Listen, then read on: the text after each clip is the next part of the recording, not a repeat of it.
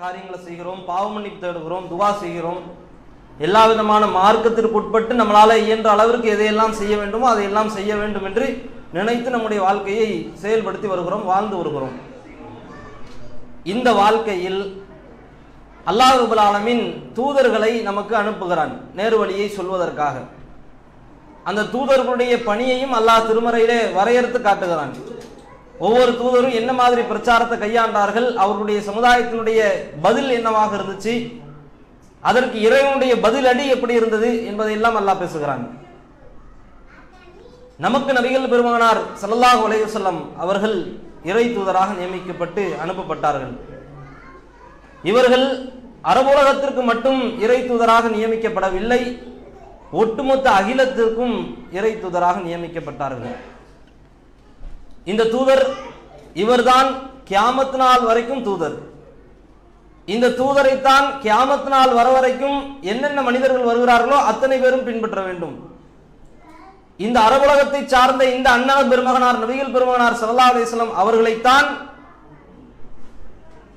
அமெரிக்காவில் பிறந்தவனும் ஆஸ்திரேலியாவில் பிறந்தவனும் அண்டார்டிகாவில் எந்த நாட்டில் பிறந்தாலும் சரிதான் நபிகள் பெருமானாரை தான் பின்பற்ற வேண்டும்.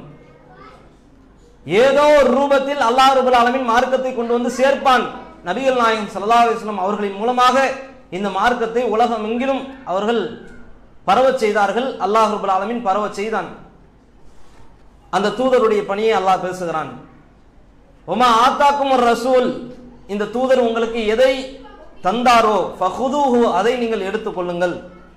ஒமா நஹாக்கும் அன்ஹு, இந்த தூதர் உங்களை எதை விட்டும் தடுத்தாரோ ஃபன்தஹு, அதை விட்டும் நீங்கள் விலகிக் கொள்ளுங்கள் என்று அல்லாஹ் ரப்பல் ஆலமீன் நபிகள் பெருமகனார் ஸல்லல்லாஹு அலைஹி வஸல்லம் அவர்களுடைய அந்த உழைப்பினுடைய நோக்கத்தை அல்லாஹ் பிரதிபலிக்கிறான். அந்த நபிகள் நாயகம் ஸல்லல்லாஹு அலைஹி வஸல்லம் அவர்களை எப்படி நீங்கள் அணுக வேண்டும் என்பதையும் சொல்லித் தருகிறான். அந்த அல்லாஹ்வினுடைய தூதர் தான் மார்க்கத்தை கொண்டு ஹலால் எது ஹராம் எது என்று பிரித்து காட்டினார்கள். அல்லாஹ்வினுடைய தூதராக இருந்து நபிகள் பெருமானார் சொன்னார்கள், அல் ஹலாலு பையின், எதுவெல்லாம் மார்க்கத்தில் ஹலாலாக்கப்பட்டு விட்டதோ அதுவெல்லாம் தெளிவாக சொல்லப்பட்டு விட்டது. வல் ஹராமு பையின், எதுவெல்லாம் மார்க்கத்திலே ஹராம் என்று சொல்லப்பட்டு விட்டதோ அதுவெல்லாம் தெளிவாக சொல்லப்பட்டு விட்டது. ஓ பைனஹுமா முஸ்தபிஹாத், இரண்டுக்கும் மத்தியிலே சந்தேகத்திற்கிடமானவை அப்படியும் இப்படியுமாக சிலவே இருக்கத்தான் செய்கிறது. இது கூடுமா கூடாதா, இது ஹலாலா ஹராமா என்று சந்தேகப்படுகின்ற மாதிரி சில விஷயங்கள் வரத்தான் செய்யும், தோன்றத்தான் செய்யும். அதையெல்லாம் விட்டு விலகுங்கள் என்று நபிகள் நாயகம் சொன்னார்கள். ஸாலிக ஹிமல்லா, இது அல்லாஹ் போட்டிருக்கிற வேலி என்றார்கள். இந்த வேலியை தாண்டி நீங்கள் மேய வேண்டும் என்று ஆசைப்படாதீர்கள், வேலியை தாண்டி பயணிக்க வேண்டும், பாய வேண்டும் என்று நீங்கள் விரும்பாதீர்கள் என்றும் ரசூலுல்லாஹ் மறைமுகமாக நமக்கு உணர்த்தினார்கள். அதை மீறி நாம செய்யும் பொழுது இறைவனுடைய கோபமும் இறைவனுடைய சாபமும் நம்மின் மீது இறங்கும் என்று ரசூலுல்லாஹ் சொல்லியிருக்கிறாங்க. அல்லாஹ்வும் அல்லாஹ்வுடைய தூதரும் இந்த மார்க்கத்தை கொண்டு, இந்த வகை செய்தியை கொண்டு ஏராளமான விஷயங்களை ஹராம் என்று அறிவித்திருக்கிறாங்க. உலகத்துல வாழ்வது என்பது முஸ்லிமாக மூமீனாக இஸ்லாத்தை பேணி வாழ்வது கஷ்டம்தான், சிரமம்தான். அத்துன்யா சிஜ்ருல் முஸ்லிம் ஓ ஜன்னத்துல் காஃபிரின், நபிகள் பெருமானார் சொன்னாங்க. உலகம் என்பது மூமீன்களுக்கு சிறைச்சாலை. கஷ்டமா தான் இருக்கும், சிரமமா தான் இருக்கும், வேதனை சோதனை துன்பம் துயரம் எல்லாம் இருக்கத்தான் செய்யும். சிறைச்சாலை மாதிரி இந்த உலகத்தை பார் என்றார்கள். இதே உலகம் காஃபிர்களுக்கு சொர்க்க சோலையாக ஆக்கப்பட்டிருக்கிறது. அவர்கள் இஷ்டம் போல வாழ்வார்கள், நீ கஷ்டப்பட்டுத்தான் வாழ வேண்டும் என்று அல்லாஹ்வுடைய தூதர் மறைமுகமாக சொல்லக்கூடிய செய்திகள் இருக்கிறது. அப்ப மார்க்கம் நமக்கு சில ஹராமான விஷயங்களை எல்லாம் பதிவு வைத்திருக்கிறது. ஏராளமான விஷயங்களை ஹராம் என்று தடுக்கப்பட்டவையாக நமக்கு சொல்லி தந்திருக்கிறது. இதை மீறும் பட்சத்தில், இதை தாண்டும் பட்சத்தில், இதற்கு அப்படியே வரம்பு மீறிய காரியத்தில் ஈடுபடும் பட்சத்தில் அல்லாஹ் இந்த உலகத்தில் நம்மை தண்டிப்பான். ஒன்று, மறுமையில் அல்லாஹ் தண்டிப்பான். இரண்டு, உலகத்திலேயும் மறுமையிலேயும் சாபத்தை அல்லாஹ் பொழிவான். இது மூன்று, நெருக்கடியான வாழ்க்கை ஆயிரும், கஷ்டமான வாழ்க்கையாயிரும், சிரமமான வாழ்க்கையாயிரும், இன்னும் அதிகப்படியான சோதனைக்கு உள்ளாக்கப்படுகிற நிலைமைக்கு நம்ம செயல்கள் நமக்கு காரணமாக அமைஞ்சிரும். ஓமன் ஆகரல அன் திக்ரி, என்னுடைய அறிவுரையை விட்டு யார் புறக்கணித்து ஓடுகிறாரோ, என் அறிவுரையை பேணாமல் யார் வாழுகிறாரோ, ஃபைன்ன லஹு மஈஷத்தன் வன்கா, அவருக்கு நாம நெருக்கடியான வாழ்க்கையை கொடுப்போம் என்று அல்லாஹ் பேசுகிறான். உலகத்துல நெருக்கடியான வாழ்க்கை அமைஞ்சிடும். ஒன்று,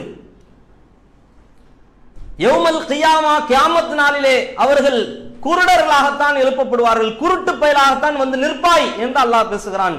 உலகத்து அறிவுரையை புறக்கணிச்சல்ல, நேர்வழி வந்துச்சு, சத்தியம் வந்துச்சு, உண்மைதான் என்று உனக்கு இதெல்லாம் தெரியப்படுத்துச்சு, சொல்லப்பட்டுச்சு. இந்த குர்ஆனை கொண்டு, இந்த வகை செய்தியை கொண்டு உனக்கு அறிவுறுத்தப்பட்டது. நீ புறக்கணிச்சு ஓடுனல்ல, மறுமை நாள்ல நீ குருடாகத்தான் எழுப்பப்படுவாய். அப்பொழுது மனுஷன் புலம்புவானான், யா அல்லாஹ், உலகத்துல எனக்கு கண் பார்வை நல்லா தானே இருந்துச்சு, கண்ணு தெரிஞ்சிச்சு, யாரப்பே எனக்கு கண்ணு தெரிஞ்சிச்சு, என்னை ஏன் இப்படி குருடனாக எழுப்பி வைத்திருக்கிறாய் என்று கேட்பானாம். அப்பொழுது அல்லாஹ் சொல்வானாம், என் அறிவுரைய நீ உலகத்துல புறக்கணிச்ச, இப்பொழுது உன்னையே நான் புறக்கணிக்கிறேன் என்று அல்லாஹ் குருடனாகவே அலைய விடுவான். மறுமை நாளில் எழுப்பப்படுகிற நேரத்துல நம்ம நிலை என்னவாக இருக்க போகிறது என்பதை யோசிங்க. ஏராளமான சாபத்திற்குண்டான விஷயங்கள் இருக்கிறது. நம்ம நெருக்கடியான வாழ்க்கைக்கு இதுவெல்லாம் காரணமா இருக்குமோ என்று பயப்பட வேண்டியிருக்கிறது. நமக்கு ஒரு கஷ்டம் வருகிறது, துன்பம் வருகிறது, துயரம் வருகிறது, இதற்கு ஏராளமான காரணங்கள் சொல்லப்படலாம். ஆனால் நம்ம பாவம் செய்கின்ற காரணத்தாலேயோ என்னவோ நமக்கு அந்த நெருக்கடியான வாழ்க்கை வருகிறதோ என்று பயப்பட வேண்டியிருக்கிறது. அவ்வளவு பாவங்களை செய்யறோம். மார்க்கம் எதையெல்லாம் இறைவனுடைய கோபமும் சாபமும் பெற்றுத்தரக்கூடிய செயலாக அறிவித்ததோ அந்த செயலை எல்லாம் செய்ய ஆரம்பிச்சிட்டோம். ஏராளமான செயல்கள். அல்லாஹ் ரப்பல் ஆலமீன் தன்னுடைய திருமறையில சொல்கிறான், காஃபிர்களுடைய நிலையை சொல்கிறான். நம்ம முஸ்லிம் சொல்றோம், மூமின் சொல்றோம். இந்த குஃப்ரு, இந்த காஃபிர் தனம், இந்த காஃபிருடைய குணம், இந்த பண்பு நம்ம வாழ்க்கையில இல்லை என்று 100% யாராலையும் அடிச்சு சொல்ல முடியல. அப்பேற்பட்ட ஒரு நெருக்கடியான சூழ்நிலைக்கு தள்ளப்பட்டுட்டோம். அல்லாஹ் பேசுகிறான், இன்னல்லாஹ லஅனல் காஃபிரின், அல்லாஹ் காஃபிர்கள் மீது தன்னுடைய சாபத்தை புரிகிறான், காஃபிர்களை சபித்து விட்டான். வஅத்தலஹும் ஸஈரா, அவர்களுக்கு நரகத்தை அல்லாஹ் தயாரித்து வைத்திருக்கிறான். காலிதீன ஃபீஹா அபதா, அவர்கள் அதிலே என்றென்றும் நிரந்தரமாக இருப்பார்கள். லா யஜிதூன வலியா, அவர்கள் அங்கே பொறுப்பாளர்களையும் காண மாட்டார்கள். வலா நசீரா, உதவியாளர்களையும் காண மாட்டார்கள். காஃபிர்களுடைய நிலை அல்லாஹ் பேசுறானா? காஃபிர்கள் என்றால் யார்? இப்ப பார்க்கணும். இணை வைக்கிறாங்க சில பேர், அவர்களே அல்லாஹ் முஸ்ரிக்குன்னு சொல்லிட்டான். ஷிர்க் வைக்கக்கூடியவங்க, இணை வைக்கக்கூடியவர்கள். சரி, காஃபிர்கள் குஃபுர் மறுக்கக்கூடியவர்கள், இறை மறுப்பாளர்கள். அப்படின்னா என்ன அர்த்தம்னா, வேண்டுமென்று தெரிந்து இது சத்தியம், இது உண்மை, இதுதான் நேர்மை, இதுதான் நியாயம், இதுதான் வகை செய்தி, இதுதான் குர்ஆன் சொல்லக்கூடியது, இதுதான் ஹதீஸ் சொல்லக்கூடியதுன்னு தெரிஞ்ச பிறகு ஒருத்தன் மறுக்கிறான்னா, ஒருத்தன் வெறுக்கிறான்னா, வேண்டாம் என்று புறக்கணிச்சு ஓடுறான்னா, இது காஃபிருக்குண்டான பண்பு, குஃபுர். இப்ப சொல்லுங்க, நம்ம வாழ்க்கையில மார்க்கத்துல சொல்லப்பட்டதுல எவ்வளவு காஃபிர்களுடைய செயல்பாடு நம்முடைய வாழ்க்கையில வந்துருச்சு, எவ்வளவு சொல்லப்பட்டிருக்கிறது, எவ்வளவு புறக்கணிச்சு வாழ்றோம். வட்டியாக இருந்தாலும், இணை வைப்பு காரியங்களாக இருந்தாலும், எத்தனையோ விஷயங்கள் சொல்லப்பட்டாலும் இதெல்லாம் செய்யக்கூடாது, இதுவெல்லாம் பாவண்டா, இதுவெல்லாம் மார்க்கத்தில் தடுக்கப்பட்டது என்று எவ்வளவு விஷயங்கள் போதிக்கப்பட்டாலும் அதை இந்த காதுல வாங்கி அந்த காதுல விட்டுட்டு போகிறோமே, நாம் யார்? மூமினுடைய பண்பு நம்மிடத்தில் இருக்கிறா? நம்ம வாழ்க்கையில இருக்குதா? அல்லது காஃபிருடைய பண்பு இருக்கிறதா? அப்படிங்கறத யோசிச்சு பாருங்க. அல்லாஹ் ரப்பல் ஆலமீன் தன்னுடைய திருமறையில 2வது அத்தியாயத்துல பேசுகிறான், வகாலு குலூபுனா குல்ஃப், எங்களுடைய உள்ளங்கள்லாம் மூடப்பட்டு விட்டது. பல்லானஹுமுல்லாஹ், அல்லாஹ் அவர்களை சபித்து விட்டான். ஃபகலீலம்மா யுமினூன், குறைவாகத்தான் அவர்கள் நம்பிக்கை கொள்கிறார்கள் என்று அல்லாஹ் குற்றம் சாட்டுகிறான். நம்பிக்கையில குறை வச்சவன் வைங்க, ஒருத்தர் இருக்கிறான், நம்பிக்கை ஈமான்ல குறை வைக்கிறான், ஈமான் நம்பிக்கை சார்ந்த விஷயங்கள்ல பலவீனமாக இருக்கிறான், இவனை அல்லாஹ் பேசுகிறான். இவர்கள் மீதும் அல்லாஹ்வுடைய சாபம் இருக்கிறது. இறை நிராகரிப்பாளர்கள். எது சத்தியம், எது நேர்வழி, எது வகை செய்தி, எது குர்ஆன் அனுமதிச்சது என்று தெரிந்த பிறகும் மறுக்கிறல்ல, வெறுக்கிறல்ல, வேண்டாம் என்று புறக்கணிக்கிறல்ல, நீ காஃபிர், உன் மீது அல்லாஹ்வுடைய சாபம் இருக்கிறது என்று அல்லாஹ் பேசுகிறான். இந்த குர்ஆன்ல எவ்வளவு விஷயங்கள் சொல்லப்பட்டிருக்கிறது, எவ்வளவு நல்ல உபதேசங்கள் போதிக்கப்பட்டிருக்கிறது, அறிவுரைகள் பொழியப்பட்டிருக்கிறது. யோசிச்சு பாருங்க.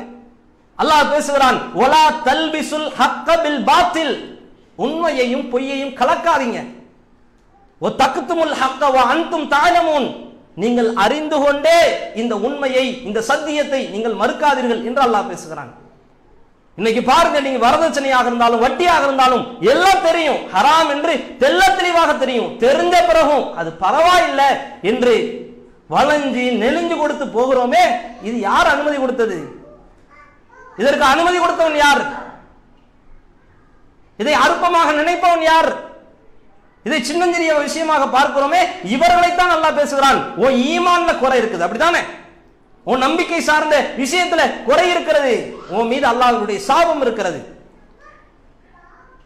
குலூபுனா குல்ஃப், எங்கள் உள்ளங்கள் எல்லாம் மூடப்பட்டிருக்கிறது என்று பேசுகிறார்கள்.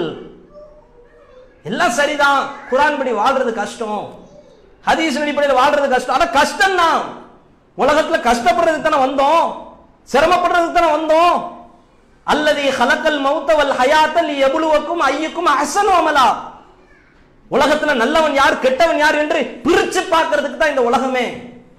உலகத்தில் நமக்கு வசதிகள் தரப்பட்டிருக்கிறது, வாழ்க்கைகள் தரப்பட்டிருக்கிறது, எல்லா விதமான வசதி வாய்ப்புகள் தரப்பட்டிருக்கிறதே. இது எதுக்கு?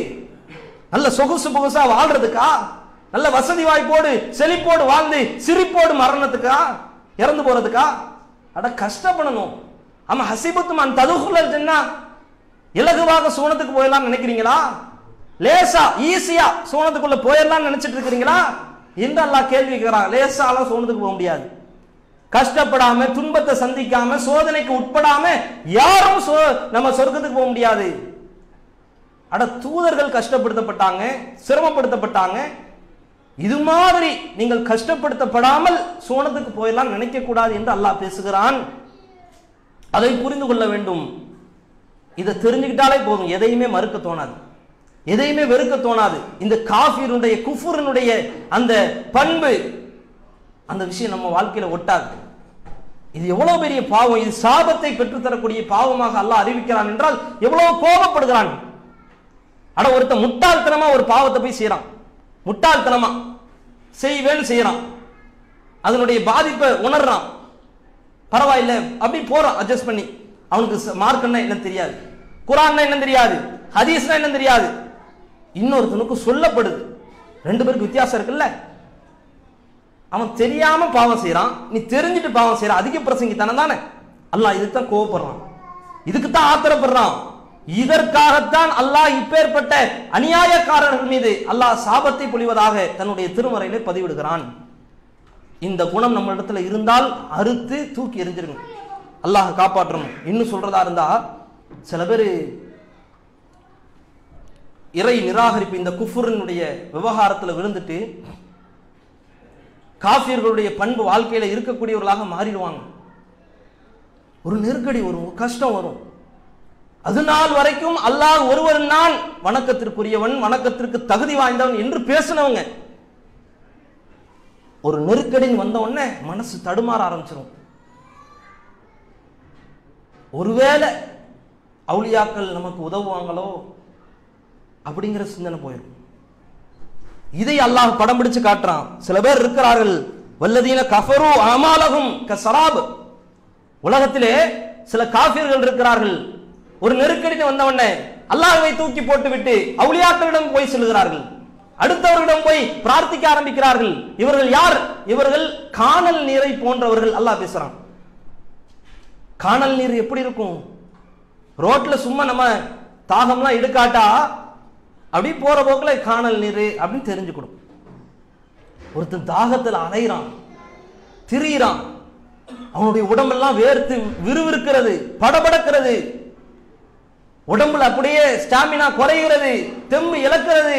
அந்த நேரத்தில், அந்த சூழல்ல இவனுக்கு காணல் நீர் தென்பட்டால் அதை எப்படி பார்ப்பான்? எப்படி பார்ப்பான்? ஒருவேளை தண்ணி இருந்தாலும் இருக்குமோ அப்படின்னு பார்ப்பான்ல. இதை அல்லாஹ் பேசுகிறான்.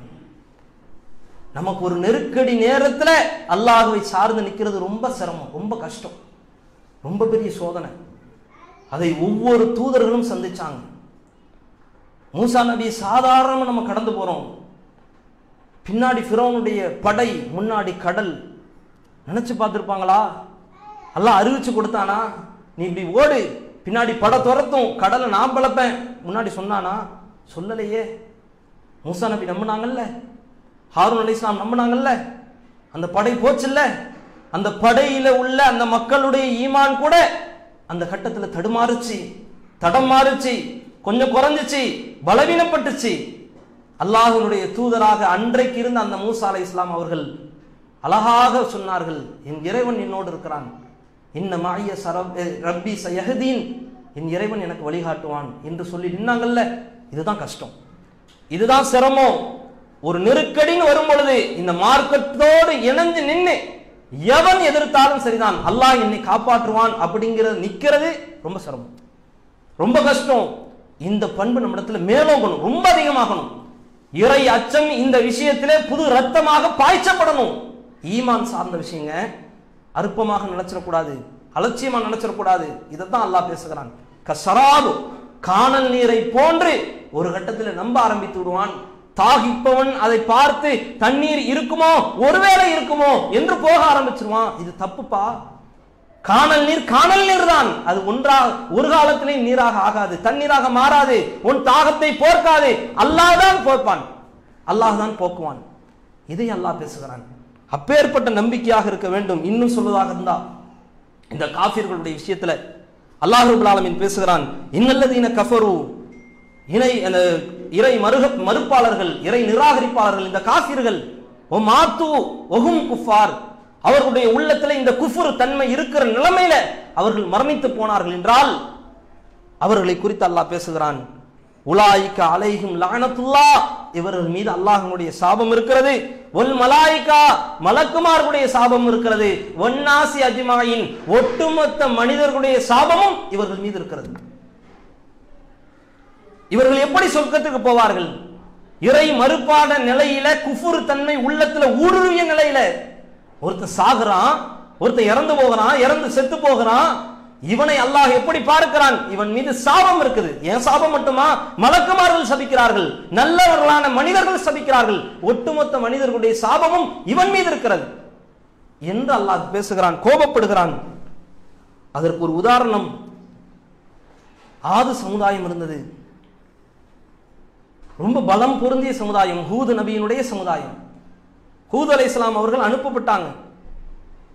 அந்த ஆது கூட்டம் மலைகளை குடைந்து, கரங்களாலே குடைந்து, மிஷின்லாம் கிடையாது, இயந்திரம் கிடையாது, கருவி கிடையாது, ரோபோட் கிடையாது, ஒன்றும் கிடையாது, சுத்தியலோ அருவாலோ ஒண்ணுமே கிடையாது, ஈட்டியோ எந்த ஒரு ஆயுதமும் இல்லாம தங்களுடைய கரங்களாலேயே குகைகளை நோண்டக்கூடிய பலம் அந்த ஆது கூட்டத்துக்கு இருந்துச்சு.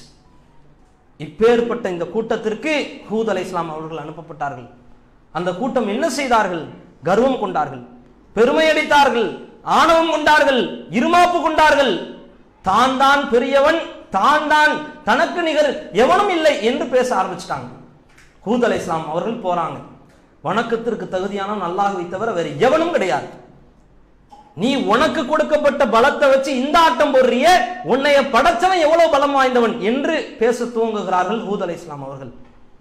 அந்த கூட்டத்திற்கு மார்க்கம் சொல்லப்படுகிறது, அந்த கூட்டம் ஏற்க மறுக்கிறது. அல்லாஹ் ரப்பல் ஆலமீன் அவர்களை கருவறுக்கிறான். உலகத்திலே அவர்களை குறித்து அல்லாஹ் பேசுகிறான். அந்த ஆது கூட்டத்திற்கு இந்த உலகத்திலேயும் அவர்களை சாபம் விரட்டி சென்றது, மறுமையிலையும் விரட்டி கொண்டு வரும் என்று அல்லாஹ் பேசுகிறான். இந்த ஆது கூட்டம் இறைவனுடைய அருளை விட்டும் ரொம்ப தூரமாக போய்விட்டார்கள் என்று அல்லாஹ் பேசுகிறான். இதுதான் உதாரணம். முஸ்லிம்களாக இருக்கிறோம், மூமீன்களாக இருக்கிறோம், நம்முடைய உள்ளத்துல ஒரு காலத்திலையும் இந்த குஃப்ர் தன்மை வந்துவிடவே கூடாது. நேர்வழி சொல்லப்பட்டுருச்சுன்னா என்னால இயன்ற அளவிற்கு செயல்படுத்துவேன் என்று களமிறங்கணும். அது எவ்வளவு கஷ்டம் வந்தாலும் சரிதான், எவ்வளவு துன்பம் வந்தாலும் சரிதான். மார்க்கத்தை பேணுவது ரொம்ப ஈஸி கிடையாது, கஷ்டம்தான், சிரமம் தான். ரசூலுல்லாஹ் கஷ்டப்படத்தான் செஞ்சாங்க, சஹாபாக்கள் கஷ்டப்படத்தான் செஞ்சாங்க, தாபீன்கள் கஷ்டப்படத்தான் செஞ்சாங்க. ஆனா புகாரின்னு சொல்லி 7 பாகங்களை நம்ம வச்சிருக்கிறோமே, இந்த புகாரி கிட்டத்தட்ட இந்த 7 பாகத்தை தொகுப்பதற்கு 3 லட்சம் செய்திகளை மனனம் செஞ்சார். ஜபலுல் ஹிஃபுல் சொல்லுவாங்க, மனனத்தினுடைய மலைன்னு பேசுவாங்க இந்த புகாரி அவர்களை. 7 பாகங்கள் தொகுக்கப்பட்டிருக்கிறதே கஷ்டப்படாம வந்துச்சா, சிரமப்படாம வந்துச்சா? சொந்த வாழ்க்கையில வந்த கஷ்டத்திற்காக மார்க்கத்தை தூக்கி போடுவதற்கு நமக்கு எப்படி மனம் வருகிறது? யோசிச்சு பாருங்க. இறை மறுப்புக்கு எப்படி துணை போக நமக்கு மனம் வருகிறது? யோசிச்சு பாருங்க. இது எவ்வளவு பெரிய பாவம், சின்ன பாவமா? இறைவனுடைய சாபம் இருக்கிறது என்று அல்லாஹ் பேசுகிறானே, ஒவ்வொரு கட்டத்திலே நமக்கு தெளிவுபடுத்துகிறானே, தெல்ல தெளிவாக சொல்லி தருகிறானே. இப்பேற்பட்ட பாவத்தில் பங்கேற்கலாமா? ஒரு நோயின்னு வந்துருச்சுன்னா சில நேரத்தில் வரதான் செய்யும். தொடர்ந்து காய்ச்சலா இருக்குது, என் குடும்பத்தில் தொடர்ந்து மரணமா இருக்குது, ஒருவேளை யாரும் சூனியம் வச்சுட்டாங்களோ, இப்படி மனசு தடுமாறுதா, தடமாறுதா, பாதை மாறுதா, போதைக்குள்ளாகுதா? இதை அல்லாஹ் பேசுகிறான். நெருக்கடி நேரத்தில், கஷ்டமான நேரத்தில், சிரமமான நேரத்தில் ஈமானை தக்க வைப்பது ரொம்ப கடினம், ரொம்ப சிரமம். அது சாதாரணமான இலகுவான காரியம் கிடையாது. அந்த நேரத்தில் தக்க வைக்கணும். வியாபாரத்தில் கஷ்டம் வரும், நஷ்டம் வரும். லாபத்தை தாண்டி நஷ்டங்களை நம்மளால தாங்கிக் கொள்ள முடியாது. சோதனை தான், கஷ்டம்தான். அப்பொழுது நம்ம மனசுக்கு வர வேண்டிய வசனம் என்ன தெரியுமா? வல நபுலுவன்னக்கும் பிஷைஇம் மினல் ஹௌஃபி வல் ஜூ வ நக்ஸி மினல் அம்வால் வல் அன்ஃபுஸ் வஸ்ஸமராத் வ பஷ்ஷிரிஸ் சாபிரீன். அல்லாஹ் பேசுகிறானே, உங்கள் வாழ்க்கையில உங்கள் பொருளாதாரத்தை கொண்டு சோதிப்போம், உங்களுடைய பொருட்களை வைத்து சோதிப்போம், உயிர் பலிகளை, உயிர் சேதங்களை ஏற்படுத்தி சோதிப்போம். சோதனைத்தான் வாழ்க்கையே. சாபிரின் நபியே, பொறுத்து கொள்பவர்களுக்கு போய் நற்செய்தி சொல்லுங்கள் என்று அல்லாஹ் தன்னுடைய தூதரை அனுப்பி வைக்கிறானே. ஏன் அனுப்புகிறான்? சோதிக்கப்படுவோம். சோதனை இல்லாம சுகம் காண முடியாது, சொர்க்கத்துக்கு போக முடியாது என்பதை உள்ளத்தில் புரிந்து கொள்ள வேண்டும். அந்த நேரத்தில் ஈமானை தக்க வைக்க வேண்டும். அதை ஒவ்வொரு தூதர்களும் செய்தார்கள், ஒவ்வொரு சஹாபாக்களும் செய்தார்கள், ஒவ்வொரு தாபியங்களும் தபா தாபியங்களும் கஷ்டப்படத்தான் செய்தார்கள். இஷ்டப்பட்ட வாழ்க்கையை யாரும் வாழவே இல்லை, ரொம்ப சிரமப்பட்டாங்க. ஆனால் நம்முடைய வாழ்க்கையில இது மாதிரி சிரமங்களை இன்னும் சந்திக்கல, இன்னும் நேருக்கு நேர் பார்க்கல. இஸ்லாத்தை சொன்னாலே அடி விழும் சஹாபாக்களுக்கு. நமக்கு அடி விழுதா? உதை விழுகிறதா? கழுத்தை அறுத்துட்டாங்களா? வெட்டி வீசிட்டாங்களா? ரத்தத்தை எடுத்துட்டாங்களா? இல்லையே, இன்னும் அந்த கஷ்டத்தை சந்திக்கலையே. அட, இதுக்கு மேலையும் சிரமம் வரும். கியாமத் நாள்ல ஈமானை பாதுகாப்பதற்காக நீங்கள் ஒரு மலைக்காவது ஓடிவிடுங்கள், ஆட்டை மேய்ப்பதாக மிக மேலே ஏறி சென்று விடுங்கள் என்று ரசூலுல்லாஹ் சொல்றாங்க. கியாமத் நாளுடைய குழப்பம், சோதனைங்க. எந்த காலத்திலையும் சோதனை இல்லாம சொர்க்கத்துக்கு போகவே முடியாது. கியாமத் நாள் வர வரைக்கும் சோதனை இருக்கத்தான் செய்யும், கஷ்டம் இருக்கத்தான் செய்யும். அது சொந்த வாழ்க்கையில இருக்கும், இஸ்லாத்தை பேணியதற்காகவும் இருக்கும். உலகத்தில் பல அரசாங்கங்கள் சட்டங்களை போட்டு நம்மளுடைய கழுத்தை நெரிப்பதற்கு காத்துக் கொண்டிருக்கிறார்கள், இன்றைக்கும் காத்துக் கொண்டிருக்கிறார்கள்.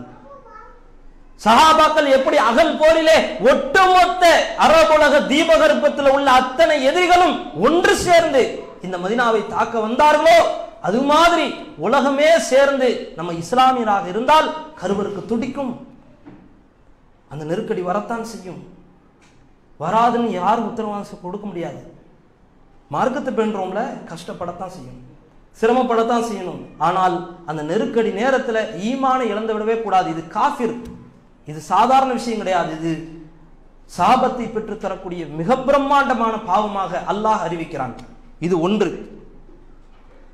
அல்லாஹ் ரப்பல் ஆலமீன் தன்னுடைய திருமறையில இன்னொரு வசனத்தில் அல்லாஹ் பேசுகிறான். இன்னொரு விஷயம், அடுத்த விஷயம். அலம் தர இலல்லதீன ஊத்து நசீபம் மினல் கிதாப்.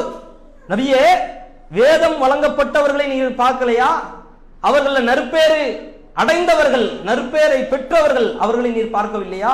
என்ன செய்கிறார்கள் தெரியுமா? யுக்மினூன பில் ஜிப்தி வ தாகூத். அவர்கள் சிலைகளை நம்புகிறார்கள், வ தாகூத் தீய சக்திகளை நம்புகிறார்கள் என்று அல்லாஹ் ரப்பல் ஆலமீன் அந்த வசனத்திலே ஒன்றை சொல்லிவிட்டு சொல்கிறான். வ யகூலூன லில்லதீன கஃபரு ஹாவுலாயி அஹ்தா மினல்லதீன ஆமனு சபீலா. அவர்கள் இதையெல்லாம் செஞ்சுட்டு, சிலைகளை வணங்கிட்டு, தீய சக்திகளை நம்பிட்டு இவங்க பேசுறாங்க, நம்பிக்கை கொண்டவர்கள் மூமீன்களை விட நாம் தான் உயர்ந்தவர்கள், இவர்கள் தான் சிறந்தவர்கள். இந்த தீய சக்திகள் நம்புறாங்களே, இந்த சிலைகளை வச்சு வணங்குறாங்களே, இவர்கள் தான் இந்த மூமீன்களை விட சிறந்தவர்கள் என்று அவர்கள் பேசுகிறார்கள். நபியே, இப்பேற்பட்ட மக்கள் இங்கே பார்க்கலையா என்று அல்லாஹ் சொல்லிவிட்டு சொல்கிறான். உலாயிக்கல்லதீன லஅனஹுல்லாஹ். இவர்கள் மீதும் அல்லாஹ்வுடைய சாபம் இருக்கிறது. ஒமை யலஅனில்லாஹு. அல்லாஹ்வுடைய சாபம் யார் மீது இருக்கிறதோ ஃபலன் தஜிதலஹு நஸீரா. அவருக்கு எந்த உதவியாளனையும் நபியே நீர் பார்க்க மாட்டீர் நபியே என்று அல்லாஹ் பேசுகிறான். தீய சக்திகளை நம்புவாங்க. இன்னைக்கு நம்புறாங்களா இல்லையா? மூமீன்களாக இருப்பாங்க, முஸ்லிம்களாக இருப்பாங்க. பேய் இருக்குதும்பாங்க, பில்லி சூனியம் அது இருக்குதும்பாங்க, ஏவல் இருக்குதும்பாங்க, தட்டு தகடு தாயத்து இதை நம்புவாங்க, பால் கிதாபு இதை நம்புவாங்க. முஸ்லிமாக இருப்பாங்க, மூமினாக இருப்பாங்க. நபியை அழைத்து அல்லாஹ் பேசுகிறான், நபியே வேதம் வழங்கப்பட்டவர்கள் அவர்களும் இதே காரியத்தை தான் செய்தார்கள். பித்தாகூத் தீய சக்திகளை நம்பினார்கள். இல்லாத இருப்பதாக நம்புவது அது அல்லாஹ்வுடைய சாபத்தை பெற்றுத்தரக்கூடிய பாவம், சாதாரண பாவம் கிடையாது. சூனிய நம்பிக்கை இன்றைக்கு முஸ்லிம்கள்ல 75% சூனிய நம்பிக்கை இருக்குது. அல்லாஹ் நாடுனா நடக்கும் இப்படி. அட அல்லாஹ் நாட மாட்டேன்னு அல்லாஹ் குர்ஆன்ல சொல்லிட்டான்ல, வலா துஃப்லிஹு சாஹிரு ஹைது அத்தா, சூனியக்காரன் எந்த ரூபத்துல வந்தாலும் அவன் வெற்றி பெறவே மாட்டான். அல்லாஹ்வுடைய வாக்குறுதி டிக்ளேர் பண்ணிட்டான் அல்லாஹ். அப்படின்னா என்ன அர்த்தம்? சூனியம் ஒரு காலத்திலே உண்மை ஆகாதுப்பா என்று அல்லாஹ் பேசிட்டான். இது யாருக்கு சொன்ன அறிவுரை? மூசா அலைஹிஸ்ஸலாம் அவர்களுக்கு சொன்ன அறிவுரை. நபியே மூசாவே பயப்படாதீங்க, கவலைப்படாதீங்க, கஷ்டப்படாதீங்க. பார்க்கிறதுக்கு பிரம்மி பூட்டுற மாதிரி சில மேஜிக் செய்வாங்க, மாய வித்தையை செய்வாங்க, இவ்வளவுதான். சூனியம் என்பது கிடையவே கிடையாது. அதற்கு 1% கூட பவர் கிடையாது. அல்லாஹ் நாடவே மாட்டான். அல்லாஹ் நாடுவான் அப்படி வாக்குறுத்தான்ல. உதாரணத்துக்கு இணை வைக்கிறவங்க இருக்கிறாங்க, ஷிர்க் முஷ்ரிக்கீன்கள். இந்த ஷிர்க் வைக்கிறவங்கள அல்லாஹ் சொர்க்கத்தை ஹராமாக்கிட்டாங்கல்ல. அல்லாஹ் குர்ஆன்ல சொல்றான்ல, ஃபக்கத் ஹர்ரமல்லாஹு அலைஹில் ஜன்னா, அவர்கள் சுவனம் என்பது அவர்களுக்கு ஹராமாக்கப்பட்டுருச்சு, சுவனத்துக்கு போகவே மாட்டாங்க. யார் ஷிர்க் வச்ச நிலைமையில செத்து போறாங்களோ, இறந்து போறாங்களோ, இவர்களுக்கு சொர்க்கம் என்பது ஹராமாக்கப்பட்டுருச்சு. சரியா? இப்ப நம்ம என்ன பேசக்கூடாது? அல்லாஹ் நாடுனா கொடுப்பான்ல. அட நாட மாட்டேன் நல்லா சொல்லிட்டான்ல. அல்லாஹ் நாட மாட்டான்ல, கொடுக்க மாட்டேன் ஹராமாக்கிட்டு நல்லா சொல்லிட்டான்ல, அதுக்கப்புறம் நாடுவானா? அதே மாதிரி தான் சூனியத்தை அல்லாஹ் பேசுகிறான். வலா துஃப்லிஹு சாஹிரு ஹைது அத்தா, சூனியம் செய்யக்கூடியவன் அந்த சூனியத்தை ஒரு காலத்திலையும் வைத்து வெல்ல முடியாது, அவன் ஜெயிக்க மாட்டான். சூனியம் என்பது பொய் என்பதை அல்லாஹ் நெத்தியில அடிக்கிற மாதிரி பேசுறான். ஆனால் இன்றைக்கு முஸ்லிம்களுடைய நிலை என்ன? நோய் வந்துருச்சுனாலும் பிரச்சனை வந்துருச்சுனாலும் யாரோ எனக்கு சூனியம் வச்சுட்டாங்க, யாரோ எனக்கு பில்லி சூனியத்தை ஏவி விட்டுட்டாங்க. ஒரு முட்டையில வைக்கிறது, சட்டையில வைக்கிறது, பட்டன்ல வைக்கிறது, முடியில வைக்கிறது, சீப்புல வைக்கிறது, டிரெஸ்ல வைக்கிறது, இது மாதிரி இந்த அவ நம்பிக்கை அதல பாதாளத்திற்கு தள்ளக்கூடிய நம்பிக்கை கிடையாதா? அட இறை அதிகாரத்துல கை வைக்கக்கூடிய அயோக்கியத்தனம் கிடையாதா? அநியாயம் கிடையாதா? அட்டூழியம் கிடையாதா? அக்கிரமம் கிடையாதா? யோசிச்சு பாருங்க, எவ்வளவு பெரிய பாவம். இதைத்தான் அல்லாஹ் பேசுகிறான். நபியே வேதம் வழங்கப்பட்டவர்கள் தீய சக்திகளை நம்பினார்கள், அவர்களுக்கு மீது அல்லாஹ்வுடைய சாபம் இறங்குச்சு நபியே, அவர்களுக்கு எந்த உதவியாளரும் இருக்க மாட்டார்கள் நபியே என்று அல்லாஹ் பேசுகிறான். என்றால் இதை ஏன் அல்லாஹ் குர்ஆனிலே சொல்லுகிறான்? நபியே உன் சமுதாயம் அப்படி ஆயிடக்கூடாது, உன் சமுதாயம் அப்படி மாறிடக்கூடாது. இன்னைக்கும் தட்டு தகடு தாயத்தை வச்சுக்கிட்டு நோய் நிவாரணத்தை கேட்டுட்டு இருக்கக்கூடிய அயோக்கியர்களாக முஸ்லிம்கள் என்ற பெயர்ல அந்த போர்வையில இன்றைக்கு பல பேர் இருக்கிறாங்க. நடக்குதா இல்லையா? தர்காவுக்கு போறது, தாயத்தை கட்டுறது, தகட கட்டுறது, எவன் சொன்னா இந்த வழிமுறையை? யார் சொல்லி தந்தது இந்த வழிமுறையை? நபிகள் நாயகம் சொன்னார்கள், மன் அல்லக தமீமத்தன் ஃபக்கத் அஷ்ரக், யார் தாயத்தை கட்டி தொங்க விடுகிறாரோ அவர் அல்லாஹ்விற்கு இணை வைத்து விட்டார். இது ஹதீஸா இல்லையா? அகமதுல இந்த செய்தி பதிவு செய்யப்பட்டிருக்கிறதா இல்லையா? இப்பேற்பட்ட இணை வைப்பு காரியத்திற்கு வழிவகுக்கக்கூடிய இப்பேற்பட்ட பாவத்தை, அல்லாஹ்வுடைய சாபத்தை பெற்றுத்தரக்கூடிய இப்பேற்பட்ட பாவத்தை அற்பமாக சொற்பமாக நினைக்கிறோமே, இதுதான் நம்ம நெருக்கடியான வாழ்க்கைக்கு காரணமா இருக்குமோ அப்படிங்கிறதுக்கு பயமா இருக்கு. இன்றைக்கு உலகத்தில் இஸ்லாமிய சமுதாயம் கொத்தப்பட்டு கொதறப்பட்டு நொறுக்கப்படுகிறது, அடிக்கப்படுகிறது. பல்வேறு இடங்களில் மார்க்கத்தை பேணிய ஒற்றை காரணத்திற்காக நசுக்கப்படுகிறார்கள். பொட்டு பூச்சிகளாக புண்மை தேரைகளாக இவர்கள் தீயிட்டு கொளுத்த கூட பட செய்கிறார்கள். பள்ளிவாசல்ல குழாய் வைக்க கூடாதுங்கிறான், ஸ்பீக்கர் வைக்க கூடாதுங்கிறான், பாங்கு சொல்ல கூடாதுங்கிறான், மாட்டுக்கறி சாப்பிட கூடாதுங்கிறான், அட மாட்டுக்கறி நீ வியாபாரம் கூட செய்யக்கூடாதுங்கிறான். இப்பேற்பட்ட கஷ்டமான காலத்தை எல்லாம் பார்க்கும்போது நமக்கு என்ன தோணுகிறது? நம்ம செய்யக்கூடிய பாவம் தான் ரிட்டன் நமக்கு வருகிறதோ என்று பயப்பட தோணுகிறது. இறைவனுடைய சாபத்தை பெற்று தரக்கூடிய எல்லா பாவத்தையும் நம்ம சமுதாயத்தில் வச்சுக்கிட்டு நாம சுகபோகமாக இருந்துட முடியுமா? நபிகள் பெருமகனார் உருவாக்கிய சமுதாயத்தில் இது மாதிரி சாபத்தை பெற்று தரக்கூடிய எந்த காரியத்தையும் அல்லாஹ்வுடைய தூதர் அனுமதிக்கவே இல்லை, எந்த காரியமும் இல்லை. இறந்த வீட்டுல ஒப்பாரி வைக்கிறத ரசூலுல்லாஹ் தடுக்கிறாங்க. உன் காலில் போடுற செருப்பாக இருந்தாலும் பிஸ்மில்லா சொல்லி வலது காலில் போட வேண்டும் என்று ரசூலுல்லாஹ் சொல்லி தராங்க. நகத்தை வெட்டணும், முகத்தை கவனிக்கணும் என்று சொல்லி தராங்க. இப்படி பார்த்து பார்த்து வளர்த்தார்கள் சஹாபாக்களை. சாபத்திற்குரிய செயலை செய்ய வச்சிருவாங்களா? செய்ய விட்டுருவாங்களா? அனுமதி கொடுத்துருவாங்களா? கண்டும் காணாமல் விட்டுருவாங்களா? ஒவ்வொன்றையும் பார்த்து பார்த்து நறுக்கினாங்க ரசூலுல்லாஹ். அதனால அந்த சமுதாயத்திற்கு சாபம் இல்லை, வெற்றி இருந்துச்சு. ரசூலுல்லாஹ் காலத்தில் எவ்வளவு முஸ்லீம்கள் இருந்தாங்க. ரசூலுல்லாஹ் இறந்து போகிறதுக்கு முன்னாடி வரைக்கும் கிட்டத்தட்ட ஒரு 1,00,000க்கும் நெருக்கமான சஹாபாக்கள் தான் இருந்தாங்க. வெற்றி இருந்துச்சுல்ல. எண்ணிக்கை மேட்டர் கிடையாது. எண்ணிக்கை அல்லாஹ் பார்க்க மாட்டான். நீ ஒருத்தனா இருந்தாலும் சத்தியம் உங்ககிட்ட இருந்துச்சுன்னா உனக்கு தான் வெற்றி. இப்ராஹிம் நபிக்கு வெற்றியை கொடுக்கலையா? எத்தனை பேர் இருந்தாங்க இப்ராஹிம் நபியோட? ஒருத்தர் தான். அந்த ஒருத்தர் தான் நெருப்பு குண்டத்துல தூக்கி போட்டாங்க. அல்லாஹ் வெற்றியை கொடுக்கலையா? எண்ணிக்கை அல்லாஹ் பார்க்க மாட்டான். உள்ளத்துல இருக்கக்கூடிய ஈமானத்தான் பார்ப்பான். இவன் செய்யக்கூடியது நல்லதா கெட்டதா என்று தான் பார்ப்பான். எண்ணிக்கையை பார்க்க மாட்டான். அட உலகத்துல இன்றைக்கு 200 கோடி பேர் முஸ்லிமானாக இருக்கிறாங்க. என்ன பயன் இருந்துச்சு? என்ன பலன் இருந்துச்சு? அல்லாஹ் இதை பார்க்க மாட்டான். எண்ணிக்கையை பார்க்க மாட்டான்.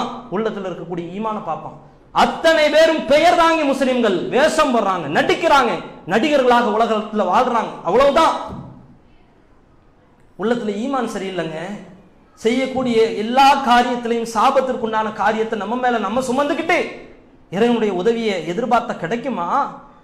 இறைவனுடைய வெற்றியை கேட்டா கிடைக்குமா? எல்லா மிஸ்டேக்கும் நம்ம மேலதான் இருக்கு. நம்ம மேலதான் எல்லா விஷயமும் இருக்குது. நம்ம மேலதான் எல்லா மைனஸும் இருக்குது. இதை சீர்படுத்தாத வரைக்கும், இதை நேர்படுத்தாத வரைக்கும் சமுதாயம் ஒரு காலத்திலையும் முன்னேறாது. அதை புரிஞ்சுக்கிட்டு இனி என்னென்ன விஷயங்கள் சொல்லப்படுகிறதோ இந்த தொடரின் வாயிலாக அத்தனை சாபத்திற்குண்டான விஷயங்களுக்கு எதிராக நாம கர்ஜித்து களமிறங்க வேண்டும். அதுதான் சமுதாயத்தில் ஒட்டு புழுக்களாக ஒட்டி கொண்டிருக்கிற இத்தனை பாவங்களையும் அறுத்து எரிய வைக்கும் நம்மளை. அதுதான் சமுதாய வெற்றிக்கு வழிவகுக்கும்.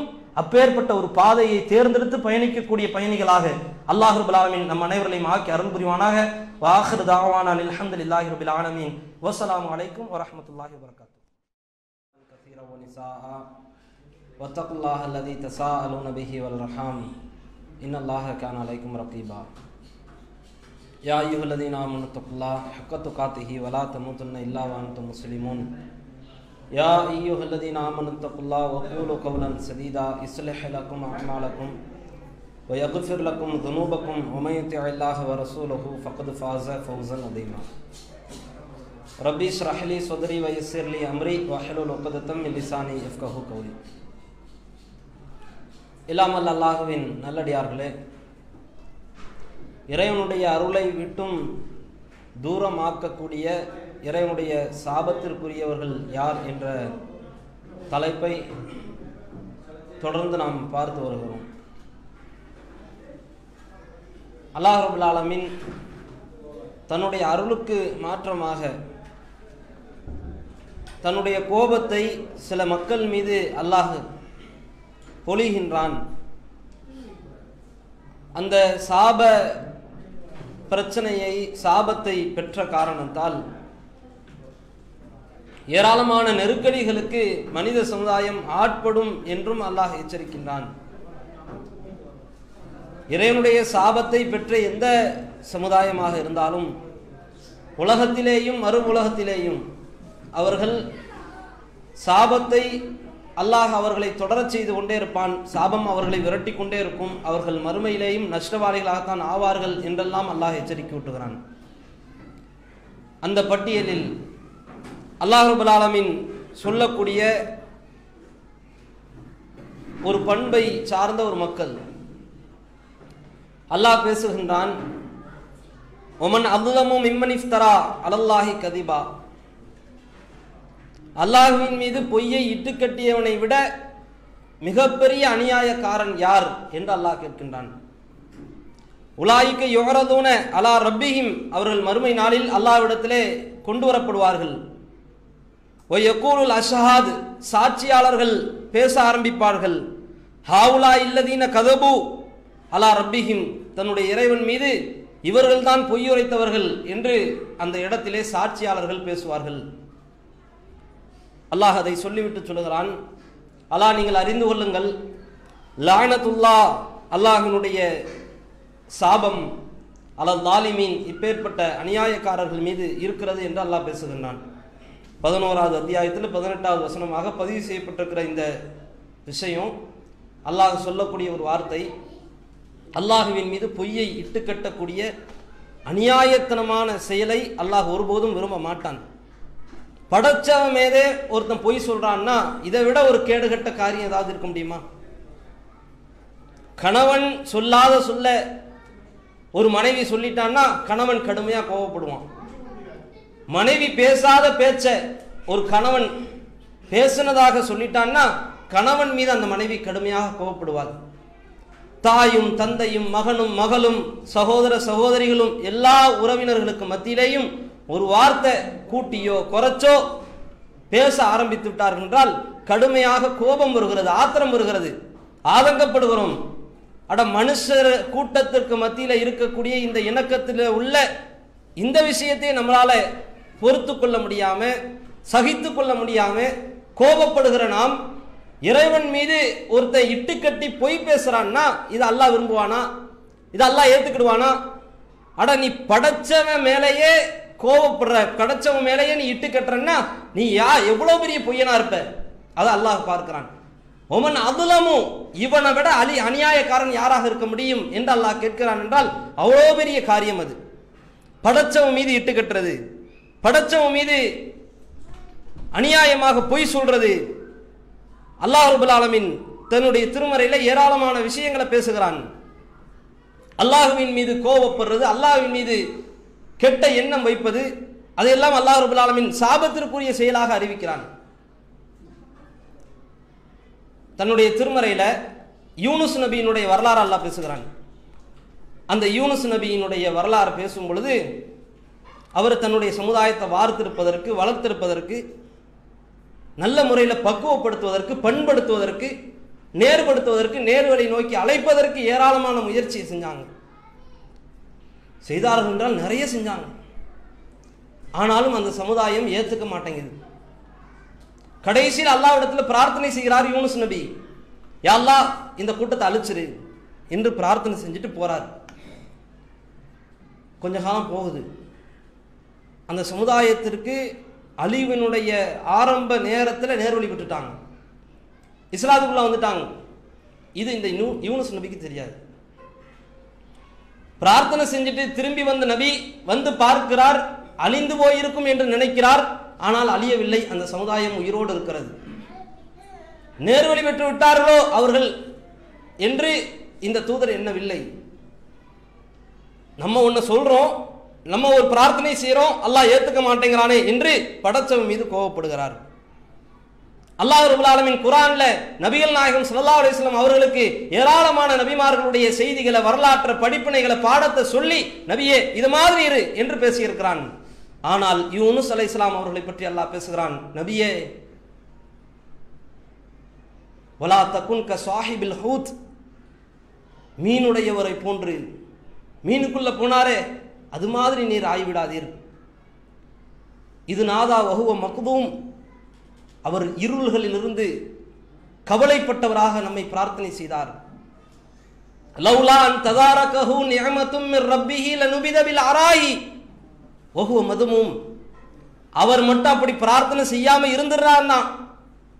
இருந்திருந்தால் என்றால் நம்முடைய அருளும் அவருக்கு கிடைக்காமல் போயிருக்கும். நம்ம அருள் அவருக்கு கிடைக்காம போயிருந்தால் வெட்ட வழியில் சபிக்கப்பட்டவராக வீசி எறியப்பட்டிருப்பார். நபியே இது மாதிரி யூனுஸ் அலைஹிஸ்ஸலாம் அவர்கள் மாதிரி நீ ஆயிடுவாத என்று அல்லாஹ் ரப்பல் ஆலமீன் அந்த யூனுஸ் அலைஹிஸ்ஸலாம் அவர்களுடைய வரலாறை சொல்லி நபிகள் நாயகம் ஸல்லல்லாஹு அலைஹி வஸல்லம் அவர்களுக்கு அறிவுரை சொல்கிறான். இந்த யூனுஸ் அலைஹிஸ்ஸலாம் அவர்கள் செய்த தவறை அல்லாஹ் மன்னிக்கிறான், அவர்களை நல்லவர்களில் ஆக்குகிறான். இறைவனுடைய அருளும் பொருத்தமும் அந்த தூதருக்கு கிடைக்கிறது. அது வேற டாபிக். இந்த இடத்திலே பார்க்க வேண்டிய விஷயம், அல்லாஹ் எதை பார்க்கிறான்? படைச்சவன் மீதே கோபப்படக்கூடிய அந்த விஷயத்தை அல்லாஹ் பார்க்கிறான்.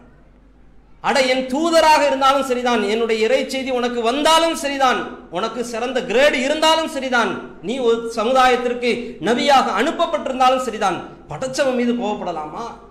படைச்சவன் மீது ஆத்திரப்படலாமா? அதை அல்லாஹ் பார்க்கிறான். படைச்சவன் மீது இட்டு கட்டலாமா? அதை அல்லாஹ் பார்க்கிறான். இதையெல்லாம் சாபத்திற்குண்டான விஷயத்துல ஒன்றாக அல்லாஹ் சமர்ப்பிக்கிறான். இப்பேற்பட்ட பாவத்தை நீ செய்யக்கூடாது. இன்னைக்கும் படைச்சவன் மீது எவ்வளவு இட்டு கட்டுறாங்க. நம்ம சமுதாயத்தை அப்படியே கொஞ்சம் ஒப்பிட்டு வந்து பாருங்க. இறைவன் தெள்ள தெளிவாக பேசுகிறான். மறுமை நாளில் அல்லாஹ்வினுடைய முகத்தை நம்மால் பார்க்க முடியும், நல்லவர்களால் பார்க்க முடியும் என்று அல்லாஹ் பேசுகிறான். ஆனால் இறைவனை ஒளியானவன், உடல் இல்லை, உருவம் இல்லை என்று பேசக்கூடியவர்கள் இன்றைக்கு எவ்வளவு பேர் முஸ்லிம்களாக இருக்கிறார்கள். இறைவன் உருவமற்றவன் என்ற வாதத்தை சமர்ப்பிக்கக்கூடியவர்களாக எவ்வளவு பேர் இருக்கிறார்கள். படைச்சவன் மீது இட்டு கட்டக்கூடிய எவ்வளவு பெரிய பாவம். அல்லாஹ் பேசியிருக்கிறானா இல்லையா? அல்லாஹ் சொல்லியிருக்கிறானா இல்லையா? கெண்டைக்கால் திறக்கப்படும் என்று அல்லாஹ் பேசியிருக்கிறானா இல்லையா? கால்கள் இருக்கிறது அல்லாஹ்விற்கு. மறுமை நாளில நல்லவர்கள் அல்லாஹ்வினுடைய முகத்தை பார்த்து திருப்தியுற்றவர்களாக இருப்பார்கள், மறுமலர்ச்சி பெற்றவர்களாக இருப்பார்கள். அல்லாஹ்விற்கு முகம் இருக்கிறது, அல்லாஹ் பேசியிருக்கிறானா இல்லையா?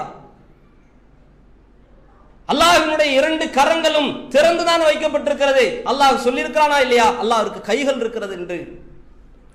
ஆனால் நம்ம சமுதாயத்தில் இன்றைக்கும் இறைவன் உருவமற்றவன் என்று இறைவன் மீதே இட்டுக்கட்டக்கூடிய, இறைவன் மீதே புனை பெயரை வைக்கக்கூடிய, புனைந்து சொல்லக்கூடிய, பொய்யை கையாளக்கூடிய எவ்வளவு பண்புகள் நம்ம சமுதாயத்தில் இருக்கிறது. யோசிச்சு பாருங்க, நடக்குதா இல்லையா?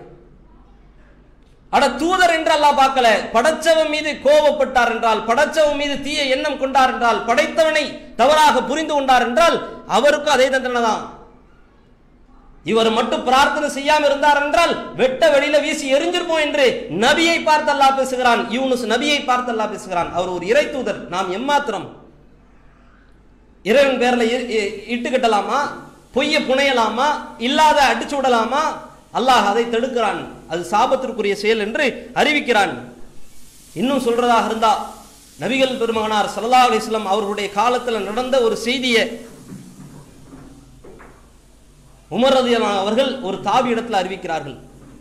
சஃப்வான் பின் முஹரிஸ் என்ற ஒரு தாபி உமர் ரலியல்லாஹு அன்ஹு அவர்களிடத்துல வந்து கேட்கிறார், உமரே, மனிதரும் அல்லாஹும், ஒரு அடியானும் அல்லாஹும் மறுமை நாள்ல ரகசியமாக பேசுவாங்க தெரியுமா, விசாரிப்பான் தெரியுமா அல்லாஹ், அது எப்படி இருக்கும்?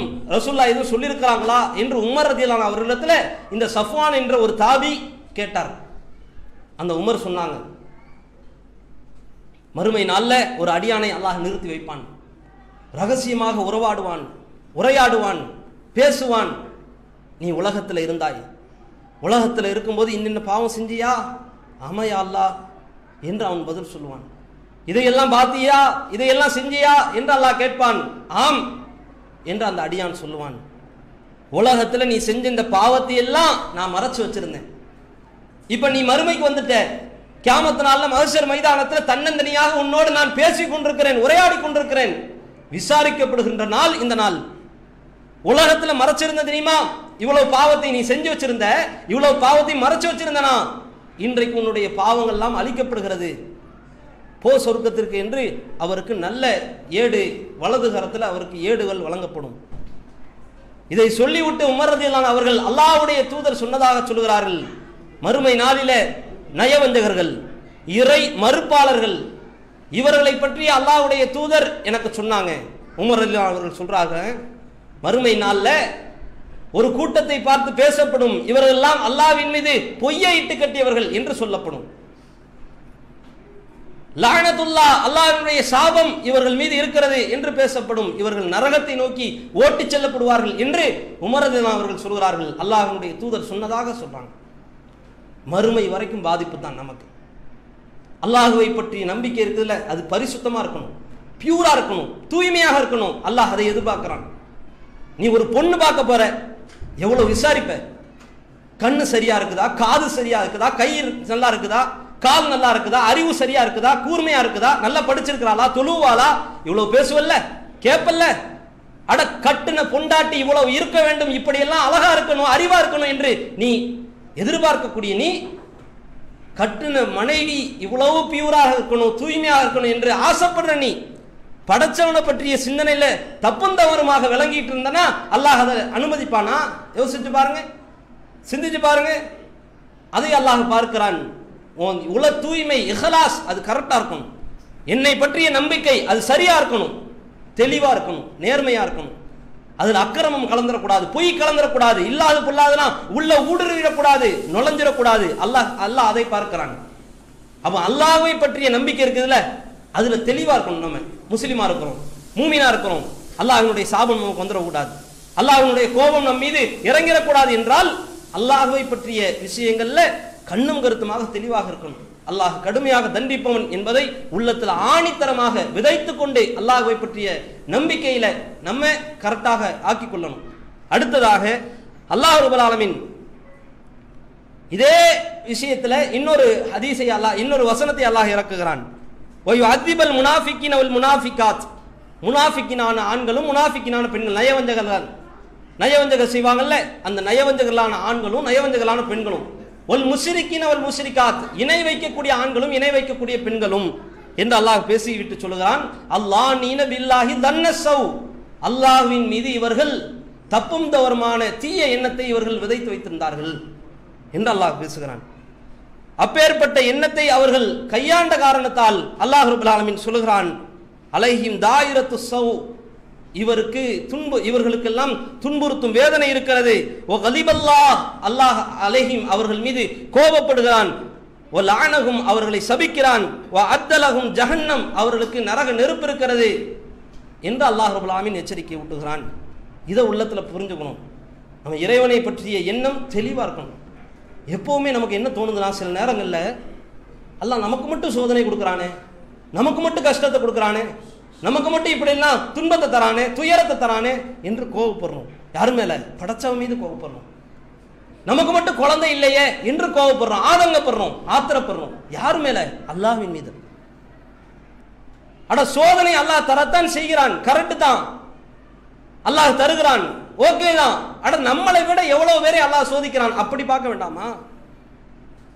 சரி, ஒரு விஷயத்துல அல்லாஹ் சோதிக்கிறான், சாப்பாட்டுக்கு அல்லாஹ் தடை போட்டானா? ட்ரெஸ் இல்லாம இருக்கிறோமா? உங்குவதற்கு உணவு இல்லாம, உடுப்பதற்கு உடை இல்லாம, உறங்குவதற்கு உறைவிடம் இல்லாம இருக்கிறோமா? ஒரு விஷயத்துல குறை இருக்கிறது, 100 விஷயத்துல அல்லாஹ் நமக்கு அருளை செஞ்சிருக்கிறானே, அதை எதிர்பார்த்தோமா? அதை நினைச்சு பார்த்தோமா? அல்லாஹ்வை பற்றிய எண்ணத்துல நம்ம கையை வைக்கிறோம், தப்பும் தவறுமாக புரிகிறோம். அல்லாஹ் நம்மளை மட்டும் சோதிக்கிறானே, நம்மளை மட்டும் கஷ்டப்படுத்துறானே, நமக்கு மட்டும் நோய் வருதே, நமக்கு மட்டும் பிள்ளை வரமாட்டேங்குதே, நமக்கு மட்டும் கல்வி வரமாட்டேங்குதே, வேலை கிடைக்க மாட்டேங்குதே என்றெல்லாம் கோவப்படுறோமே, ஆத்திரப்படுகிறோமே. அல்லாஹ்வின் மீதே, படைச்சவன் மீதே கோவப்படுறோமே. யோசிச்சு பாருங்க, இது எப்பேற்பட்ட சிந்தனை, யாருடைய பண்பு இது? இதை அல்லாஹ் பேசுகிறான். வயுஅதிபல் முனாஃபிகீன வல் முனாஃபிகாத்தி வல் முஷ்ரிகீன வல் முஷ்ரிகாத்தி தான்னீன பில்லாஹி தன்னஸவ், இவர்களுக்கெல்லாம் துன்புறுத்தக்கூடிய வேதனை இருக்கிறது. அலைஹிம் தாயிரத்து ஸவ் வ கலிபல்லாஹு அலைஹிம் வ லஅனஹும் வ அத்தலஹும் அதாபன் ஸஈரா, இவர்களெல்லாம் மறுமை நாளிலே சபிக்கப்பட்டவர்களாக, கோபத்திற்கு உள்ளானவர்களாக நரகத்தை நோக்கி இழுத்து செல்லப்படுவார்கள் என்று அல்லாஹ் பேசுகிறானே. இப்பேற்பட்ட பாவத்தை நம்ம செய்யறோமா இல்லையா? பல தருணங்கள்ல நம்ம உள்ளத்துல தோன்றுகிறது, இப்படி எல்லாம் வேலை கிடைக்காட்டா, குழந்தை பெறாட்டா, அல்லது பணம் கிடைக்காட்டா, நஷ்டம் ஏற்பட்டுருச்சுன்னா, துன்பம் வந்துருச்சுன்னா, வீட்டுல ஏதாவது திடீர் மரணம் வந்துருச்சுன்னா, இதையெல்லாம் சகிக்க மாட்டேங்கிறோம், பொறுக்க மாட்டேங்கிறோம், பொறுமையை மேற்கொள்ள மாட்டேங்கிறோம். உடனே அல்லாஹ் மீது, அல்லாஹ் நமக்கு மட்டும் தரானே, நான் இவ்வளவு பிரார்த்தனை செஞ்சேன், எனக்கு பணம் வர மாட்டேங்குதே, எனக்கு குழந்தை பாக்கியம் கிடைக்க மாட்டேங்குதே. இப்படி படைச்சவன் மீது கோவப்பட்டு எங்க போய் முடிய போகிறது இந்த நிலை? அல்லாஹ்வினுடைய சாபம் தொடர ஆரம்பிச்சிரும். அல்லாஹ் நம்மளை காப்பாற்றணும் இந்த விஷயத்தை விட்டு. அதே மாதிரி அல்லாஹ் ரப்பல் ஆலமீன் தன்னுடைய திருமறையில இன்னொரு வசனத்துல பேசுகிறான். கைஃப யஹ்தில்லாஹு கௌமன் கஃபரு பஅத ஈமானிஹிம், ஈமான் கொண்டு விட்டு பிறகு குஃப்ரின் பக்கம் போனார்கள் தெரியுமா? இவர்களுடைய நிலை எப்படி இருந்துச்சு? ஈமான் கொண்ட நிலையில இவர்கள் பேசினார்கள், வ ஷஹீது அன்ன ரசூலுல்லாஹ் ஹக், இந்த தூதர் உண்மையானவர் தான், நேர்மையானவர் தான். வ ஜாஹுமுல் பையினாத், இவர் நேர்வழி எல்லாம் தெளிவான வசனங்களை எல்லாம் கொண்டு வரத்தான் செய்தார் என்று சொல்லிவிட்டு, இந்த சத்தியத்திற்கு சாட்சியாளர்களாக இருந்துவிட்டு குஃப்ரின் பக்கம் திரும்பினார்கள் தெரியுமா? இப்பேற்பட்ட அநியாயக்காரர்களுக்கு அல்லாஹ் நேர்வழி காட்டுவானா? நேர்வழியை கொடுத்துருவானா? மீண்டும் கொடுத்துருவானா என்று அல்லாஹ் ரப்பல் ஆலமீன் கேள்வி கேட்கிறான். அதை சொல்லிவிட்டு அல்லாஹ் சொல்கிறான், வல்லாஹு லா யஹ்தில் கௌமல் ஸாலிமீன், இப்பேற்பட்ட அநியாயக்காரர்களுக்கு அல்லாஹ் ஒரு காலத்திலேயும் நேர்வழியை காட்ட மாட்டான். உலாயிக ஜஸாஉஹும் அன்னா அலைஹிம் லானத்துல்லாஹ், இவர்கள் மீதும் அல்லாஹ்வினுடைய சாபம் இருக்கிறது, இதுதான் இவர்களுக்கு உண்டான தண்டனை. வல் மலாயிகா, மலக்குமார்களுடைய சாபம் இருக்கிறது. வன்னாசி அஜ்மாயின், ஒட்டுமொத்த மக்களுடைய சாபமும் இவர்கள் மீது இருக்கிறது. நேர்வழிக்கு வந்த பிறகு மதம் மாறக்கூடிய, மதத்தை மாற்றுவதற்கு துடிப்பதற்கு முனையக்கூடிய ஆட்களுக்கு அல்லாஹ் ரப்பல் ஆலமீன் தன்னுடைய சாபத்தை இறக்குகிறான். இன்னைக்கு இந்த வசனத்தை அப்படியே கொஞ்சம் சமுதாயத்தில் ஒப்பிட்டு பாருங்க. இன்னைக்கு அரசியல் லாபத்திற்காக இணை வைப்பு கூடாரத்திற்கு நுழையக்கூடிய அயோக்கியத்தனங்கள் சமுதாயத்தில் நடக்குதா இல்லையா? பட்டத்திற்காக, பதவிக்காக, அந்தஸ்துக்காக, கௌரவத்திற்காக, பணத்துக்காக, ஒரு எம்எல்ஏ சீட்டுக்காக, எம்பி சீட்டுக்காக இஸ்லாத்தை குழி தோண்டி புதைத்து விட்டு மதம் மாறுவதற்கு, துடிப்பதற்கு, முனைவதற்கு முயற்சிக்கக்கூடிய ஆட்கள் எவ்வளவு பேர் இன்றைக்கு சமுதாயத்தில் முஸ்லிம்கள் என்ற பெயர் தாங்கிகளாக இருக்கிறாங்க. அட வணக்கத்திற்குரியவன் அல்லாஹ் தான் என்று தெரிந்த பிறகு கையெடுத்து கும்பிடுவார்கள் ஒத்த ஓட்டுக்காக. மானங்கட்டத்தனமாக நடக்குதா இல்லையா? இது மதம் மாறக்கூடிய செயல் கிடையாதா? மனசுல ஒண்ணு வச்சுக்கிட்டு வெளிப்படையில ஒண்ணு செஞ்சுக்கிட்டு இப்பேற்பட்ட நடிப்பு தேவையா? இதை அல்லாஹ் சொல்லுகிறான், இதை அல்லாஹ் பார்க்கிறான். நீ உலகத்துல இருக்கும்போது மார்க்கத்துல இருந்துகிட்டு சத்தியத்துக்கு சாட்சியா தானே இருந்த. இஸ்லாத்துல இருந்தால்தான் உலகத்திலையும் மறுமையிலையும் வெற்றி பெற முடியும் என்பதில் உள்ளத்துல சுமந்து கொண்டு இப்பேற்பட்ட நம்பிக்கைக்கு அப்படியே மாற்றமாக குஃபுரு பண்பு, அந்த புத்தி உள்ள நுழையுதுன்னா இது எவ்வளவு பெரிய அயோக்கியத்தனம். வல்லாஹு லா யஹ்தில் கௌமல் ஸாலிமீன். இப்பேற்பட்ட அநியாயக்காரர்களுக்கு அல்லாஹ் ஒரு காலத்திலே நேர்வழி காட்ட மாட்டான். அரசியல் லாபத்திற்காக போயும் சீட்டுக்காக, நோட்டுக்காக, ஓட்டுக்காக போய் இஸ்லாத்தை பங்கம் படுத்துகிறார்கள் என்றால், பணயம் வைக்கிறார்கள் என்றால், அடமானம் வைக்கிறார்கள் என்றால், குழி தோண்டி புதைப்பதற்கு நினைக்கிறார்கள் என்றால் இது எவ்வளவு பெரிய அயோக்கியத்தனம். யோசிச்சு பாருங்க. இது ஒன்று. இதே மாதிரி மதம் மாறுவதற்கு வாய்ப்புகளை ஏற்படுத்தக்கூடிய வகையில ஒரு பெண்ணுக்காக எவளையாவது போய் லவ் பண்ணிருப்பான். அந்த பொண்ணை காதலிச்சு கல்யாணம் பிடிக்கணும், கரம் பிடிக்கணும், திருமணம் முடிக்கணும், இதுக்காக இஸ்லாத்தை வித்துட்டு போயிருவான். அந்நிய ஆடவர்களோடு, அந்நிய ஆண்களோடு, பிற மதத்தில் இருக்கக்கூடிய மக்களோடு போகக்கூடிய புத்திகள் இன்றைக்கு சமுதாயத்தில் நடக்குதா இல்லையா? எவ்வளவு நடக்கிறது. இவர்களுடைய கண்ணுக்கு பெண் பெருசாக தெரிகிறாள், மார்க்கம் பெருசா தெரியல, இந்த நேர்வழி பெருசா தெரியல. இந்த மார்க்கத்தை விட அந்த மணமகன் தான் எனக்கு முக்கியம் என்று மணமகள் ஓடுகிறாள். இஸ்லாத்தை சார்ந்தவள் ஒரு பெண்ணுக்காக இஸ்லாத்தை குழி தோண்டி புதைத்து விட்டு போகிறான். எனக்கு பெண் தான் முக்கியம், மார்க்கம் எனக்கு முக்கியம் கிடையாது என்று நினைக்கிறான். போயும் ஒரு பொம்பளைக்காக அல்லது ஒரு மணமகனுக்காக மார்க்கத்தை அடமானம் வைக்கிறோமே, இது எவ்வளவு பெரிய அயோக்கியத்தனம். இதைத்தான் அல்லாஹ் ரப்பல் ஆலமீன் கடுமையாக தண்டிக்கிறான், கடுமையாக கண்டிக்கிறான். என்னுடைய கோபமும் என்னுடைய சாபமும் இப்பேற்பட்ட காரியத்தை செய்யக்கூடிய அயோக்கியர்கள் மீது நிகழ்ந்து கொண்டே இருக்கும் என்று அல்லாஹ் சொல்கிறான். லானத்துல்லா, இவர்கள் மீது அல்லாஹ்வுடைய சாபம் இருக்கிறது என்று குர்ஆன் எச்சரிக்கிறதே. இப்பேற்பட்ட காரியத்தை இன்றைக்கு செய்யறாங்களா? நடக்கிறதா இல்லையா? எவ்வளவு இஸ்லாத்துல முஸ்லிம்களாக இருந்து கொண்டு இன்றைக்கும் பல பேர் அரசியலுக்காகவும் சரி, இந்த மாதிரி பெண் விஷயத்துக்காகவும் சரி, பணத்துக்காகவும் சரி பேரம் பேசுவார்கள். மார்க்கத்தை பேரம் பேச ஆரம்பிச்சிருவாங்க. ஒரு கட்டத்தில் இஸ்லாத்தை விட்டு அப்படியே மாறி போயிருவாங்க, இஸ்லாத்தை விட்டு வெளியேறி போயிருவாங்க. நபிகள் பெருமகனார் இதையெல்லாம் சமுதாயத்தில் வன்மையாக பார்த்தாங்க. ஒவ்வொரு தருணத்திலையும் இந்த பொருளாதார விஷயம் மக்களை திசை திருப்பிடக்கூடாது, தடுமாற்றத்தை ஏற்படுத்திடக்கூடாது. அல்லாஹ் ரப்பல் ஆலமீன் சொல்றானே, யா அய்யுஹல்லதீன ஆமனூ, நம்பிக்கை கொண்டவர்களே, லா துல்ஹிக்கும் அம்வாலுக்கும் வலா அவுலாதுக்கும் அன் திக்ரில்லாஹ், அல்லாஹ்வை நினைப்பதை விட்டும் உங்களுடைய பொருளாதார செல்வமும் உங்களுடைய மக்கள் செல்வமும் உங்களை திசை திருப்பிவிட வேண்டாம் என்று அல்லாஹ் எச்சரிக்கை விட்டுகிறான். யார் அப்படி செய்கின்றாரோ ஃபௌலாயிக ஹுமுல் ஹாசிரூன், அவர்கள் தான் நஷ்டவாளிகள் என்று அல்லாஹ் பேசுகிறான். இன்றைக்கு பொருளாதார மோகத்தினால அல்லது பெண்ணின் மீது உள்ள பற்றினால அல்லது அரசியல் லாபத்தினால பணத்தின் மீது உள்ள மோகத்தினால சொத்துக்காக சுகத்துக்காக இஸ்லாத்தை தூக்கி தூர வீசிவிட்டு காற்றிலே பறத்து விட்டு போகிறோம் என்றால் இதைத்தான் அல்லாஹ் சொல்லுகிறான், இதைத்தான் அல்லாஹ் பேசுகிறான், கடுமையாக எச்சரிக்கை ஊட்டுகிறான். இப்பேற்பட்ட பாவத்தை செய்யக்கூடாது என்று அல்லாஹ் எச்சரிக்கை ஊட்டுகிறான். அப்ப அந்த புத்தி நம்முடைய வாழ்க்கையில எந்த காலத்திலையும் வந்துடக்கூடாது. மார்க்கம் என்பது மிக பிரம்மாண்டமானது. இதை கிடைக்காம எவ்வளவு பேர் இன்றைக்கு தள்ளாடுகிறார்கள், தடுமாறுகிறார்கள். ஒரு கட்டுப்பாடு இல்லாம, ஒரு வரையறை இல்லாம, ஒரு விதிமுறை இல்லாம இந்த உலகத்துல எவ்வளவு பேர் கஷ்டப்படுறாங்க. யோசிச்சு பாருங்க. இந்த மார்க்கம் இல்லாதனால, இந்த மார்க்கத்தில் இருக்கிறதுனால நம்ம பாதுகாக்கப்படுறோம். எவ்வளவு சட்டங்களின் மூலமாக அல்லாஹ் நம்மளை பாதுகாக்கிறான். உலகத்துல எவ்வளவு பேர் கஷ்டப்படுகிறார்கள் இந்த மார்க்கம் இல்லாதனால.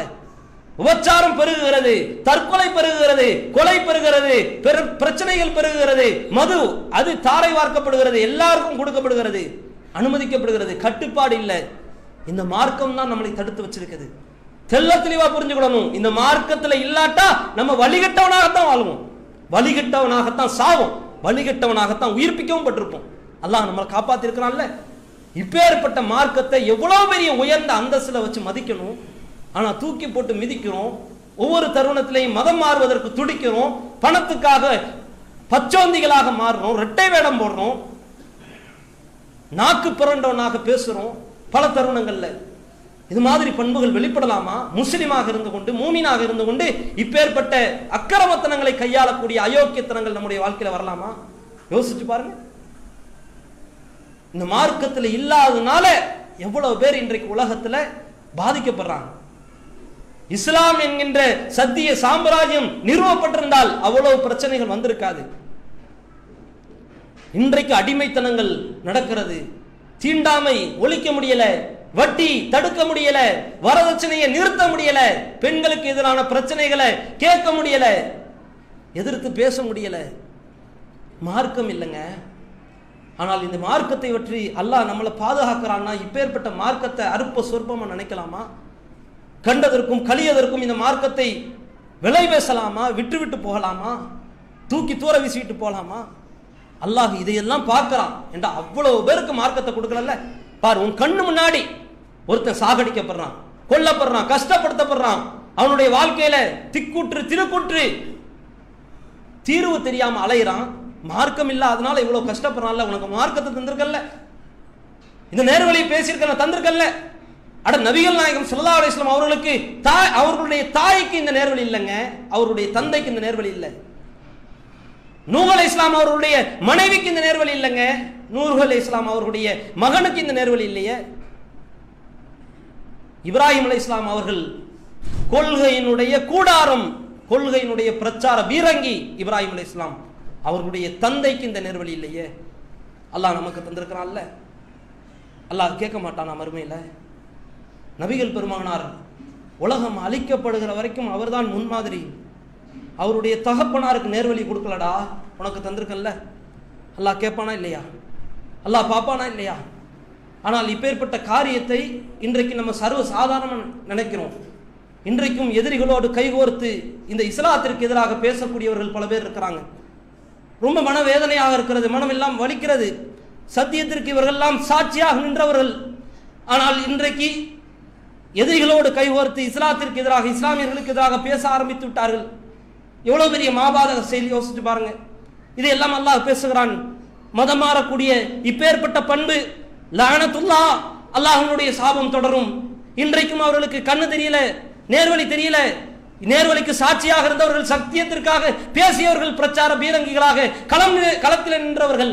ஆனால் இன்றைக்கு அசத்தியத்திற்கு வக்காலத்து வாங்க போயிட்டாங்க. கூட இருந்த சகோதரர்கள் தாங்க முடியல. யோசிச்சு பாருங்க. அல்லாஹ் ரப்பல் ஆலமீன் பேசுகிறான், ஒவ்வொரு தருணத்திலையும் பிரார்த்திக்க வேண்டும். யா முகல்லிபல் குலூப் சபித் கல்பி அலா தீனிக்.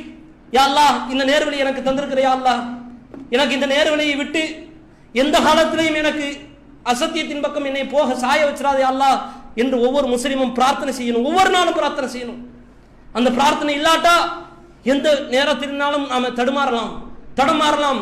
உலகம் என்பது கவர்ச்சியாக்கப்பட்டிருக்கிறது. எந்த விஷயத்தை வைத்தும் சைத்தான் நம்மளை வழிகெடுத்துருவான். அல்லாஹ்விடத்துல ஒவ்வொரு நாளும் பிரார்த்தனை செய்யணும். ஒவ்வொரு நாளும் அல்லாஹ்விடத்துல கண்ணீர் சிந்தி பிரார்த்தனை செய்யணும். நேர்வழி என்பது அவ்வளவு எளிதானதல்ல, அவ்வளவு லேசானதல்ல. அல்லாஹ் அவ்வளவு பேருக்கு கொடுக்கல. அவ்வளவு பேருக்கு கொடுத்து பல பேர் வழிகட்டு போயிட்டாங்க, தரிகட்டு போயிட்டாங்க, மார்க்க நெறிகட்டு போயிட்டாங்க, பாதகத்தை சந்திச்சுட்டு இருக்கிறாங்க. அவங்க கண்ணுக்கு பணம் தெரிகிறது, பதவி தெரிகிறது, மோகம் தெரிகிறது, சீட்டு தெரிகிறது, அரசியல் நோக்கம் தெரிகிறது. ஆனால் மார்க்கம், மறுமை, சொர்க்கம் எதுவும் அவர்கள் கண்ணுக்கு தெரியல. அல்லாஹ் திரையிட்டு விட்டான், முத்திரையிட்டு விட்டான். நம்மை அல்லாஹ் பாதுகாத்திருக்கிறான். இந்த நேர்வழியை எந்த காலம் வந்தாலும், எவ்வளவு பெரிய கொம்பன் வந்தாலும், அவனுக்கு அப்பன் வந்தாலும் சரிதான், மார்க்கத்தை விட்டு நம்ம தடுமாறிடக்கூடாது. அந்த விஷயத்திலே ஆழமாக ஆணித்தரமாக நாம உறுதியாக இருந்து கொள்ள வேண்டும். இதை அல்லாஹ் எதிர்பார்க்கிறான். இப்பேற்பட்ட நேர்வழியினுடைய சாம்ராஜ்யத்தை விட்டு தடுமாற ஆரம்பித்து விட்டோம் என்றால், பாதை மாற ஆரம்பித்து விட்டோம் என்றால், இறைவனுடைய சாபத்திற்கு உள்ளாகி விடுவோம் என்பதை ஒவ்வொரு கட்டத்திலேயும் நம்ம உள்ளத்திலே ஏந்தி செயல்படக்கூடிய நன்மக்களாக அல்லாஹ் ரப்பல் ஆலமீன் நம் அனைவரையும் ஆக்கி அருள் புரிவானாக. வ ஆகிரு தஅவானா அல்ஹம்துலில்லாஹி ரப்பில் ஆலமீன். வஸ்ஸலாமு அலைக்கும் வரஹ்மத்துல்லாஹி வபரகாத்துஹு. வமை யுத்லில்ஹு ஃபலா ஹாதிய லஹு وأشهد أن لا إله إلا الله وحده لا شريك له وأشهد أن محمدا عبده ورسوله أما بعد فقال نبينا صلى الله عليه وسلم إن أصدق الحديث كتاب الله وأحسن الهدي هدي محمد وشر الأمور محدثاتها وكل محدثة بدعة وكل بدعة ضلالة وكل ضلالة في النار. فقد قال الله تعالى في القرآن العظيم والفرقان المجيد فأعوذ بالله من الشيطان الرجيم يا أيها الناس اتقوا ربكم الذي خلقكم من نفس واحدة وخلق منها زوجها وبث منهما رجالا كثيرا ونساء واتقوا الله الذي تساءلون به والأرحام إن الله كان عليكم رقيبا يا أيها الذين آمنوا اتقوا الله حق تقاته ولا تموتن إلا وأنتم مسلمون يا أيها الذين آمنوا اتقوا الله وقولوا قولا سديدا يصلح لكم أعمالكم ويغفر لكم ذنوبكم ومن يطع الله ورسوله فقد فاز فوزا عظيما. ربي اشرح لي صدري ويسر لي أمري واحلل عقدة من لساني يفقهوا قولي. எல்லாம் உள்ள அல்லாஹுவின் நல்லடியார்களே, சாபத்திற்குரியவர்கள் யார் என்ற தொடரின் ஒரு அங்கமாக இன்றைய தினத்தில் அல்லாஹ் ரப்பல் ஆலமீன் தன்னுடைய தூதரின் வாயிலாகவும் ஏராளமான விஷயங்களை செய்யக்கூடாது என்று அறிவித்திருக்கிறான். அப்படி அறிவித்திருக்கிற அந்த செயல்களை செய்யும் பொழுது அல்லாஹ்வினுடைய சாபம் நம்மின் மீது இறங்கும் என்றும் தன்னுடைய தூதரின் வாயிலாக அல்லாஹ் ரப்பல் ஆலமீன் உலகத்திற்கு அறிவிப்பு செய்தான். அதில் ஒரே ஒரு ஹதீஸ், அந்த ஒரு ஹதீஸில் அல்லாஹ்வுடைய தூதர் 4 விஷயங்களை பட்டியல் போடுறாங்க. ஒரே ஒரு செய்தி தான். முஸ்லிமில் 4001வது ஹதீஸாக, 3659வது ஹதீஸாக, ரெண்டுமே ஒரே ஹதீஸ் தான். அல்லாஹ்வுடைய தூதர் அவர்களிடத்தில் சில விஷயங்கள் பேசப்பட்டு அதுவெல்லாம் காலம் காலமாக பாதுகாக்கப்பட்டு வந்தது. அதில் சஹாபாக்களிடத்தில் மற்றவர்கள் கேட்டார்கள், அல்லாஹ்வினுடைய தூதர் ஏதேனும் ரகசியமாக எதுவும் சொல்லி வச்சிருக்கிறாங்களா, மறைச்சு வச்சிருக்கிறாங்களா என்று கேட்கப்படும் பொழுது ரசூலுல்லாஹ் எல்லாவற்றையும் ஓப்பன் டிக்ளராகத்தான் பேசினார்கள், அனைத்தையுமே பொதுவானதாகத்தான் பேசினார்கள் என்று சஹாபாக்களிடத்திலிருந்து பதில் போகிறது. ஒன்றை தவிர என்று சொல்லிவிட்டு இந்த ஹதீஸை சொல்லுகிறார்கள். நபிகள் பெருமானார் சில பட்டியலை வெளியிட்டார்கள். அல்லாஹ் ரப்பல் ஆலமீன் தன்னுடைய சாபத்தை இறக்குவதாக அறிவித்திருக்கக்கூடிய பட்டியலை வெளியிட்டார்கள். அல்லாஹ்வுடைய தூதர், லஅனல்லாஹ் மன் லஅன அபாஹு வாலிதஹு, தன்னுடைய தந்தையை யார் சபிக்கின்றானோ அவனை அல்லாஹ் சபித்து விட்டான் என்று அல்லாஹ்வினுடைய தூதர் சொன்னார்கள் என்று அந்த ஒரு செய்தியில் ஒரு அங்கமாக ஒன்று வருகிறது. 4 விஷயங்கள். அதில் முதல் விஷயம் இது, லஅனல்லாஹ் மன் லஅன வாலிதஹு, தன்னுடைய தந்தையை தன்னுடைய பெற்றோரை யார் சபிக்கின்றானோ அவனை அல்லாஹ் ரப்பல் ஆலமீன் சபிக்கின்றான் என்று ரசூலுல்லாஹ் சொன்னதாக சஹாபாக்கள் அந்த இடத்திலே பதிவிடுகிறார்கள். சாபத்தை பெற்றுத்தரக்கூடிய பட்டியலில் அல்லாஹ்வினுடைய தூதர் பேரண்ட்ஸ், பெற்றோர்கள், அவர்களை கண்காணிக்கக்கூடிய, கவனிக்கக்கூடிய, பாதுகாக்கக்கூடிய, அரவணைக்கக்கூடிய பொறுப்பை சுமந்திருக்கிற ஒவ்வொரு பிள்ளைகளும் அந்த கடமையை ஆற்றாத பொழுது, அதிலே குறை வைக்கும் பொழுது, அதற்கு மாற்றமாக செயல்படும் பொழுது, அல்லது அதற்கு உல்டாவாக தொல்லை தரும் பொழுது, சபிக்கும் பொழுது, பெற்றோர்களை சபித்து ஒதுக்கி ஓரவஞ்சனை செய்து ஓரங்கட்டக்கூடிய செயலை எல்லாம் செய்யும் பொழுது அல்லாஹ் தன்னுடைய சாபத்தை அந்த மகனின் மீது, அந்த பிள்ளையின் மீது பொழிகின்றான் என்று ரசூலுல்லாஹ் சொன்னதாக சஹாபாக்கள் அறிவிக்கக்கூடிய செய்தி நம்மளால பார்க்க முடிகிறது. பெற்றோரை பேணக்கூடிய விஷயத்தை இஸ்லாம் சொன்ன மாதிரி உலகத்துல எவனுமே சொன்னது கிடையாது. எந்த மார்க்கமும் அவ்வளவு வலியுறுத்தியது கிடையாது. அவ்வளவு பிரம்மாண்டமாக அல்லாஹ்வுடைய தூதரிடத்துல எவ்வளவு விஷயங்கள், எவ்வளவு சஹாபாக்கள் கேட்டார்கள் தெரியுமா? பேரண்ட்ஸை ரொம்ப உச்சகட்டமாக மதித்தார்கள் சஹாபாக்கள். ஒரு கட்டத்தில் அல்லாஹ்வுடைய தூதர் ஒரு செய்தியை சொல்கிறார்கள். ஒரு காலம் வரும், ஒருவன் தன்னுடைய தாயை திட்டுவான் என்றார்கள், தன்னுடைய தந்தையை ஏசுவான் என்றார்கள். சஹாபாக்களுக்கு ரொம்ப ஆச்சரியம். அல்லாஹ்வுடைய தூதரே, ஒருத்தன் தன்னுடைய தாயை திட்டுவான் அப்படியா என்று கேட்கிறாங்க. இந்த கேள்வியிலிருந்து நமக்கு விளங்குதா சஹாபாக்கள் எவ்வளவு தூய்மையாக தன்னுடைய தாய்மையை பாதுகாத்தார்கள், அரவணைத்தார்கள் என்பது. உச்சகட்டத்தில் வச்சு மதிச்சாங்க. தாயை திட்டுவானா ஒருத்தன், ஒரு மகன் தன்னுடைய பெற்றோரை ஏசுவானா அப்படியா, அப்படியுமா வரும் ஒரு காலம் என்று கேட்கும் பொழுது ரசூலுல்லாஹ் சொன்னார்கள், ஆம், ஒருத்தன் திட்டுவான். எப்படி திட்டுவான் தெரியுமா? டைரக்டாக திட்ட மாட்டான், நேருக்கு நேராக பேச மாட்டான், அவன் இன்டைரக்டாக பேசுவான். ஒரு ரெண்டு பேருக்கு மத்தியில சண்டை வரும், சச்சரவு வரும், பிரச்சனை வரும். அந்த நேரத்திலே இவன் தன்னுடைய தாயை திட்டுவதை போன்று அவனுடைய தாயை இவன் திட்டுவான், இவனுடைய தாயை அவன் திட்டுவான், இவனுடைய தகப்பனாரை அவன் திட்டுவான், அவனுடைய தகப்பனாரை இவன் திட்டுவான். இதைத்தான் ரசூலுல்லாஹ் சொன்னார்கள். இது என்னமோ அவனுடைய தாயை, அடுத்தவனுடைய தாயை, எதிரியினுடைய தாயை, சண்டை போடுறவனுடைய தாயை திட்டுறதாக இவன் நினைச்சுக்கிட்டு இருக்கிறான். மார்க் அடிப்படையிலே இவன் உண்மையிலேயே தன்னுடைய தாயை தான் திட்டி இருக்கிறான், தன்னுடைய தகப்பனை தான் திட்டி இருக்கிறான், தன்னுடைய பேரண்ட்ஸை, தன்னுடைய பெற்றோரை தான் இவன் உண்மையில் ஏசி இருக்கிறான், பேசி இருக்கிறான், அவமானப்படுத்தி இருக்கிறான், அசிங்கப்படுத்தி இருக்கிறான், வங்கப்படுத்தி இருக்கிறான், கேவலப்படுத்தி இருக்கிறான் என்று நபிகள் பெருமானார் அறிவிக்கக்கூடிய செய்தி நம்மளால பார்க்க முடிகிறது. இந்த இடத்துல பார்க்க வேண்டிய விஷயம் என்ன தெரியுமா? பேரண்ட்ஸை ஒருத்தர் திட்டுவானா, பெற்றோரை திட்டுவானா அல்லாஹ்வுடைய தூதரே என்று சஹாபாக்கள் கேட்கிறார்கள் என்றால் அந்த அளவுக்கு உச்சகட்டமாக வச்சு மதிச்சார்கள் ரசூலுல்லாஹ். அந்த அளவுக்கு பக்குவப்படுத்தினார்கள் சஹாபாக்களை. ஒரு சஹாபி வருகிறார், அல்லாஹ்வுடைய தூதரே, நான் போர்க்களத்திற்கு கலந்து கொள்ள வேண்டும், என்னை அனுமதியுங்கள் என்றார்கள். அல்லாஹ்வுடைய தூதர் அந்த நேரத்தில் கேட்டாங்க, உனக்கு பேரண்ட்ஸ் இருக்கிறாங்களா, தாய் தந்தை இருக்கிறாங்களா? ஆம் அல்லாஹ்வுடைய தூதரே. அந்த சஹாபி சொல்கிறார், அப்படி என்றால் அவங்களுக்கு போய் சேவகம் செய்யுங்கள் என்று திருப்பி அனுப்புகிறார்கள். பாருங்கள், ஒரு இடத்துல போர்க்களத்திற்காக தன்னை அர்ப்பணிக்க வந்த சஹாபியை கூட போர்க்களத்திற்கு நிகரான, போர்க்களத்தை விட சிறந்த தாய் தகப்பனாரை கவனிக்க வேண்டும், அரவணைக்க வேண்டும், அன்பு செலுத்த வேண்டும் என்று திருப்பி அனுப்புகிறார்கள் அல்லாஹ்வுடைய தூதர். எந்த அளவிற்கு மார்க்கம் முக்கியத்துவம் கொடுக்கிறது. இது மாதிரி யாராவது கொடுத்திருக்கிறாங்களா? எந்த மதமாவது கொடுத்திருக்கிறதா? எந்த வேதமாவது பேசி இருக்கிறதா? எந்த கொள்கை கோட்பாடாவது இந்த அளவிற்கு பேரண்ட்ஸை தூக்கி வச்சு மதிக்க சொல்லுகிறதா? யோசிச்சு பாருங்க. அல்லாஹும் அல்லாஹ்வுடைய தூதரும் அந்த அளவிற்கு பேரண்ட்ஸுக்கு, பெற்றோர்களுக்கு மதிப்பை கொடுக்க சொல்கிறார்கள். குர்ஆன் பேசுகிறது, உங்களுடைய தாய் உங்களை பெற்றெடுத்தார். அல்லாஹ் பேசுகிறான், கஷ்டத்திற்கு மேல் கஷ்டப்பட்டு, சிரமத்திற்கு மேல் சிரமத்தை ஏற்படுத்தி, அதையெல்லாம் பட்டு அனுபவித்துத்தான் உன்னை உன் தாய் பெற்றெடுத்திருக்கிறாள், ஈன்றெடுத்திருக்கிறாள் என்று அல்லாஹ் பேசுகிறான். அறிவியல் உலகம், மருத்துவ உலகம் இன்னைக்கு பேசுது. ஒரு குழந்தையை பெற்றெடுக்கிறதாக இருந்தா, ஈன்றெடுக்கிறதாக இருந்தா, ஒவ்வொரு தாயும் தன்னுடைய உடலில் இருந்து கிட்டத்தட்ட 60, ஒரு ஆணுக்கு இருக்கக்கூடிய அந்த வலியை தாங்கக்கூடிய சக்தியை விட 60 மடங்கு, 60 டால்னு சொல்லுவாங்க, 60 டால் அளவுக்கு ஒரு தாய் அனுபவித்துத்தான், அந்த துன்பத்தை சகித்து கொண்டு தான் ஒரு பிள்ளையை பெற்றெடுக்கிறாள் என்று மருத்துவ உலகம் இன்னைக்கு பேசுது.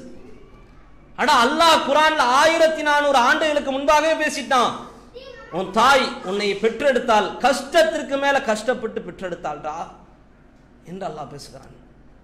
எந்த தருணத்திலே மார்க்கம் பெற்றோர்களை, பேரண்ட்ஸை இலக்காரமாக பார்ப்பதை அனுமதிக்கவே இல்லை. இஸ்லாம் அனுமதிக்காது, அவ்வளவு சீக்கிரம் அனுமதிக்காது. எப்படி அனுமதிக்க முடியும்? ரசூலுல்லாஹ் அதனுடைய அங்கமாகத்தான் ஒன்றை சொன்னார்கள். இந்த வார்த்தையை பதிவிடுகிறார்கள், லஅனல்லாஹ், அல்லாஹ் சபிக்கிறான், மன் லஅன வாலிதா, தன்னுடைய தந்தையை சபித்தவனை அல்லாஹ் சபித்து விட்டான். அது மாபாதக செயல் என்பதை அல்லாஹ்வுடைய தூதர் படம் பிடித்து காட்டுறாங்க. ரசூலுல்லாஹ்வுடைய காலத்துல பெற்றோர்களுக்கு கிட்டத்தட்ட ஒரு கட்டத்துல சில சஹாபாக்களுடைய பேரண்ட்ஸ் எல்லாம் எதிரியா இருப்பாங்க, எதிரி கூட்டத்தோடு அங்கம் வைப்பாங்க. அந்த நேரத்திலையும் கூட எதிரியாக இருந்தாலும் அவர்களுக்கு செய்ய வேண்டிய பணிவிடை என்பது இருக்குது. அரவணைப்பு என்பது இருக்கிறது. கொள்கை ரீதியாக மாற்று கருத்துல இருக்கலாம், பிரச்சனை இல்லை, ஓகே. அவங்க எதிரி தான், சரி வச்சுக்கோங்க. செய்ய வேண்டிய பணிவிடையை புறக்கணிக்க முடியுமா என்று அல்லாஹ்வுடைய தூதர் வார்த்திருக்கிறாங்க. அவங்களுக்கு செய்ய வேண்டிய பணிவிடையை செஞ்சுத்தான் ஆகணும். அவங்களுக்கு செய்ய வேண்டிய சேவகத்தை செஞ்சுத்தான் ஆகணும். ஒவ்வொரு பிள்ளைகளும் செய்யணும். இன்னைக்கு அப்படியே அந்த விஷயத்தை, அந்த சஹாபாக்களுடைய செயல்பாட்டை நம்ம சமுதாயத்தினுடைய செயல்பாட்டோடு ஒப்பிட்டு பாருங்க. எவ்வளவு மோசமாக, கீழ்த்தரமாக, கேவலமாக பெற்றெடுத்த பெற்றோர்களை தெருவில் விட்டுவிட்டு போகக்கூடிய பிள்ளைகள் எவ்வளவு பேர் இருக்கிறோம். பல பேர் இன்றைக்கு முதியோர் இல்லத்தில் கொண்டு அநியாயமாக, அக்கிரமாக தன்னை 10 மாதம் சுமந்த தாய் என்று கூட பார்க்காம முதியோர் இல்லத்தில் கொண்டு போய் விடுறாங்க. ஒரு காலம் இருந்துச்சு, மாற்று மதத்தவர்கள் நடத்துவாங்க கிறிஸ்தவ தேவாலயங்கள்ல இது மாதிரி முதியோர் இல்லங்கள், வயதானவர்களை பாதுகாக்கக்கூடிய காப்பலன்கள் உருவாக்கி வச்சு அங்க வைப்பாங்க. பைபிளை சொல்லி கொடுத்து, வேதத்தை, அவங்களுடைய வேதத்தை சொல்லி கொடுத்து அப்படியே மதம் மாற்றிடுவாங்க. பல முஸ்லிம் பெற்றோர்கள் மதம் மாற்றப்பட்டு மரணத்தை தழுவினார்கள். இதை பார்த்துத்தான் நம்முடைய தௌஹீத் ஜமாத்தின் சார்பில் முதியோர் இல்லத்தை ஓபன் பண்ணோம். வேற வழி இல்லாம இவ்வளவு கேடு கட்டி இந்த சமுதாயம் போகுமா என்று பார்த்துத்தான் இந்த முதியோர் இல்லம் இன்றைக்கு துவக்கப்பட்டிருக்குது. பல பெற்றோர்கள் அங்க போய் பார்த்தால் தெரியும். சென்னையில் உள்ள மீஞ்சூர்ல இருக்கிறது. பல பேர் பாதிக்கப்பட்டு, பல பேர் நடுத்தருவில் நிறுத்தப்பட்டு, மருத்துவ உதவிக்கு கூட வக்கில்லாமல், வகை இல்லாமல் சமுதாயத்தில் பிச்சை எடுக்கக்கூடிய பெற்றோர்களாக பிள்ளைகள் அந்த பெற்றோர்களை கைவிட்டு விட்டார்கள், கை கழுவி விட்டார்கள், நடுத்தருவில் விட்டு விட்டார்கள். ஆறுதல் சொல்றதுக்கு ஆள் இல்லை. ஒரு நோய் வந்துச்சுன்னா யார்கிட்ட போய் அவங்க கதறுவாங்க, கெஞ்சுவாங்க, பேசுவாங்க, கையெந்த முடியுமா? ஆனால் பல பெற்றோர்களை இன்றைக்கு நடுத்தருவில் விட்டுருக்கிறாங்க. யார் இவர்கள்? முஸ்லிம் பிள்ளைகள் கேடு கெட்டவர்களாக, கேவலமானவர்களாக, பெற்றோர்களையே மதிக்க தெரியாதவர்களாக தூக்கி போட்டு மிதிக்க தெரிந்தவர்களாக மாறிவிட்டார்கள் என்றால் இது எவ்வளவு பெரிய அசிங்கம். ரசூலுல்லாஹினுடைய இந்த ஹதீஸ் அது நினைவிருந்தால் இப்பேற்பட்ட பாவத்தை செய்வோமா? அல்லாஹ்வுடைய சாபம் இறங்கும் என்று அல்லாஹ் சும்மாவா சொல்கிறான்? அட படைச்சவனை வணங்கு. அல்லாஹ் குர்ஆன்ல பல இடங்கள்ல சொல்றான், படைத்தவனை வணங்கு, வணக்கத்திற்குரியவன் அல்லாஹ்வை தவிர வேறு எவனும் கிடையாது.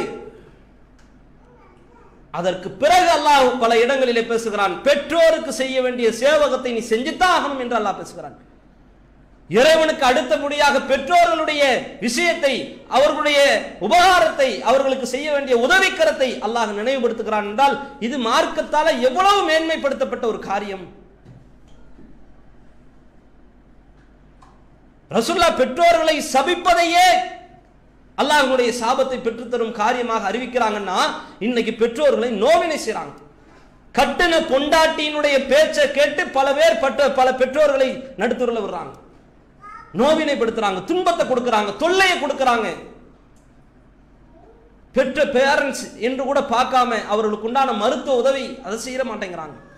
நீ எப்ப பார்த்தாலும் கத்திக்கிட்டு தான் இருப்ப என்று பேச ஆரம்பிச்சாங்க. பெற்ற பிள்ளைகள் நமக்கு நடக்க சொல்லி தந்தவங்க, நமக்கு தேவையான சாப்பாட்டை நம்ம வயிற்றுல, அவங்களுடைய வயிற்றுல சுமந்து இருக்கும் பொழுது எவ்வளவு துன்பத்தை கண்டிருப்பாங்க.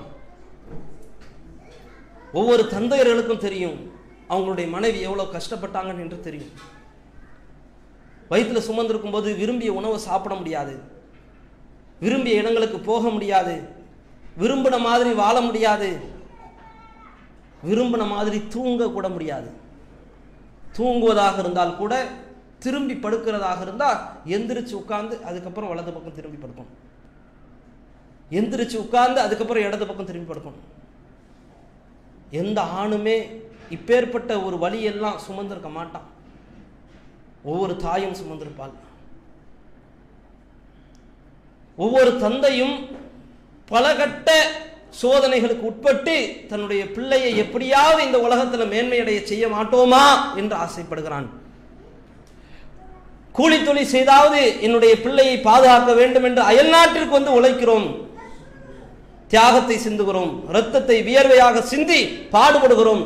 நம் பிள்ளை ஒழுங்காக, நேர்மையாக, நியாயமாக, ஒழுக்கமாக இருக்க வேண்டும் என்று ஆசைப்படுகிறோம். தப்பில்லை. அந்த பிள்ளைக்கு ஒவ்வொருவரும் மார்க்கத்தை சொல்லிக் கொடுக்க வேண்டும்.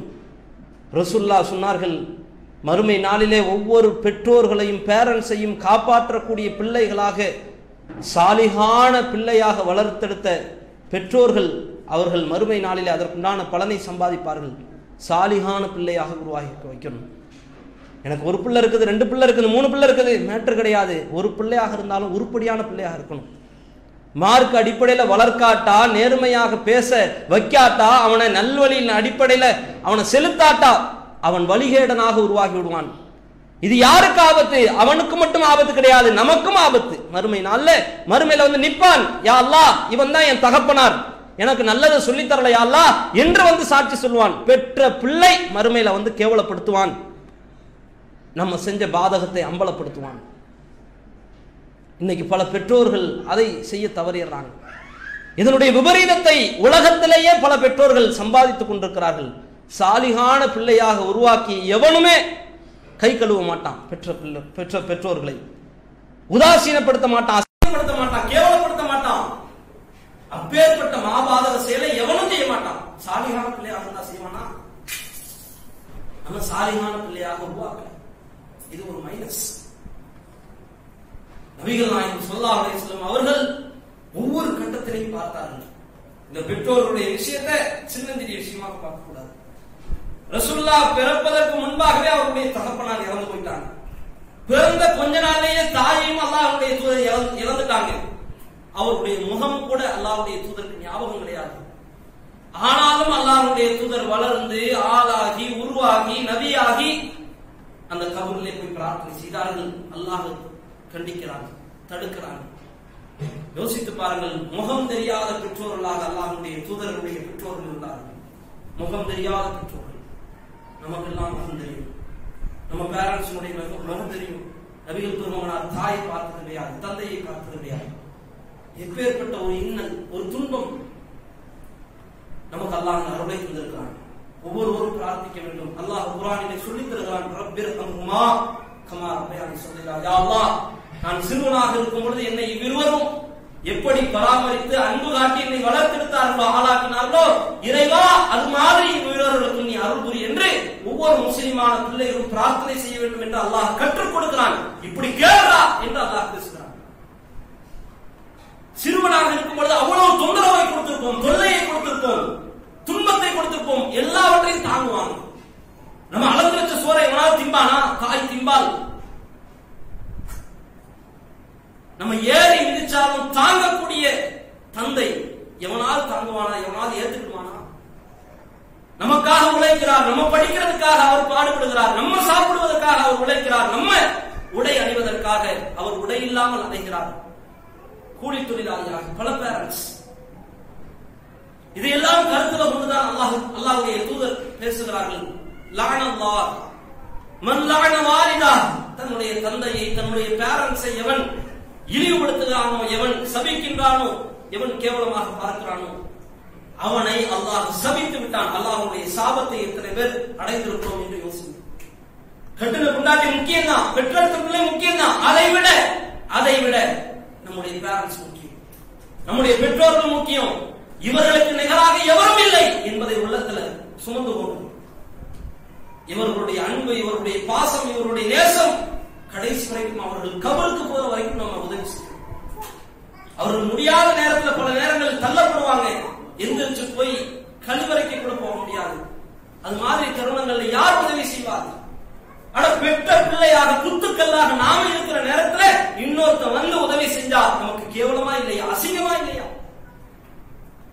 நம்மளை பெற்றெடுத்த பெற்றோர்களை நாம காப்பாற்றுவதற்கு வக்கில்லாமல் இருந்தால் அடுத்தவர்கள் வந்து உதவி செய்யும் போது இது எவ்வளவு பெரிய கேவலம், அசிங்கம்.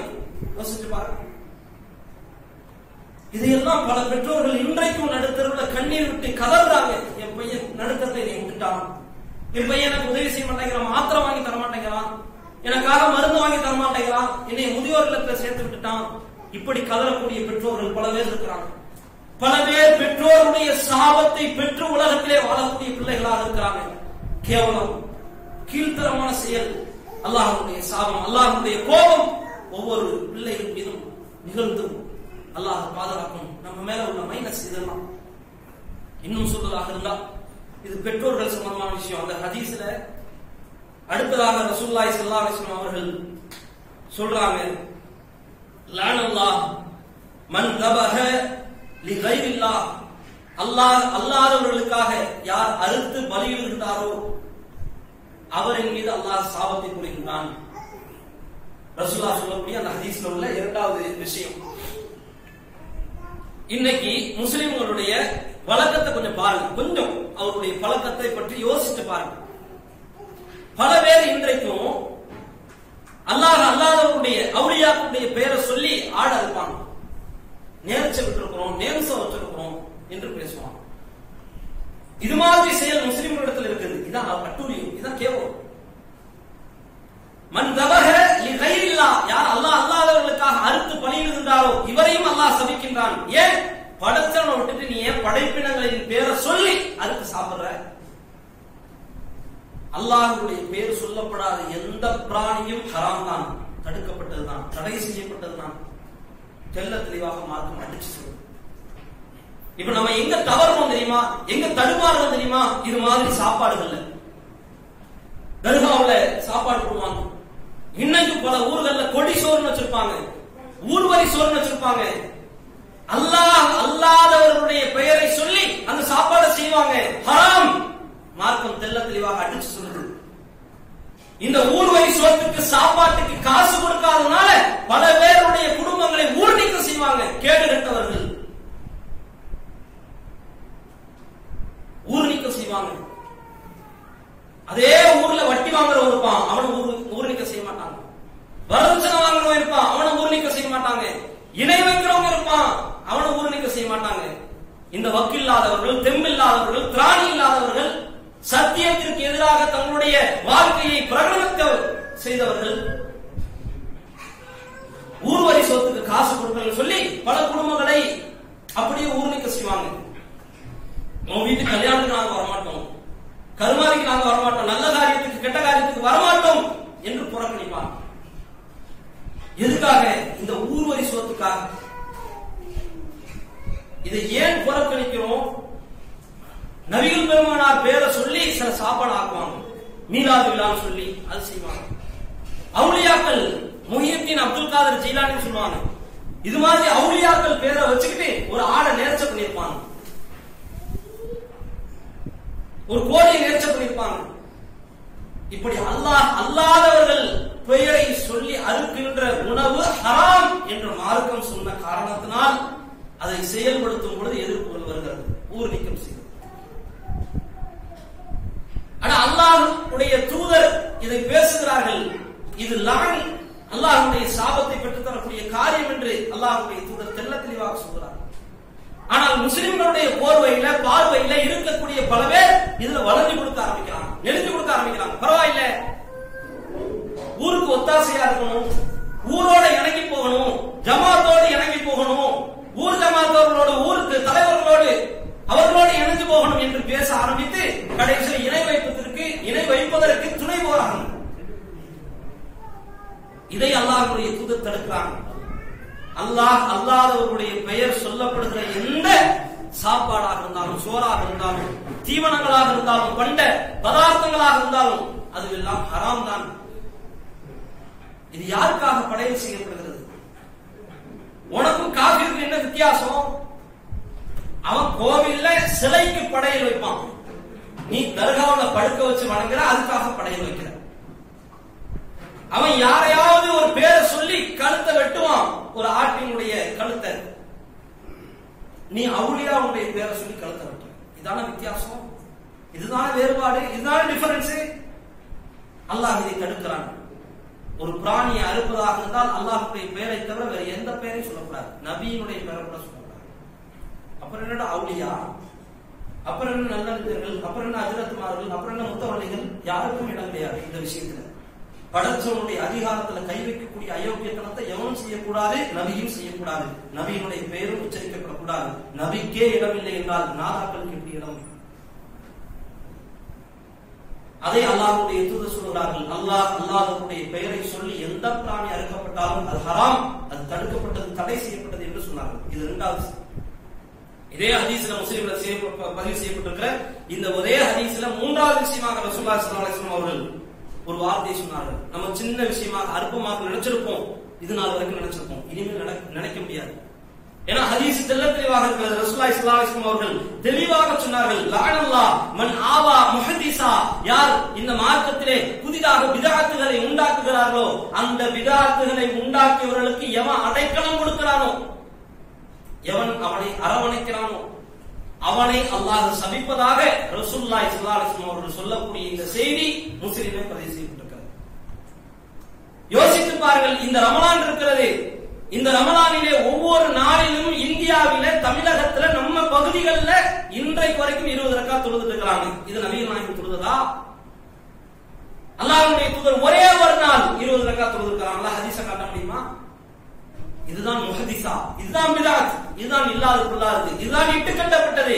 இப்பேற்பட்ட அநியாயத்திற்கு அக்கிரமத்திற்கு நாம துணை போய்விடக் கூடாது. அப்படி துணை போனால் நம்மின் மீது அல்லாஹ்வுடைய சாபம் இறங்குவதாக ரசூலுல்லாஹ் சொல்லிட்டாங்க, தெளிவா சொல்லிட்டாங்க. இதை மட்டுமா செய்யறாங்க? எவ்வளவு பிதாத்துகள்! நோன்பு துறக்கும் போது ஒரு துவா, சஹர் வைப்பதற்கு ஒரு துவா ரசூலுல்லாஹ் சொன்னாங்களா? அல்லாஹ்வுடைய தூதர் காட்டி தந்தாங்களா? சஹீஹான ஹதீஸ் எதுவும் இருக்குதா? இல்லையே. இதுதான் முஹதிஸா, இதுதான் பிதஅத். இதற்கு எதிராகத்தான் ரசூலுல்லாஹ் போர் பிரகடனம் செய்தார்கள், தெளிவாக சொன்னார்கள். இப்பேற்பட்ட பாவிகள், இந்த பாவிகளுக்கு உதவி செய்யக்கூடிய இன்னொரு பாவிகள், இவர்கள் அனைவர்கள் மீதும் அல்லாஹ்வுடைய சாபம் உண்டாகட்டும். மார்க்கத்தை நான் வரையறுத்து தந்துட்டேன், அல்லாஹ் வரையறுத்து தந்துட்டான். அல்லாஹ்வுடைய அதிகாரம் இது, அல்லாஹ்வுடைய ஆட்சி இது, அல்லாஹ்வுடைய மார்க்கம் இது. இதுல இட்டு கட்டுறதுக்கு உனக்கு எவன் அதிகாரத்தை தந்தான்? இதுல இல்லாத கொள்ளாத சேர்ப்பதற்கு உனக்கு எவன் உரிமை தந்தான்? அல்லாஹ் கோபப்படுவானா இல்லையா? ஆத்திரப்படுவானா இல்லையா? என்ன, நான் உனக்கு ரூல்ஸ் அண்ட் ரெகுலேஷனை வகுத்து தந்திருக்கிறேன், தொகுத்து தந்திருக்கிறேன், தெளிவாக வகை செய்தியை கொண்டு உன்னை வழி நடத்துறேன். இந்த வழிநடப்பை விட்டு உனக்கு வழிகேட்டு முக்கியமா? வழிதோறி போறிய, அல்லாஹ் கோபப்படுவானா இல்லையா? ஆத்திரப்படுவானா இல்லையா? அவன் வரையறுத்த இந்த சட்டத்திற்குள்ள எக்ஸ்ட்ராவாக பிட்டிங் அடிப்பதற்கு நமக்கு உரிமை தந்தது யார்? அதிகாரத்தை தந்தது யார்? எவ்வளவு விஷயங்கள், ஒன்றா ரெண்டா?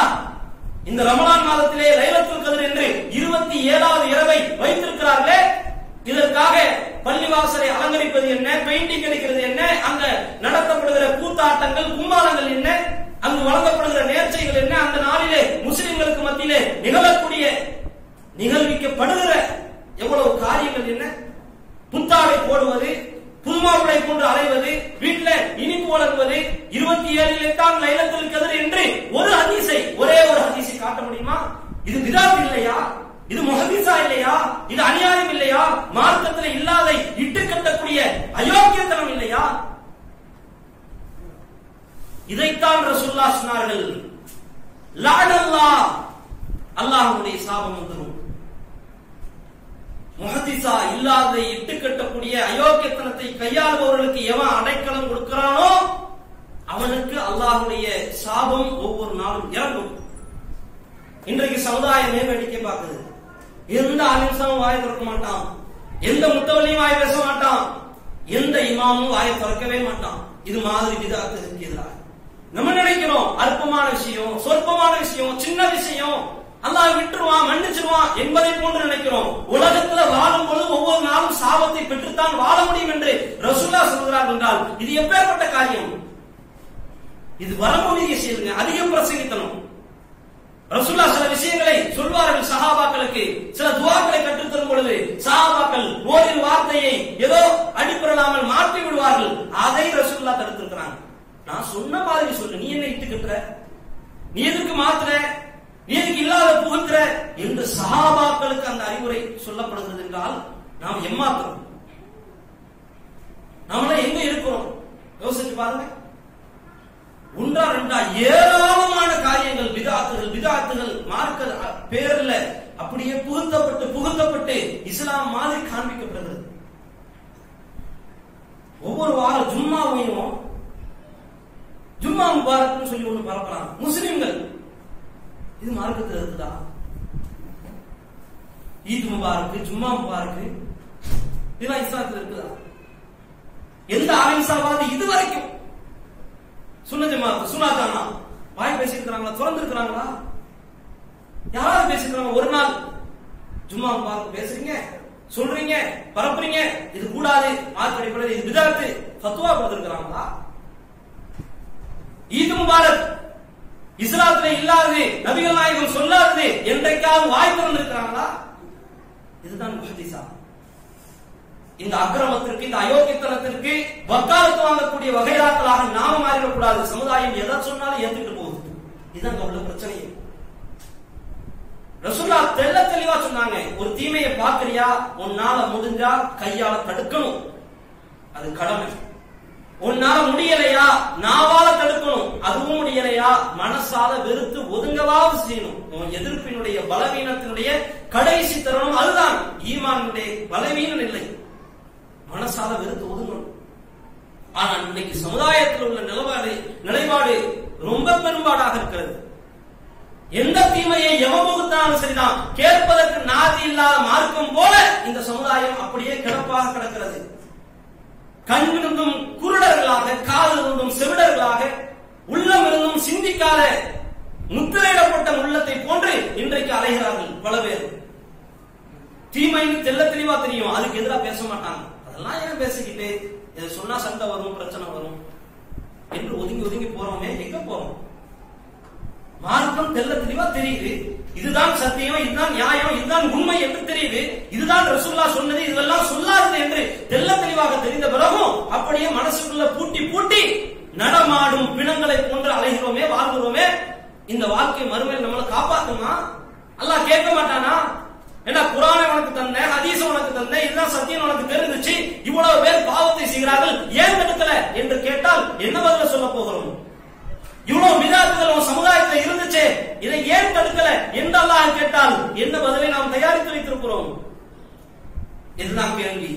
அல்லாஹ்வுடைய தூதர் இதே செய்தியில கடைசியாக ஒன்றை சொன்னார்கள், லஅன அல்லாஹ் மன் சரக்க மனாரல் அர்த். உலகத்துல எவன் அடுத்தவனுடைய சொத்தை அபகரிக்கிறானோ அவனை அல்லாஹ் சபிக்கிறான்.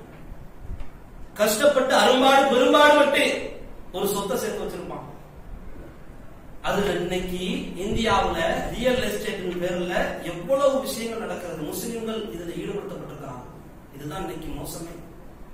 மார்க்கத்தை அறிந்தவர்கள், தெரிந்தவர்கள், இஸ்லாத்தை புரிந்தவர்கள் இதை விட்டு பிரிந்து போகிறார்கள். காற்றிலே இந்த மார்க்கத்தை பறக்க விட்டு பணம் தான் பெரிது, சொத்து தான் பெருசு என்று சொத்து சேர்ப்பதற்காக இன்றைக்கு அடுத்தவர்களுடைய நிலத்தை அபகரிக்கக்கூடிய பல செயல்கள் தமிழகத்தில் இன்றைக்கு வரைக்கும் நடக்குது. பல பிரச்சனைகள் உருவாகி கொண்டே இருக்கிறது. யார் சொத்தையாவது அபகரிச்சு இன்னொருத்தன் பேர்ல பட்டா போட்டு வித்தறது, ரியல் எஸ்டேட்டின் பேர்ல இதுல நடக்கக்கூடிய மோசடிகளை பட்டியல் போட்டு மாற முடியாது. கிட்டத்தட்ட 1 மணி நேரம் 2 மணி நேரம் பேசலாம். அந்த அளவுக்கு விஷயங்கள் இன்றைக்கு எடுத்து பார்த்தா அவ்வளவு இருக்குது. எல்லாம் முஸ்லிம் பேர்கள் இந்த நிலம் வாங்கி விற்கிறேன்னு பேர்ல அவ்வளவு அயோக்கியத்தனத்தையே செய்யறார்கள். இவர்கள் தான் முஸ்லிம்கள் தான். ரசூலுல்லாஹ் ஸல்லல்லாஹு அலைஹி வஸல்லம் அவர்கள் இன்னொரு அதே ஹதீஸ்ல இன்னொரு வார்த்தையும் இருக்கிறது, மன் கய்யர மனாரல் அர்த். இந்த பூமியில இருக்கக்கூடிய சொத்தை யார் சுரண்டி விற்கிறானோ, அடையாளத்தை எல்லாம் மாத்தி, இன்னைக்கு நடக்கிறது அப்படியே ரசூலுல்லாஹ் படம் பிடிச்ச மாதிரி சொல்றாங்க. அடையாளத்தை மாத்தி, சின்னத்தை மாத்தி, அங்க அசைவுகளை மாத்தி, எல்லாத்தையும் மாத்தி இது மாதிரி பண்றாங்க. போலி பத்திரம் ரெடி பண்றாங்களே, இதைத்தான் அல்லாஹ்வுடைய தூதர் சொல்றாங்க. போலி பத்திரத்தை ரெடி பண்ணி என்னமோ ஒரிஜினலாக, உண்மையாக, இது நேர்மையாக என் சொத்துதான் என்பதை போன்று காண்பித்து இப்படிப்பட்ட அயோக்கியத்தனத்தை செய்யறாங்களே, இவர்கள் மீது அல்லாஹ்வுடைய சாபம் இறங்குகிறது என்று ரசூலுல்லாஹ் எச்சரிக்கிறாங்க. இப்பேற்பட்ட காரியத்தை விட்டு நாம் ஒவ்வொரு தருணத்திலையும் எச்சரிக்கையாக இருக்கணும். சில நேரத்துல அப்படியே பணம் எல்லாம் பெருசா தெரியும், தடுமாற்றம், கொஞ்சம் வாங்கினா என்ன, ஒரு சொத்து தான் வித்தா என்ன என்று இறங்கிட்டோம்னா ஏறுறது ரொம்ப கஷ்டம், மீள்றது ரொம்ப கஷ்டம், திரும்புறது ரொம்ப கஷ்டம். அது பணம் என்பது ஒரு போதை, சொத்து ஒரு போதை. உலகத்துல இருக்கக்கூடிய எல்லா விஷயங்களும் அலங்காரங்கள், அலங்கரித்துத்தான் காண்பிக்கப்படும். இதையெல்லாம் பார்க்கும் பொழுது நமக்கு ஒரு பிம்பம் ஏற்படும், பிரமிப்பு ஏற்படும். ஜோடனை ஜோடித்து சைத்தான் காட்டுவான், இதுவெல்லாம் பெருசு, மார்க்கம் சிறுசு என்று காட்டுவான். எந்த தருணத்திலையும் தடுமாறி இருக்காது. இது நம்மளை அப்படியே தடுமாற்றும், மனசை மாற்றும், ஈமானை அப்படியே இழக்க வைக்கும், ஈமான்ல பலவீனத்தை ஏற்படுத்தும், மார்க்கத்தை விட்டு வெளியேற்றும். ரசூலுல்லாஹி ஸல்லல்லாஹு அலைஹி வஸல்லம் அவர்கள் சொல்லக்கூடிய இந்த வார்த்தை எல்லாம் உள்ளத்தில் ஏந்தி இந்த ஒரு ஹதீஸ், இதை உலகத்திற்கு பதிவு செய்ய வேண்டும். அல்லாஹ்வுடைய தூதர் சொன்ன இந்த செய்திகளை நம் சமுதாயத்திற்கு பாடமாக நடத்த வேண்டிய சூழ்நிலைக்கு தள்ளப்பட்டிருக்கிறோம். எல்லா விதமான சாபத்தையும் பெற்று உலகத்துல வாழுகிற இந்த நிலைமையில எதிரிகளால் நம்ம கொத்தப்படத்தான் செய்வோம், கொதரப்படத்தான் செய்வோம். இறைவனுடைய உதவி கிடைக்காது. நம்ம நினைச்சிட்டு இருக்கிறோம் அரசியலுக்கு போனா அங்க போனா சீட்டு கிடைச்சா, எம்எல்ஏ சீட்டு கிடைச்சா, எம்பி சீட்டு கிடைச்சா இந்த சமுதாயம் மேன்மை அடைஞ்சிரும், மேலோங்கிரும், உதவி பெற்றுரும், படைபலம் பெற்றுரும் என்று நினைக்கிறோம். கிடையாது. நம்ம ஒரு ஃபார்முலா வச்சிருக்கிறோம், ஆனால் அல்லாஹ் இன்னொரு ஃபார்முலா வச்சிருக்கிறான். அந்த ஃபார்முலா நமக்கு தெரியாது. குர்ஆன் ஒரு இடத்துல அதையும் பதிவிடுகிறது. அது கடைசி நாளில் நாம் பேசுவோம் இன்ஷா அல்லாஹ். இனி நாள் இது வரைக்கும் நாம் பார்த்த சாபத்திற்குரிய செயலும் சரி, இனிமேல் பார்க்க போகிற சாபத்திற்குரிய செயலும் சரி, விட்டு விலகி அல்லாஹ்வுடைய மார்க்கத்தோடு பழகி கடைசி வரைக்கும் சோனவாசிகளாகவே வாழ்ந்து சோனவாசிகளாகவே மரணிக்கக்கூடிய பாக்கியத்தை அல்லாஹ் ரப்பல் ஆலமீன் நம் அனைவருக்கும் தந்தருள்வானாக. வாஹிரு தஅவானா அல்ஹம்துலில்லாஹி ரப்பில் ஆலமீன். வஸ்ஸலாமு அலைக்கும் வரஹ்மத்துல்லாஹி வபரகாத்துஹு.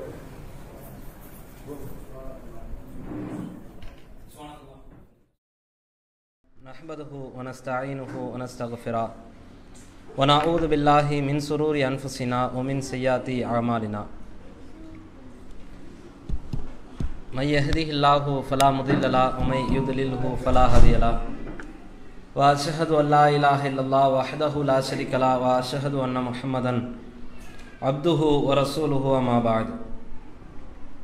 فقال نبينا صلى الله عليه وسلم إن أصدق الحديث كتاب الله وأحسن الهدي هدي محمد صلى الله عليه وسلم وشر الأمور محدثاتها وكل محدثة بدعة وكل بدعة ضلالة وكل ضلالة في النار.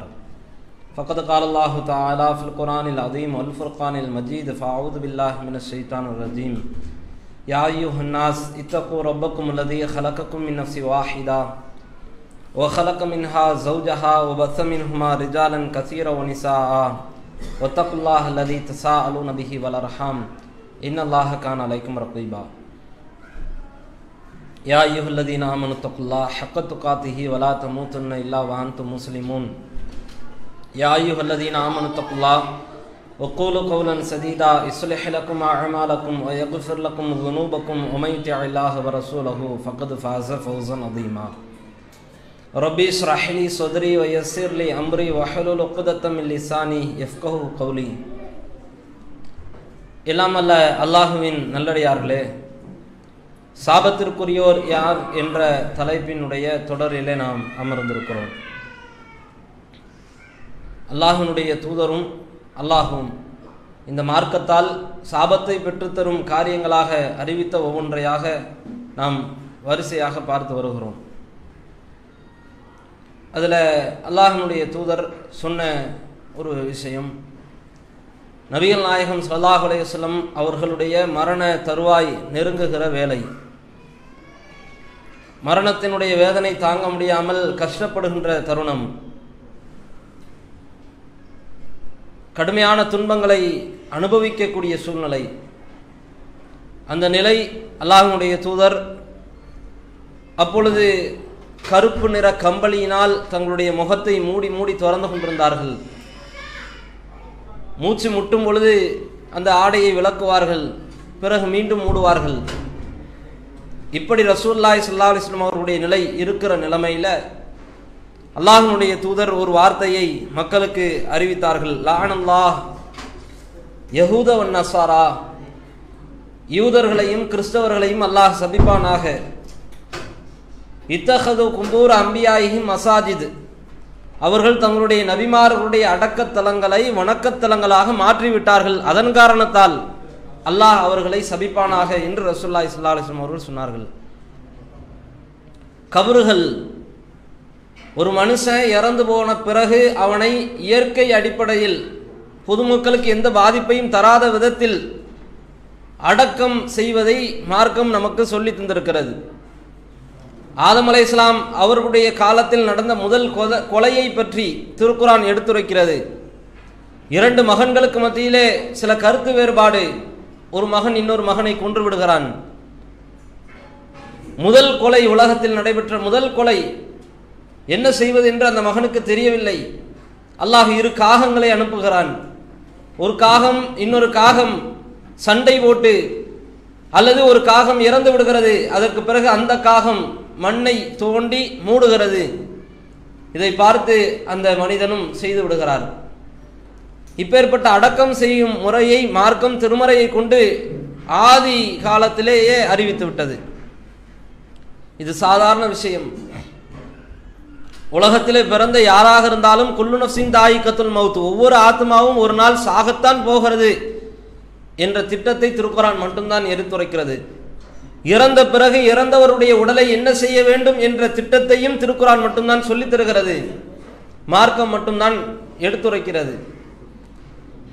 அப்பேற்பட்ட அடக்கத்தினுடைய விஷயத்தை, அடக்கத்தோடு அடங்கி போகிற விஷயத்தை சமுதாயம் ஒரு கட்டத்திலே நல்லவர்களை பார்க்கிறார்கள், சாலிஹான்களை பார்க்கிறார்கள், நாதாக்களை பார்க்கிறார்கள், முத்தவல்லிகளாக வாழ்ந்தவர்களை பார்க்கிறார்கள், முன்னுரிமையாக நின்று கருத்து சொல்பவர்களை பார்க்கிறார்கள், பலவித ஆலோசனைகளை பேசுபவர்களை பார்க்கிறார்கள், நல்ல கருத்தை எல்லாம் பேசியவர்கள், நல்ல விதத்திலே வாழ்ந்தவர்கள், நல்ல சாலிகான செயல்களை செய்தவர்கள், நபிமார்கள், சாலிஹீன்கள், சுஹதாக்கள், இவர்களெல்லாம் பார்த்து அவர்கள் மீது உள்ள அதிகப்படியான பாசத்தினுடைய வெளிப்பாடாக அவர்களுடைய கபறுகளை கட்டடம் கட்ட ஆரம்பித்து விடுகிறார்கள். இவர்களுடைய இடத்திலே யாரையும் அடக்கம் செய்யக்கூடாது, இவர் ஷஹீது, இவர் சுஹதா, இவர் நல்லவர், இவர் சாலிஹ் என்று தனியாக பிரத்யேகமாக இவருக்கென்று ஒரு இடம் இருக்க வேண்டும் என்று விரும்பி மனிதனுடைய அன்பினுடைய அளவு கடந்த வேகத்தினால், அந்த மோகத்தினால் ஒரு தனி கட்டடம் எழுப்பப்படுகிறது. அந்த இடத்தில் வேறு யாரையும் அடக்கம் செய்துவிடக்கூடாது என்ற நோக்கத்திற்காக. இது ஆரம்பிப்பு. இதனுடைய பிரதிபலிப்பு பிறகுதான் வெளிப்படுகிறது. ஒவ்வொரு கட்டத்திலேயும் நல்லவர்களாக இறந்தவர்களுடைய இடங்களில் இன்னொருவரை அடக்கம் செய்யக்கூடாது என்ற வழிபாடு, வழிமுறை அது தொடர்ந்த காரணத்தால் அந்த இடத்தில் கொஞ்சம் கொஞ்சமாக அனுசரிக்க வேண்டும், உபசரிக்க வேண்டும், அந்த இடத்தை அலங்கரிக்க வேண்டும் என்று ஆசைப்பட்டு அந்த அன்பினுடைய அபிவிருத்தியால் ஒரு வழிபாடு உருவாகிறது. இன்னும் சில காலம் போனால் அங்கே சென்று பிரார்த்தனை செய்யக்கூடிய நிலை ஏற்படுகிறது. இப்படித்தான் அடக்கம் செய்யப்பட்ட இடத்தினுடைய நிலை அப்படியே வேறு ரூபமாக மாறுகிறது.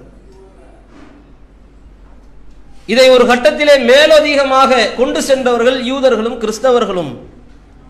ரசூலுல்லாஹி ஸல்லல்லாஹு அலைஹி வஸல்லம் அவர்கள் இதைத்தான் பேசினார்கள். லானல்லாஹு யஹூத வன் நஸாரா, யூத கிறிஸ்தவர்களை அல்லாஹ் சபிப்பானாக. இத்தஹது குபூர் அம்பியாயிஹிம் மஸாஜித், அவர்கள் தங்களுடைய நபிமார்களுடைய அடக்கத்தலங்களை எல்லாம் வணக்கஸ்தலங்களாக மாற்றி விட்டார்கள். மன்னரைகளை சென்று பிரார்த்திக்க ஆரம்பித்து விட்டார்கள், அங்கே சென்று வழிபாடு நடத்த ஆரம்பித்து விட்டார்கள், அங்கே சென்று வணக்கம் செலுத்த ஆரம்பித்து விட்டார்கள். இதன் காரணத்தால் யூதர்களையும் கிறிஸ்தவர்களையும் அல்லாஹ் சபிக்கட்டும் என்று ரசூலுல்லாஹி ஸல்லல்லாஹு அலைஹி வஸல்லம் அவர்கள் எச்சரிக்கை இருக்கிறார்கள் என்றால், சொல்லுகிறார்கள் என்றால், மரண தருணத்திலேயும் கூட இதை நினைவுபடுத்துகிறார்கள் என்றால் இதற்கு காரணம் என்ன? சமுதாயத்தை துண்டாடக்கூடிய, சமுதாயத்தை பந்தாடக்கூடிய, சமுதாயத்தை நொறுக்கக்கூடிய, சமுதாயத்தை இறைவனுடைய அருளை விட்டும் தூரமாக்கக்கூடிய, சமுதாயத்தை இறைவனுடைய கோபத்திற்கு உள்ளாக்கக்கூடிய, இறைவனுடைய சாபத்தை ஏற்படுத்தக்கூடிய காரியம் இந்த காரியம். ரசூலுல்லாஹ் ஒரு சமூகத்தையேவா சபிப்பார்கள், ஒரு கூட்டத்தையேவா ரசூலுல்லாஹ் சபிப்பார்கள்? அது மரண வேலை நெருங்கிய நேரத்திலேயும், அந்த துன்பத்தை அனுபவித்த நேரத்திலேயும் கம்பளி ஆடையால் போர்த்தி எடுத்து அந்த துன்ப காலத்தை கடந்த நேரத்திலேயும் ரசூலுல்லாஹ் இப்படிப்பட்ட ஒரு வார்த்தையை சொல்லுகிறார்கள் என்றால் அவ்வளவு பெரிய காரியம் அது. அன்பினுடைய ஆரம்பம் சின்னதாகத்தான் இருக்கும். இறந்த பிறகு அடக்கம் செய்யப்பட்ட இடத்தில் கட்டடம் எழுப்ப ஆரம்பித்து விட்டால் அதனுடைய முடிவு இணை வைத்தல்ல போய் முடியும். ரசூலுல்லாஹ் இதை உணர்ந்தார்கள், உணர்த்தினார்கள் சஹாபாக்களுக்கு. எல்லா தருணத்திலையும் இந்த கபர் விஷயத்தை ஒவ்வொரு தருணத்திலும் ரசூலுல்லாஹ் எச்சரித்துக் கொண்டே இருந்தார்கள். அல்லாஹ்விடத்தில் பிரார்த்தனை செய்தார்கள், யா அல்லாஹ், நான் இறந்த பிறகு என்னுடைய அடக்க தலத்தை வணக்கஸ்தலமாக ஆக்கிவிடாதே என்றார்கள். அல்லாஹ்வுடைய தூதர் அல்லாஹ்விடத்தில் பிரார்த்தனை செய்தார்கள். இப்பேற்பட்ட தூதர் அடக்கத்தலத்தை எந்த காலத்திலேயும், எந்த ஒரு சூழ்நிலையிலையும், எந்த ஒரு நெருக்கடியிலையும், எந்த ஒரு அன்பினுடைய உச்சகட்டத்தை பிரதிபலிக்கும் விதமாகவும் நீங்க கட்டடத்தை எழுப்பிடக்கூடாது. ரசூலுல்லாஹ் அதுல தெளிவா இருந்தாங்க. எல்லா நேரத்திலையும் சொன்னார்கள். இந்த யூத கிறிஸ்தவர்களை பற்றி இன்னொரு செய்தி நமக்கு தெள்ள தெளிவாக சொல்கிறது. ரசூலுல்லாஹி ஸல்லல்லாஹு அலைஹி வஸல்லம் அவர்கள் ஒரு நேரத்திலே சஹாபாக்களுக்கு எச்சரிக்கை ஊட்டினார்கள். இது சம்பந்தமாகத்தான் அந்த இடத்திலே ரசூலுல்லாஹ் சொன்னார்கள், ல தத்தபிஉன்ன சனனம் மின் கபுல், உங்களுக்கு முன்னாடி சென்றவர்களை நீங்கள் பின்பற்றுவீர்கள். எந்த அளவுக்கு தெரியுமா? ஷிப்ரம் பி ஷிப்ர், ஜானுக்கு ஜான் நீங்கள் பின்பற்றுவீர்கள். ஓ திராஅம் மின் திராஇன், ஓ திராஅம் பி திராஇன், முலத்துக்கு மூலம் நீங்கள் பின்பற்றுவீர்கள். எந்த அளவுக்குன்னா ரசூலுல்லாஹ் அதை சொல்லிவிட்டு சொல்கிறார்கள், ஹத்தா லவ் சலகு ஜுஹர தப்பின், ஒரு உடும்பினுடைய புதருக்குள்ள உங்களுடைய முன்னோர்கள் சென்றாலும் சரிதான், ல சலக்துமூஹு, அவர்களை பின்தொடர்ந்து நீங்களும் போயிருவீங்க. இதை எச்சரித்து விட்டுத்தான் ரசூலுல்லாஹ் சொன்னார்கள், இப்பேற்பட்ட காரியத்தை யாரும் செஞ்சிடாதீங்க, இப்பேற்பட்ட பாதக செயலை நீங்கள் யாரும் புரிந்து விடாதீர்கள் என்று ரசூலுல்லாஹ் சொல்லும் பொழுது சஹாபாக்கள் கேட்கிறார்கள், யா ரசூலுல்லாஹ், அல்லாஹ்வுடைய தூதரே, நீங்கள் முந்தி சென்றவர்கள் என்றால் யூதர்களையும் கிறிஸ்தவர்களையும் தானே சொல்கிறீர்கள்? பலா, ரசூலுல்லாஹ் சொல்கிறார்கள், ஆம், அவர்களை விட வேற யார்? அவர்கள் தான் அப்பேற்பட்ட பாவிகள். முன்னோர்களை பின்பற்றுகிறேன் என்ற பெயர்ல எல்லா விதமான பாதக செயலையும் செய்வார்கள். தெல்ல தெளிவாக இது தவறு, இது பாவம், இது இணை வைக்கக்கூடிய காரியம் என்று தெரிந்த பிறகும் முன்னோர்கள் செய்து விட்டார்கள், அவர்களே செய்யும் பொழுது நாங்க செய்யக்கூடாதா என்று அதற்கு நியாயம் கற்பிப்பாங்க.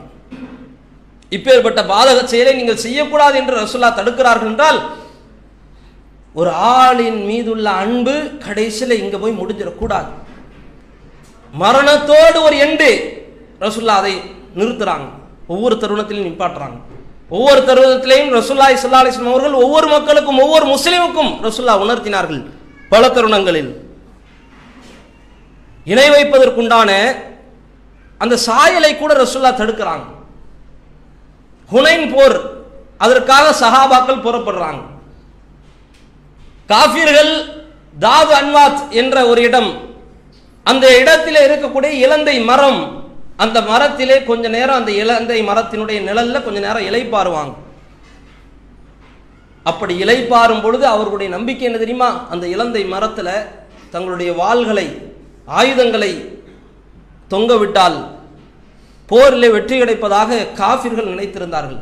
இலந்தை மரத்துல சஹாபாக்களுக்கு பார்க்கிறார்கள், காஃபிர்களுக்கு இப்படி ஒரு மரம் இருக்குது. சரி, அல்லாஹ்வுடைய தூதர்கிட்ட வந்து கேட்கிறாங்க, யா ரசூலுல்லாஹ், காஃபிர்கள் மாதிரி வராங்க, அவர்களுக்கு ஒரு தாது அன்வாத் ஒன்று இருக்கிறது, இலந்தை மரம் இருக்கிறது, அங்கே இலை பாருகிறார்கள், தங்களுடைய களைப்பை எல்லாம் போக்குகிறார்கள், அங்கே சாப்பிடுகிறார்கள், உறங்குகிறார்கள், தங்குகிறார்கள், உறங்குகிறார்கள், என்னெல்லாம் செய்கிறாங்க, வாள்களை தொங்க விடுகிறார்கள். அல்லாஹ்வுடைய தூதரே, எங்களுக்கு ஒரு விஷயத்தை நீங்கள் ஏற்படுத்தி தரமாட்டீங்களா என்று கேட்கிறாங்க. ரசூலுல்லாஹி ஸல்லல்லாஹு அலைஹி வஸல்லம் அவர்கள் அந்த இடத்திலே இறைவனை புகழ்ந்து பாவமன்னிப்பு தேடும் விதமாக பேசுகிறார்கள். அல்லாஹ் அக்பர், இப்பேற்பட்ட காரியத்தை நீங்கள் கேட்குறீங்களா? எப்படி ஒரு மூசா நபியிடத்திலே அவர்களுடைய சமுதாயம் காலை கன்றை வணங்கிய சமுதாயத்தை பார்த்து எங்களுக்கு இன்னொரு கடவுளை ஏற்படுத்த மாட்டீர்களா? அவர்களுக்கு பல சிலைகள் இருக்கிறது, பல விஷயங்கள் இருக்கிறது, பல மரங்கள் இருக்கிறது, எங்களுக்கு ஒரு இணை கடவுளை ஏற்படுத்த மாட்டீர்களா என்று மூசா நபியிடத்தில் அந்த சமுதாயம் எப்படி கேட்டாங்களோ அது மாதிரி என்கிட்ட வந்து கேட்குறீங்களா என்று ரசூலுல்லாஹ் எச்சரிக்கிறாங்க. இப்படி செய்யக்கூடாது என்று சொன்னார்கள்.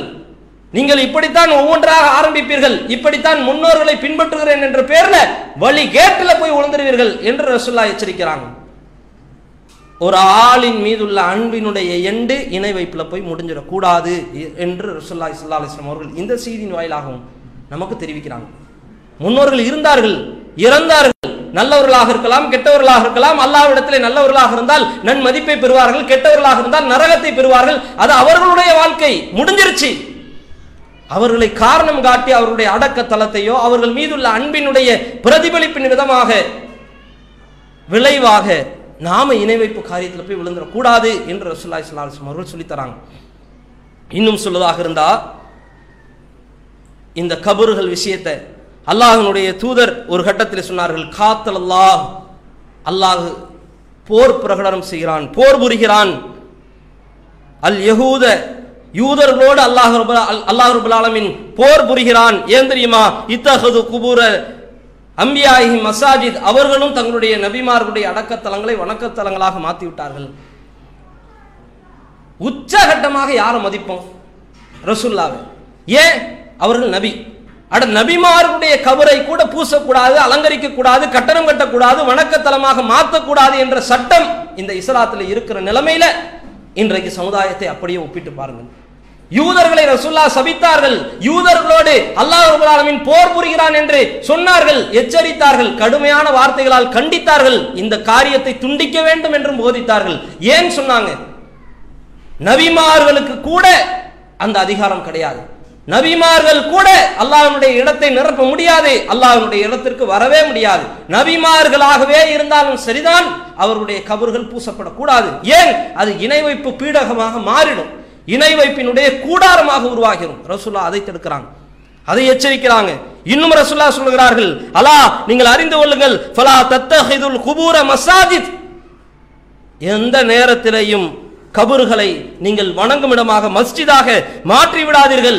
இன்னி அன்ஹாக்கும் அன் தாலிக், இதை விட்டு நான் உங்களை கடுமையாக எச்சரிக்கிறேன் என்று ரசூலுல்லாஹ் இந்த சமுதாயத்தை பார்த்து சொல்லியிருக்கிற இந்த நிலைமையில இந்த சமுதாயத்தை இன்றைக்கு கொஞ்சம் கூர்ந்து பாருங்கள்.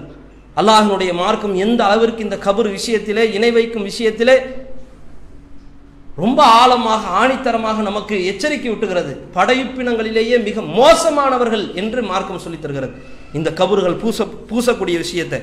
இன்னும் ரசூலுல்லாஹி ஸல்லல்லாஹு அலைஹி வஸல்லம் அவர்கள் ஒரு நேரத்திலே சொன்னார்கள், நஹா ரசூலுல்லாஹி ஸல்லல்லாஹு அலைஹி வஸல்லம் ஐயு ஜஸ்ஸல் கபர், கபறுகள் பூசப்படுவதை ரசூலுல்லாஹ் தடுத்திருக்கிறார்கள். வ ஐயுகாத அலைஹி வ ஐயுபுனா அலைஹி, அதன் மீது உட்காருவதையும் அதன் மீது கட்டணம் எழுப்புவதையும் ரசூலுல்லாஹி ஸல்லல்லாஹு அலைஹி வஸல்லம் அவர்கள் தடுத்திருக்கிறார்கள். இந்த அளவிற்கு மார்க்கம் சொல்லித் தருகிறது. இன்னும் அல்லாஹ் ரப்பல் ஆலமீன் இந்த மார்க்கத்தை கொண்டு இந்த கபர் விஷயத்திலே ஒவ்வொரு தருணத்திலையும் தூதரை கொண்டு அல்லாஹ் எச்சரிக்கிறான்.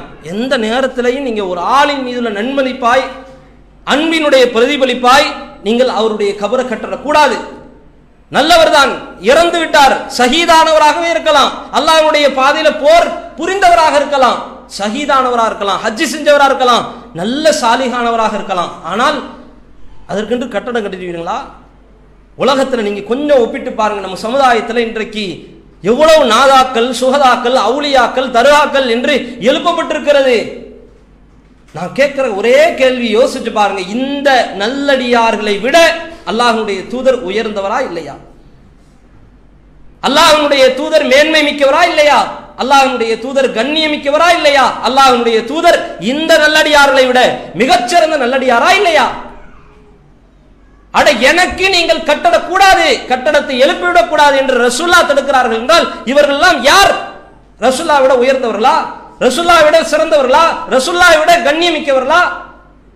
நல்லவர்களாக இருந்து போகட்டும், அவுலியாக்களாகவே இருந்துட்டு போகட்டும், அதற்குண்டான நன்மதிப்பை, அதற்குண்டான பிரதிபலிப்பை, நன்மையை மறுமையில பெற்றுக் கொள்வார்கள், சொர்க்கத்தை அடைந்து கொள்வார்கள். சரி, அதற்கு நான் அவங்களை காரணம் காட்டி நம்ம கட்டணம் எழுப்பலாமா? அங்க போய் வழிபாடு செய்யலாமா? ஜியாரத் என்று மார்க்கம் சொல்லி இருக்கிறது பொது கபறுகள் தான், பொது மையவாடிக்குத்தான். அந்த சட்டம் பொது மையவாடிகளுக்கு உண்டான சட்டம். தனி கபறுகள் மார்க்கத்தில் இல்லவே இல்லை. தனியாக கட்டடம் எழுப்பப்படுவதை ரசூலுல்லாஹ் தடுத்திருக்கிறாங்க. இன்னும் ரசூலுல்லாஹ் சொல்லியிருக்கிறாங்க, நீங்க ஒரு ஆள் அடக்கம் பண்ணீங்களா, அந்த அடக்கத்தலத்தை தரை மட்டத்தோடு மட்டமாக வச்சுக்கணும், உயர்த்திடாதீங்க. உயர்த்துவதை கூட ரசூலுல்லாஹ் தடுத்திருக்கிறாங்க. இந்த அளவுக்கு மார்க்கம் சொல்லியிருக்கிற இந்த நிலைமையில இந்த சமுதாயத்தை கொஞ்சம் ஒப்பிட்டு பாருங்க. கபறுகளை கட்டினார்கள், ஆரம்பம் நல்லா தான் இருந்துச்சு, போற போக்கில் அதில் பூசினார்கள், அலங்கரித்தார்கள், ஜோடித்தார்கள், ஜோடனை செய்தார்கள், கட்டணம் எழுப்பினார்கள், தர்காக்களாக உருவாக்கினார்கள். அங்கே சந்தனம் என்ன, சாம்பிராணி என்ன, பத்தியினுடைய வாசகம் என்ன, அங்கு பேசப்படுகிற மொழிகள் என்ன, அங்கு கேட்கப்படுகிற பிரார்த்தனைகள் என்ன, அத்தனையும் இணை வைப்பினுடைய கூடாரம். அங்கு வருஷத்திற்கு ஒரு தடவை நடத்தப்படுகிற விழாக்கள் என்ன, அதன் பெயரால் நடத்தப்படுகிற நேர்ச்சை சோறுகள் என்ன, எல்லாம் அவுலியாக்களுடைய பெயரை வைத்து ஆட்டம் போடுகிறோமே, கூத்தடிக்கிறோமே, கும்மாளம் போடுகிறோமே, இஸ்லாத்துல இருக்குதா? நபிகள் நாயகத்துடைய கபர்ல போய் செய்ய முடியுமா? செய்வதை ரசூலுல்லாஹ் விரும்பி இருக்கிறாங்களா அல்லது தடுத்து இருக்கிறாங்களா? மார்க்கம் ஹலாலாக்கிய காரியமா அல்லது ஹராமாக்கிய காரியமா? இப்பேற்பட்ட இணை வைப்பு பீடகங்களை, பள்ளிவாசல்களுடைய எண்ணிக்கையை விட இந்த இணை வைப்பு பீடகங்கள் ஒரு காலத்திலே அதிகமாகத்தான் இருந்துச்சு தமிழ்நாட்டில், இந்தியாவில். வட இந்தியாவில் இருந்து தென்னிந்தியா வரைக்கும் அத்தனை இடங்களிலேயும் நல்லவர்கள் இறந்து போயிட்டாங்கன்னா, செத்து போயிட்டாங்கன்னா அடக்கி முடிப்பதோடு விட்டு விட்டு அங்கே போய் கட்டணம் அனுப்புறாங்க. இவ்வளவு இணை வைப்பு கூடாரங்களை நம்ம சமுதாயத்தில் நாம கட்டி வச்சுக்கிட்டு அல்லாஹ்வுடைய அருளை கேட்டா கிடைக்குமா? அல்லாஹ்வுடைய உதவி நமக்கு கிடைச்சிருமா? அல்லாஹ்வுடைய கருணை நமக்கு கிடைச்சிருமா? அல்லாஹ்வுடைய அருள் நமக்கு கிடைச்சிருமா? அவ்வளவு இணை வைப்பு காரியங்கள், எவ்வளவு ஆட்டங்கள், எவ்வளவு கூத்துகள் ஒவ்வொரு வருஷத்திலையும். இதற்கு எதிராக எவ்வளவு தீப்பொறியாக அக்னி பிளம்பாக சிங்கமாக எழுந்து கர்ஜித்தாலும் சரிதான், இப்பேற்பட்ட காரியத்தை விட்டு விலகுவதற்கு மனசு மயங்குகிறது, யோசிக்கிறது. ஒரு கபரை நம்மளால இடிக்க முடிகிறதா? ரசூலுல்லாஹி ஸல்லல்லாஹு அலைஹி வஸல்லம் அவர்கள் தன்னுடைய சஹாபாக்களுக்கு ஏவினார்கள், ஒருவரை நியமனமே செய்தார்கள். எங்க போய் பார்த்தாலும் சரிதான், கபர்கள் தரைமட்டமாக இருக்குதான்னு பாரு, எவன் கட்டி வச்சிருந்தாலும் அதை இடிச்சு தள்ளு என்று ரசூலுல்லாஹ் சொன்னாங்களா இல்லையா? இது ஹதீஸா இல்லையா? இது வகை செய்தியா இல்லையா? ஏன் சொன்னாங்க?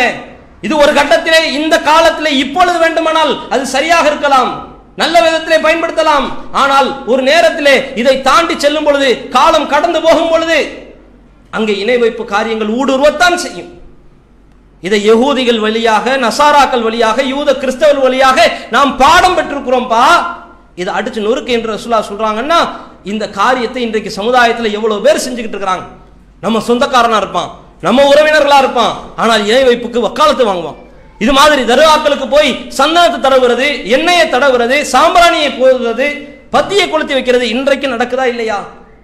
தடுக்க முடியுதா? பேச முடியுதா? சொல்ல முடியுதா? நிப்பாட்ட முடிகிறதா? தடுத்து நிறுத்த முடிகிறதா? எவ்வளவு பள்ளிவாசல் இருக்கிறது, எத்தனை பள்ளிவாசல் இதுக்கு எதிராக பேசியிருக்கிறாங்க, எத்தனை ஜமாத்துகள், எத்தனை இயக்கங்கள், எத்தனை அரசியல் அமைப்புகள் இருக்கிறாங்க, எந்த அமைப்பையும் சாராதவர்கள் எத்தனை கூட்டம் பேர் இருக்கிறாங்க. இதை பத்தி பேசுறாங்களா? இதற்கு எதிராக போர் முழக்கம் வெளியிட்டார்களா? கண்டன அறிக்கையை வெளியிட்டாங்களா? இது மாதிரி பாவத்தை சமுதாயமே சுமந்து கொண்டு அல்லாஹ்விட்ட உதவியை கேட்டா எப்படிங்க கிடைக்கும்? எப்படி அல்லாஹ் உதவி புரிவான்? உன் சமுதாயத்தை சீர்படுத்தல, நேர்படுத்தல, சமுதாயம் செத்து சின்ன பின்னமாக சிதைந்து கொண்டிருக்கிறது. என் விஷயத்துல, என் மீது உண்டான நம்பிக்கை விஷயத்துல இணை வச்சுக்கிட்டு இருக்குது. அல்லாஹ் குர்ஆன்ல கூப்பிடுகிறானா இல்லையா? நபியே, வைதா சஅலக இபாதி அன்னி ஃபஇன்னி கரீப், உம்மிடத்திலே வந்து என்னுடைய அடியார் என்னை பற்றி உம்மிடத்திலே கேட்டால், இன்னி கரீப், நான் அருகிலே இருக்கிறதாக நபியே நீங்கள் சொல்லுங்கள். உஜீபு தஅவத தாஇ இதா தஆன், யார் என்னை அழைத்து பிரார்த்தனை செய்து என்னை கூப்பிடுகிறானோ ஃபல் யஸ்தஜீபு லி, அவனுக்காக நான் அவனுக்கு பதில் உரை செய்கிறேன், பதில் உரைக்கிறேன். நபியே இதை போய் சொல். வல் யுமினு பி, என்னை அவன் நம்பிக்கை கொள்ளட்டும், என்னை விட்டு எங்கேயும் போயிட வேண்டாம். லஅல்லக்கும் தஷ்குரூன், இதுதான் நேர்வழிக்குண்டான பாதை என்று அல்லாஹ் வழிகாட்டுகிறானே, உரிமையோடு கூப்பிடுகிறானே, தன் அடியார்களை அழைக்கின்றானே. இப்பேற்பட்ட காரியத்தை இன்றைக்கு தர்காக்களிலே போய் பிரார்த்தனை செய்கிறார்கள். குழந்தை வேணுங்கிறாங்க, நோய் நிவாரணத்துக்காக அங்க போறாங்க, இதே மாதிரி பிரச்சனைகளுக்காக அங்க போறாங்க, குடும்ப சண்டைகளுக்காக அங்க போறாங்க, தீர்வுகளுக்காக அங்க போறாங்க. அப்புறம் எதுக்கு பள்ளிவாசல்? அப்புறம் எதுக்கு அல்லாஹ்? அல்லாஹ்விற்கும் நமக்கும் மத்தியிலே இடைத்தரகர்களை அல்லாஹ் ஏற்படுத்தியிருக்கிறானா? அட நபியை அல்லாஹ் பேசுகிறான், இவர் ஒரு இறை தூதர் தான்.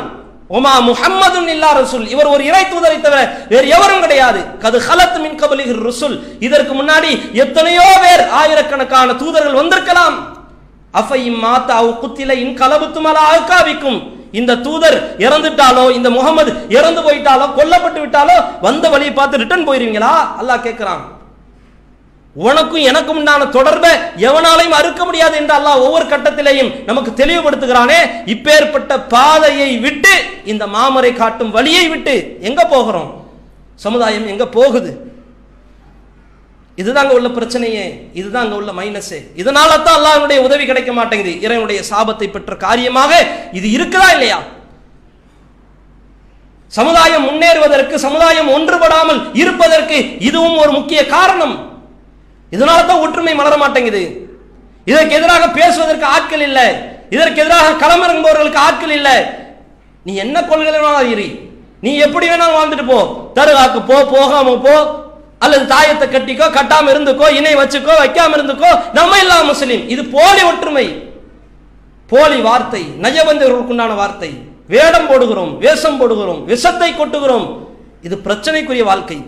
இது இறைவனுடைய சாபத்தையும் கோபத்தையும் பெற்று தருகிற வாழ்க்கை. மார்க்கம் அப்படித்தான் அறிவிக்கிறது, தெல்ல தெளிவாக தெரிவித்தும் தருகிறது. இப்பேற்பட்ட காரியத்தை விட்டு சமுதாயம் மீண்டு வராவிட்டால் அல்லாஹ் அழிச்சிருவான். யாரையும் அல்லாஹ் விட்டு வைக்க மாட்டான். எவ்வளவு கூட்டங்கள் அழிக்கப்பட்டிருக்கிறது குர்ஆன் வரலாறு சொல்லலையா? என்னமோ நம்ம தான் வாழ்ந்துகிட்டு இருக்கிறோம், நம்ம நினைச்சுக்கிட்டு இருக்கிறோம். இதுக்கு முன்னாடி எத்தனையோ ஏராளமான கூட்டங்கள் வந்தார்கள், வாழ்ந்தார்கள், செத்து மடிந்துதான் போனார்கள். இறைவனுடைய சாபத்தை பெற்று இறந்து போன கூட்டமும் இருக்கத்தான் செய்தார்கள். அது ஆது கூட்டமாக இருக்கட்டும், அதே மாதிரி மூசா நபியினுடைய சமுதாயம், பனு இஸ்ரவேலர்கள் அவர்களாக இருக்கட்டும், எத்தனையோ கூட்டங்கள் அழிக்கப்பட்டிருக்கிறது. தோப்பு வாசிகள், கிணற்று வாசிகள், மத்தியன் வாசிகள், துப்பாவு சமுதாயம், எத்தனை கூட்டத்தை அல்லாஹ் தன்னுடைய திருமறையில் அறிவிக்கிறான். பார், இது மாதிரி வாழ்ந்துராத. இறைவனுக்கு இணை வச்சாங்க, இறைவனுக்கு மாறு செஞ்சாங்க. இன்றைக்கு தருகாக்களை கட்டி வைத்துக் கொண்டு அதுதான் செய்யறோம். இறைவனுடைய சாபத்தை பெற்று அவர்கள் செத்து போனார்கள், அழிந்து போனார்கள். அல்லாஹ் தண்ணீரை வைத்து அளித்தான், காற்றை வைத்து அளித்தான், அக்னி புலம்பாக எரிமலையை ஏறி வைத்து அல்லாஹ் அளித்தான். ஒவ்வொரு சமுதாயம் அழிந்து போனதற்கு காரணம் இதுவெல்லாம். அது மாதிரி காரியத்தை சமுதாயம் இன்றைக்கு நம்ம சமுதாயம் செஞ்சுக்கிட்டு இருக்குதுன்னா இதை விட ஒரு கேவலம் கீழ்த்தரமான செயல் எதுவாக இருக்க முடியும்? யோசிச்சு பாருங்க. இதை அல்லாஹ் ரப்பல் ஆலமீன் சொல்லுகிறான், அல்லாஹ்வுடைய தூதரும் சொல்லுகிறார்கள், இது இறைவனுடைய சாபத்தை பெற்று தரக்கூடிய காரியம். இன்னொன்று இருக்கிறது, இன்றைக்கு எல்லாருமே இந்த பிரச்சனையில் மாட்டியிருக்கோம். ஒவ்வொரு முஸ்லிம் குடும்பமும் இஸ்லாமிய குடும்பமும் சுவைக்காத விஷயமே கிடையாது. இந்த விஷயம் எல்லா குடும்பத்திலேயும் உள்ள பிரச்சனை தான். அதனுடைய வெளிப்பாடாக என்ன செய்கிறோம்? உறவை வெட்டி விட்டு போயிடுறோம். இதை மார்க்கம் மாபாதக செயல் என்று அறிவித்திருக்கிறது. இஸ்லாம் மட்டும்தான் அறிவிச்சிருக்கு. சின்ன சின்ன பிரச்சனைக்காக, சின்ன சின்ன சண்டை சச்சரவுகளுக்காக, குழப்பத்திற்காக, பிரச்சனைகளுக்காக உறவை வெட்டி விட்டு, வீசி எறிந்து விட்டு, முறித்து விட்டு, அறுத்து விட்டு போகிறோமே, இது யாருடைய பண்பு? எவன் சொல்லி தந்தா இந்த வழிமுறையை? யார் கற்றுத்தந்தது இந்த வழிமுறையை? முஸ்லிமாக இருந்து கொண்டு இப்படி பண்ணலாமா? இஸ்லாமியர் என்று பேசிக்கொண்டு இப்படி வாழலாமா? யோசிச்சு பாருங்க. ரசூலுல்லாஹி ஸல்லல்லாஹு அலைஹி வஸல்லம் அவர்கள் தெல்ல தெளிவாக சொன்னார்கள், லா ததுகுல் ஜன்னா காத்திய, எவன் உறவை முறிக்கிறானோ அவன் சோனத்துக்கு போக மாட்டான் என்றார்கள். நம்ம சோனவாசியா? சோனத்தை நோக்கி போய் கொண்டிருக்கிறோமா? உலகம் என்பது அற்ப வாழ்க்கை. ஒரு 40 வருஷம் வாழ்வோமா? ஒரு 50 வருஷம் வாழ்வோமா? ஒரு 60 வருஷம் வாழ்வோமா? இப்பேற்பட்ட வாழ்க்கையில பிரச்சனைகள் வரத்தான் செய்யும், சச்சரவுகள் வரத்தான் செய்யும், குடும்பத்திற்கு மத்தியிலே சண்டைகள் வரத்தான் செய்யும், குழப்பங்கள் வரத்தான் செய்யும். இதுக்காக உறவை வெட்டி வீசலாமா? இன்னைக்கும் குடும்பத்தில் சண்டை போட்டு உறவை முறித்தவர்கள், பிரித்தவர்கள் ஏராளம். விரல் விட்டு சமுதாயத்திலே எண்ணக்கூடிய வகையிலே தான் இன்றைக்கு அந்த எண்ணிக்கை இருக்கிறது. கொஞ்சம் பேர் தான் பொறுத்துக்கிட்டு போறாங்க, முக்காவாசி பேர் அறுத்துக்கிட்டு தான் போறாங்க, வேண்டாம் என்று புறக்கணிச்சுக்கிட்டு தான் போறாங்க. உறவை வெட்டி வீசி விட்டு தான் போகிறார்கள். சின்ன சின்ன பிரச்சனைக்காக அவர்கள் சகோதரர்களாக இருக்கலாம், சகோதரிகளாக இருக்கலாம், தாய் தந்தையர்களாக இருக்கலாம், பிள்ளைகளாக இருக்கலாம். ஆனால் உறவை வீசி விட்டு போகிறோமே, எரிந்து விட்டு போகிறோமே, குர்ஆன் நமக்கு இப்படி வழிகாட்டுதா? நீங்க என்ன காரணத்தை வேண்டுமானாலும் சொல்லுங்க, மார்க்கம் சொன்ன மாதிரி யாராலையும் சொல்ல முடியாது. நீங்க என்ன ரீசனை வேண்டுமானாலும் சொல்லுங்க, மார்க்கத்திற்காக ஒன்றுபட வேண்டும், குடும்பத்தோடு உறவை ஒட்டி வாழ வேண்டும். இதற்குத்தான் இஸ்லாம் இருக்கிறது. இறைவனுடைய எதிரி என்றால் கூட அவர்களுக்கு செய்ய வேண்டிய சேவகம் இருக்கிறது, அவர்களுக்கு செய்ய வேண்டிய பணிவிடைகள் இருக்கிறது. எதிரியை எதிரி மாதிரி பார்க்கணும், ஓகே தான். ரசூலுல்லாஹி ஸல்லல்லாஹு அலைஹி வஸல்லம் அவர்களுடைய தாய் தந்தை இஸ்லாத்தை ஏற்கல, இப்ராஹிம் அலைஹிஸ்ஸலாம் அவருடைய தந்தை இஸ்லாத்தை ஏற்கல, எதிரியாக இருந்தார். அவர் தந்தையாகவே பார்க்கப்படல, மார்க் அடிப்படையில் விட்டு விலகித்தாங்க. ஆனால் இதை தாண்டி உறவு முறை இந்த காரணத்தை தவிர எந்த காரணத்தை வைத்தும் பிரிக்கக்கூடாது, எந்த உறவையும் பிரிச்சுக்கிட்டு போயிடக்கூடாது. இன்னைக்கு ஒரு கல்யாணத்துக்கு கூப்பிடலை, என்னை நல்ல காரியத்துக்கு அழைக்கல, நல்ல விஷயங்களுக்கு என்னை கூப்பிடல, என்கிட்ட ஒரு வார்த்தை சொல்லல, ஒரு வார்த்தை சொல்லாம ஃபாரின் போயிட்டான், என்னை மதிக்கல, எனக்கு கண்ணியத்தை கொடுக்கல என்று சொல்லி பல உறவுகள் பிரிந்து போகிறது. நம்ம பிரிச்சுக்கிட்டு போறோம். இது உள்ள பிரச்சனையா இல்லையா? அல்லாஹ் ரப்பல் ஆலமீன் தன்னுடைய திருமறையில தெள்ள தெளிவாக ஒரு வசனத்தில் அல்லாஹ் பேசுகிறான், வல்லதீன யன்குதூன அஹ்தல்லாஹி மின் பஅதி மீசாகி, யார் அல்லாஹ்விடத்திலே உடன்படிக்கை செய்து அந்த உடன்படிக்கையை முறிக்கிறாரோ, அவரை அல்லாஹ் பேசுகிறான். எதை அல்லாஹ் இணைக்க வேண்டும் என்று சொன்னானோ அப்பேற்பட்ட உறவை எவன் முறிக்கிறானோ அவரை அல்லாஹ் பேசுகிறான். பூமியில குழப்பம் செய்கிறார்கள் தெரியுமா, இவர்களை அல்லாஹ் பேசுகிறான். உலாயிக லஹும் லஅனத், இவர்கள் மீது அல்லாஹ்வுடைய சாபம் இருக்கிறது. வலஹும் சூஉத்தார், இந்த உலகத்திலேயே அவர்களுக்கு இழிவு இருக்கிறது. இன்றைக்கு உறவை பேணாமல் ஒற்றுமையை பற்றி பேச வந்துட்டோம். நம்ம இதுங்க உள்ள பிரச்சனையா இல்லையா, இதுங்க உள்ள சர்ச்சையா இல்லையா, இங்க உள்ள மைனஸா இல்லையா, நம்ம மேல உள்ள குறையா இல்லையா?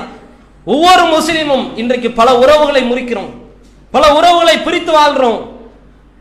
அல்லாஹும் அல்லாஹ்வுடைய தூதரும் சொன்ன வாழ்க்கைக்கு மாற்றமான வாழ்க்கையா இது இல்லையா? யோசிச்சு பாருங்க. உறவுகளுக்கு மார்க்க எந்த அளவுக்கு முக்கியத்துவம் கொடுக்கிறது. அல்லாஹ் ரப்பல் ஆலமீன் தன்னுடைய படைப்பினுடைய முடிவில் அல்லாஹ் பேசினான். ரசூலுல்லாஹி ஸல்லல்லாஹு அலைஹி வஸல்லம் அவர்கள் தெள்ள தெளிவா சொன்னாங்க, அல்லாஹ் உலகத்தையே படைக்கிறான், எல்லா விஷயத்தையும் படைச்சு முடிச்சிட்டான். படைத்து முடித்ததற்கு பிறகு உறவு எழுந்திருச்சு நிற்கிறது. யா அல்லாஹ், என்னை முறிப்பதை விட்டும் உன்னிடத்தில் நான் பாதுகாப்பு தேடுகிறேன் என்கின்றது உறவு. அதற்கு அல்லாஹ் சொல்லுகிறான், அமா தருதைன, உனக்கு போதுமானதாக இல்லையா? அல்லாஹ் அதை சொல்லிவிட்டு சொல்லுகிறான், அன் அஸ்ஸில மன் வஸலகி, உன்னை இணைத்து வாழ்பவனோடு நான் இணைந்திருக்கிறேன். வ அக்தா மன் கதாக்கி, உன்னை பிரித்து வாழ்பவனோடு நானும் பிரிந்துதான் இருக்கிறேன். இது உனக்கு போதுமானதாக இல்லையா? இது உனக்கு திருப்தி அளிக்கவில்லையா? பலா யா அல்லாஹ், ஏன் திருப்தி அளிக்கிற? இது போதும் யா அல்லாஹ் என்று அல்லாஹ் ரப்பல் ஆலமீன் உலகத்தை படைத்த நேரத்திலேயே சொல்லிட்டான். உறவிடத்திலே அல்லாஹ் நேரடியாக பேசியிருக்கிறான். அல்லாஹ்வினுடைய இணைப்பும் அல்லாஹ்வினுடைய கருணையும் நமக்கு இருக்க வேண்டும் என்றால் உறவை பேணிக்கொண்டே இருக்கும், கடைசி காலம் வரைக்கும் பேணணும். ரசூலுல்லாஹி ஸல்லல்லாஹு அலைஹி வஸல்லம் அவர்கள் இந்த ஹதீஸை சொல்லிட்டு ஒரு வசனத்தை ஓதுகிறார்கள். ஃபஹல் அஸைதும் இன் தவல்லைதும் அன் துஃப்ஸிது ஃபில் அர்த் வ துகத்திஉ அர்ஹாமக்கும், நீங்கள் இந்த பூமியில இந்த குர்ஆனை புறக்கணித்து விட்டு பூமியில குழப்பம் செய்யலாம் நினைக்கிறீங்களா? உறவுகளை முறிக்கலாம், பிரிக்கலாம், அறுத்து விட்டு போகலாம் என்று நீங்கள் விரும்புகிறீர்களா? உலாயிகல்லதீன லஅனஹுமுல்லாஹ், அல்லாஹ் அவர்களை சபித்து விட்டான். ஃபஅஸம்மஹும், அவர்களை அல்லாஹ் செவிடனாக்கி விட்டான். வஅமா அப்சாரஹும், அல்லாஹ் அவர்களை அவருடைய பார்வையை குருடாக்கி விட்டான். குர்ஆனுடைய வசனங்க. இன்றைக்கு என்ன நடக்கிறது சமுதாயத்தில்? அற்ப சொற்ப காரணங்கள், அல்லு சில்லு காரணங்கள், சின்ன சின்ன காரியங்கள், இதற்காக நாம உறவுகளை பிரிச்சு விட்டு போறோம், முறிச்சு விட்டு போறோம், தரித்து விட்டு போகிறோம், வெறுத்து விட்டு போகிறோம், ஒதுக்கி விட்டு போகிறோம், எங்கேயோ தூரமாக போய் விடுகிறோம். அவன் மூஞ்சில முழிக்கவே கூடாது என்று விரும்ப ஆரம்பித்து விட்டோம். யாரு சொல்லி தந்தாங்க இந்த வழிமுறையை? எந்த தருணத்திலையும் ரசூலுல்லாஹி ஸல்லல்லாஹு அலைஹி வஸல்லம் அவர்கள் எதிரியாக இருந்தாலும் கூட பல தருணங்களில் மன்னித்து விட்டார்கள், பல தருணங்களில் அவர்களுக்காக உதவி செஞ்சார்கள், பல தருணங்களில் அவர்களுக்காக பிரார்த்தனை செய்தார்கள், ஆதங்கப்பட்டார்கள். ஐயோ, மக்கள் எல்லாம் இப்படி அநியாயம் செய்கிறார்கள் என்று ஆதங்கம் போட்டிருக்காங்க அல்லாஹ்வுடைய தூதர் பல தருணங்கள்ல. ஆனால் நாம சொந்தக்காரர்களை, உறவினர்களை இப்படி ஏளனமாக இலக்காரமாக பார்க்கிறோமே, தூக்கி வீசிவிட்டு போகிறோமே, இது எப்பேற்பட்ட காரியம்? யோசித்து பாருங்கள். உறவினர்களை சங்கைப்படுத்தாமல், உறவினர்களை கண்ணியப்படுத்தாமல் எப்படி சொர்க்கத்திற்கு போக முடியும்? அதுதான் அல்லாஹ்வுடைய தூதர் சொன்னார்கள், லா ததுகுல் ஜன்னா காத்திய, எவன் உறவை துண்டிக்கிறானோ அவனுக்கு சொர்க்கம் துண்டிக்கப்பட்டு விட்டது, சொர்க்கத்துக்கு போக மாட்டான் என்றார்களே. அந்த சூனத்தை நோக்கித்தானே நம்முடைய பாதை இருக்கிறது, நம்முடைய பயணம் இருக்கிறது, நம்முடைய லட்சியம் சூனமாகத்தானே இருக்கிறது. அதுக்காகத்தானே தொழுகிறோம், அதுக்காகத்தானே நோன்பு வைக்கிறோம், அதுக்காகத்தானே குர்ஆன் ஓதுறோம், அதுக்காகத்தானே திக்ர் செய்றோம். இத்தனை நல்ல காரியத்தை செஞ்சுட்டு உறவை பேணாமல் எப்படி நம்ம சொர்க்கத்துக்கு போக போறோம்? அப்படி என்ன இருக்கிறது? அப்படி என்ன விதண்டாவாதம்?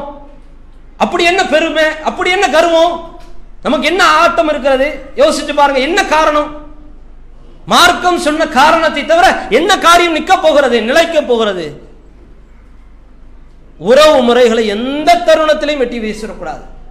பல பேர் வாக்கு மீறிட்டாங்க, இதுக்காக இருந்துட்டு போகட்டுமே, அதற்குண்டான பாவத்தை மறுமையில் அவன் சம்பாதிச்சுட்டு போகட்டும், இதுக்காக புறக்கணிக்கலாமா? இதுக்காக உறவை வெட்டி வீசலாமா? கல்யாணத்துக்கு கூப்பிடல, சொத்தை கரெக்டா எனக்கு பங்கு வைக்கல, என்னை ஏமாத்திட்டான். மனித இயல்புதான், முகம் கொடுத்து பேச முடியாது, ஓகே தான். ஆனால் மார்க்கம் சொல்லிருச்சு என்பதற்காக இறங்கி வரணுமா, வரக்கூடாதா? ஒரு முஸ்லிமுடைய பண்பா இல்லையா இது? யோசித்து பாருங்க. இந்த பண்பு தான் வருவது கஷ்டம்தான், கடினம்தான், லேசானது கிடையாது, ஈஸியானது கிடையாது. ஆனால் வர வைக்கணும். மார்க்கம் சொல்லிருச்சு, சொர்க்கத்துக்கு பகரமாக இதை கூட. அப்படி என்ன நமக்கு கெத்தா, நமக்கு பெருமையா, அப்படி வா கர்வமா, ஆணவமா, இருமாப்பா? யோசித்து பாருங்க. மார்க்கத்திற்கு முன்னாடி எல்லாம் மண்ணுக்குள்ள போயிடணும், எதுவும் தேவையில்லை. அப்படி என்ன நமக்கு என்ன பெருமை இருக்கிறது? எனக்கு மதிப்பு கொடுக்காமே போகட்டும், என்னை கல்யாணத்துக்கு கூப்பிடாமே போகட்டும், மார்க்கம் சொல்லிருச்சு, அதனால உன்னோட உறவு கொண்டாடுறேன், உறவு கொண்டாடுறேன், நல்ல முறையில உறவை பேணுறேன், மார்க்கம் சொன்ன காரணத்தினாலதான் என்பதை ஒவ்வொரு தருணத்திலையும் நம்முடைய வாழ்க்கையில் நம்ம செயல்படுத்தணும். இது இல்லாம என்ன பிரார்த்தனை செஞ்சாலும் சாபம் இருக்கிற வரைக்கும் பிரார்த்தனை ஏற்றுக்கொள்ளப்படாது. சாபம் இருக்கிற நிலைமையில, அல்லாஹ் நம்ம மேல கோபப்பட்டிருக்கிற நிலைமையில நம்ம பிரார்த்தனை அங்கீகரிப்பானா, ஏற்றுக்கொள்வானா? இதை யோசிச்சு பார்க்கணும், சிந்திச்சு பார்க்கணும். எந்த உறவாக இருந்தாலும் இன்றைக்கே போய் பேசிடுங்க. ரசூலா சும்மா சொன்னாங்க, ஒவ்வொரு நேரத்திலையும் சொன்னாங்க, 3 நாட்களுக்கு மேல ஒரு முஸ்லிம் இன்னொரு முஸ்லிமோடு பேசாமல் இருப்பது கூடாது என்றார்கள். ஏன் சொன்னாங்க? சகோதரத்துவம் அருந்து போயிருங்க, சமுதாயம் ஒற்றுமைப்படாது, ஒன்று கூடாது, எந்த நேரத்திலையும் ஒற்றுமையாக வந்து நிற்காது, ஒரு பிரச்சனைனா முன்னாடி வந்து பேசாது, எல்லா விஷயத்திலையும் இந்த சகோதரத்துவம் பாதிக்கப்படும். 3 நாட்களுக்கு மேல பேசாம இருக்கக்கூடாது என்றார்களே. எப்படி மார்க்கம் நமக்கு ஒரு படிப்பினையை சொல்லித் தருகிறது, பக்குவப்படுத்துகிறது, படிப்பினையை அழகாக பேசுகிறது, பண்படுத்துகிறது. யோசித்து பாருங்கள். ஆனால் நாமே பல பேரை புண்படுத்தி கொண்டிருக்கிறோம். மார்க் அடிப்படையிலே நம்முடைய உறவை பேணாமல் சுவனத்திற்கு போக முடியாது என்பதிலே உலகத்திலே நம்முடைய வாழ்க்கையில் உள்ளத்திலே ஏற்றுக்கொண்டு இனிமேல் எந்த உறவாக இருந்தாலும் பிரிந்து போகக்கூடாது. இது நாள் வரைக்கும் பிரிந்த உறவாக இருந்தாலும் சேர்ந்து வாழ வேண்டும், மார்க்கத்திற்காக சேர வேண்டும் என்ற லட்சியத்தோடு பயணிக்கக்கூடிய நல்ல மக்களாக அல்லாஹ் ரப்பல் ஆலமீன் நம் அனைவரையும் ஆக்கி அருள் புரிவானாக. வாஹிரு தஅவானா அல்ஹம்துலில்லாஹி ரப்பில் ஆலமீன். வஸ்ஸலாமு அலைக்கும் வரஹ்மத்துல்லாஹி வபரகாத்துஹு. வத்தகுல்லாஹ அல்லதி தஸாஅலூன பிஹி வல் அர்ஹாம் இன்னல்லாஹ கான அலைக்கும் ரகீபா. யா அய்யுஹல்லதீன ஆமனு தக்குல்லாஹ ஹக்க துகாத்திஹி வலா தமூதுன்ன இல்லா வஅன்தும் முஸ்லிமூன். யா அய்யுஹல்லதீன ஆமனு தக்குல்லாஹ வகூலு கௌலன் சதீதா யுஸ்லிஹ் லக்கும் அஅமாலக்கும் வயக்ஃபிர் லக்கும் ذுனூபக்கும் வமன் யுத்திஇல்லாஹ வரசூலஹு ஃபக்கத் ஃபாஸ ஃபௌஸன் அதீமா. ரப்பி இஷ்ரஹ் லி ஸத்ரி வயஸ்ஸிர் லி அம்ரி வஹ்லுல் உக்தத்தம் மின் லிசானி யஃப்கஹு கௌலி.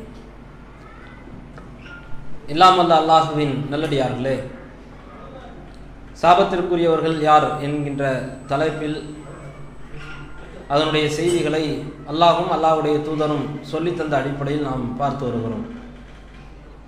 அந்த பட்டியலில் ரசூலுல்லாஹி ஸல்லல்லாஹு அலைஹி வஸல்லம் அவர்கள் சொல்லித்தந்த ஒரு பட்டியல்.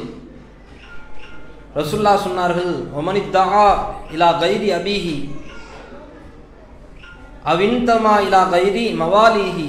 யார் தன்னுடைய தந்தை அல்லாத இன்னொரு மனிதரை தன்னுடைய தந்தையாக நினைத்து பாவித்து அன்பு பாராட்டி தந்தையினுடைய அந்தஸ்திலே தந்தையினுடைய உரிமையெல்லாம் அவருக்கு கொடுத்து தந்தையாகவே மதித்து தந்தை என்று அழைக்கின்றாரோ ஃபஅலைஹி லஅனத்துல்லாஹ், அவர் மீது அல்லாஹ்வுடைய சாபம் இருக்கிறது என்று ரசூலுல்லாஹ் சொன்னார்கள்.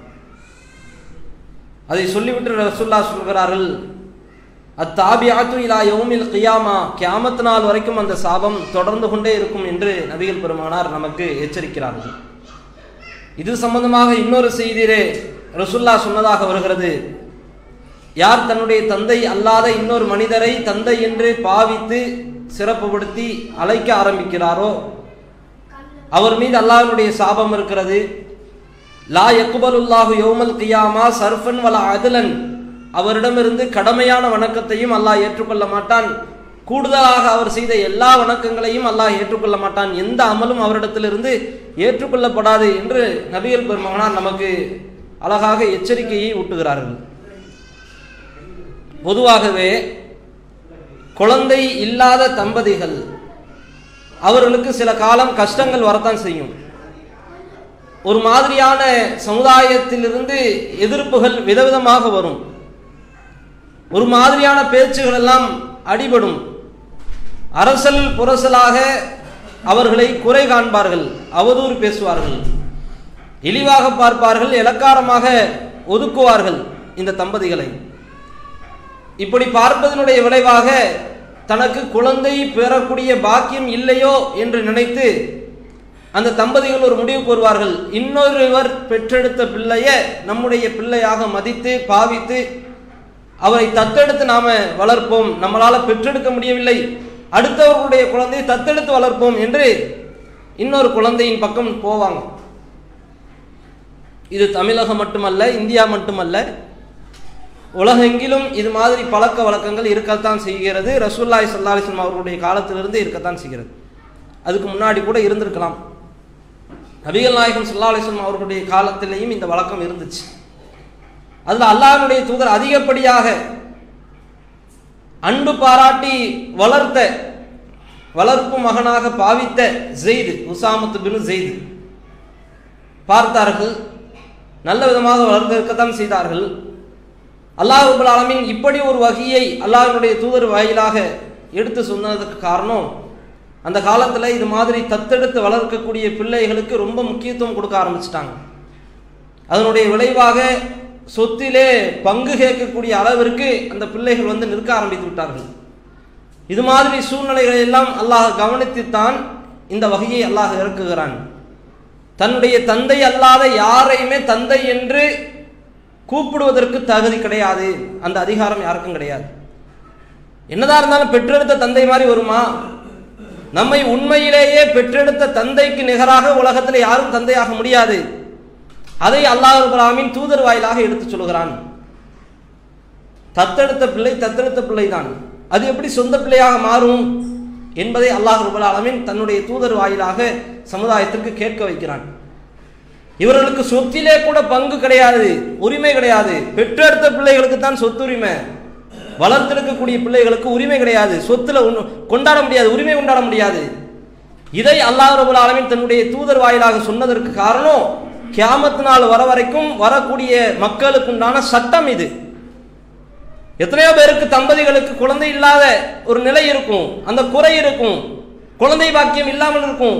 அதற்காக பிற குழந்தைகளை எடுத்து வளர்ப்பாங்க, தப்பில்லை, தவறில்லை, மார்க்கம் ஹராம் என்று அறிவிக்கல. ஆனால் அதற்கு ஒரு எண்டு இருக்கிறது, அதற்கொன்று ஒரு விதிமுறை இருக்கிறது. இதை தாண்டி அந்த பிள்ளைகளுக்கு உண்டான உரிமை கிடையாது. உன்னை தந்தை என்று கூட அழைப்பதற்கு அவனுக்கு உரிமை கிடையாது. இதை இஸ்லாம் மட்டும்தான் சொல்லுகிறது. பெற்றெடுத்த பிள்ளை மாதிரி வருமா? உண்மையிலேயே நம்மளை பெற்றெடுத்த தந்தை மாதிரி அந்த அந்தஸ்தை நிரப்புவதற்கு இன்னொரு நபரால் முடியுமா? அதை மார்க்கம் மட்டும்தான் பார்க்கிறது. மனுஷன் கூட சில நேரத்தில் மறந்து போயிடுறான்.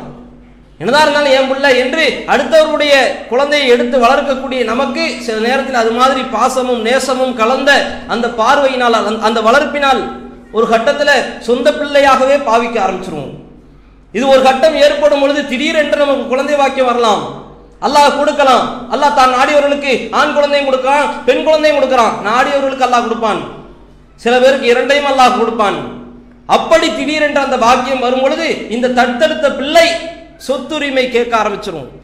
நம்ம பாவிக்கிற அந்த பழக்கத்தில் தான் இருக்கிறது. வளர்க்கும் போதே அதை விதைத்து தான் வளர்க்கணும். பல பேர் மறைச்சு வளர்ப்பாங்க. நீ யாரு பெற்ற, யாருக்கு பிறந்த குழந்தை என்பதை மறைச்சு வளர்ப்பாங்க.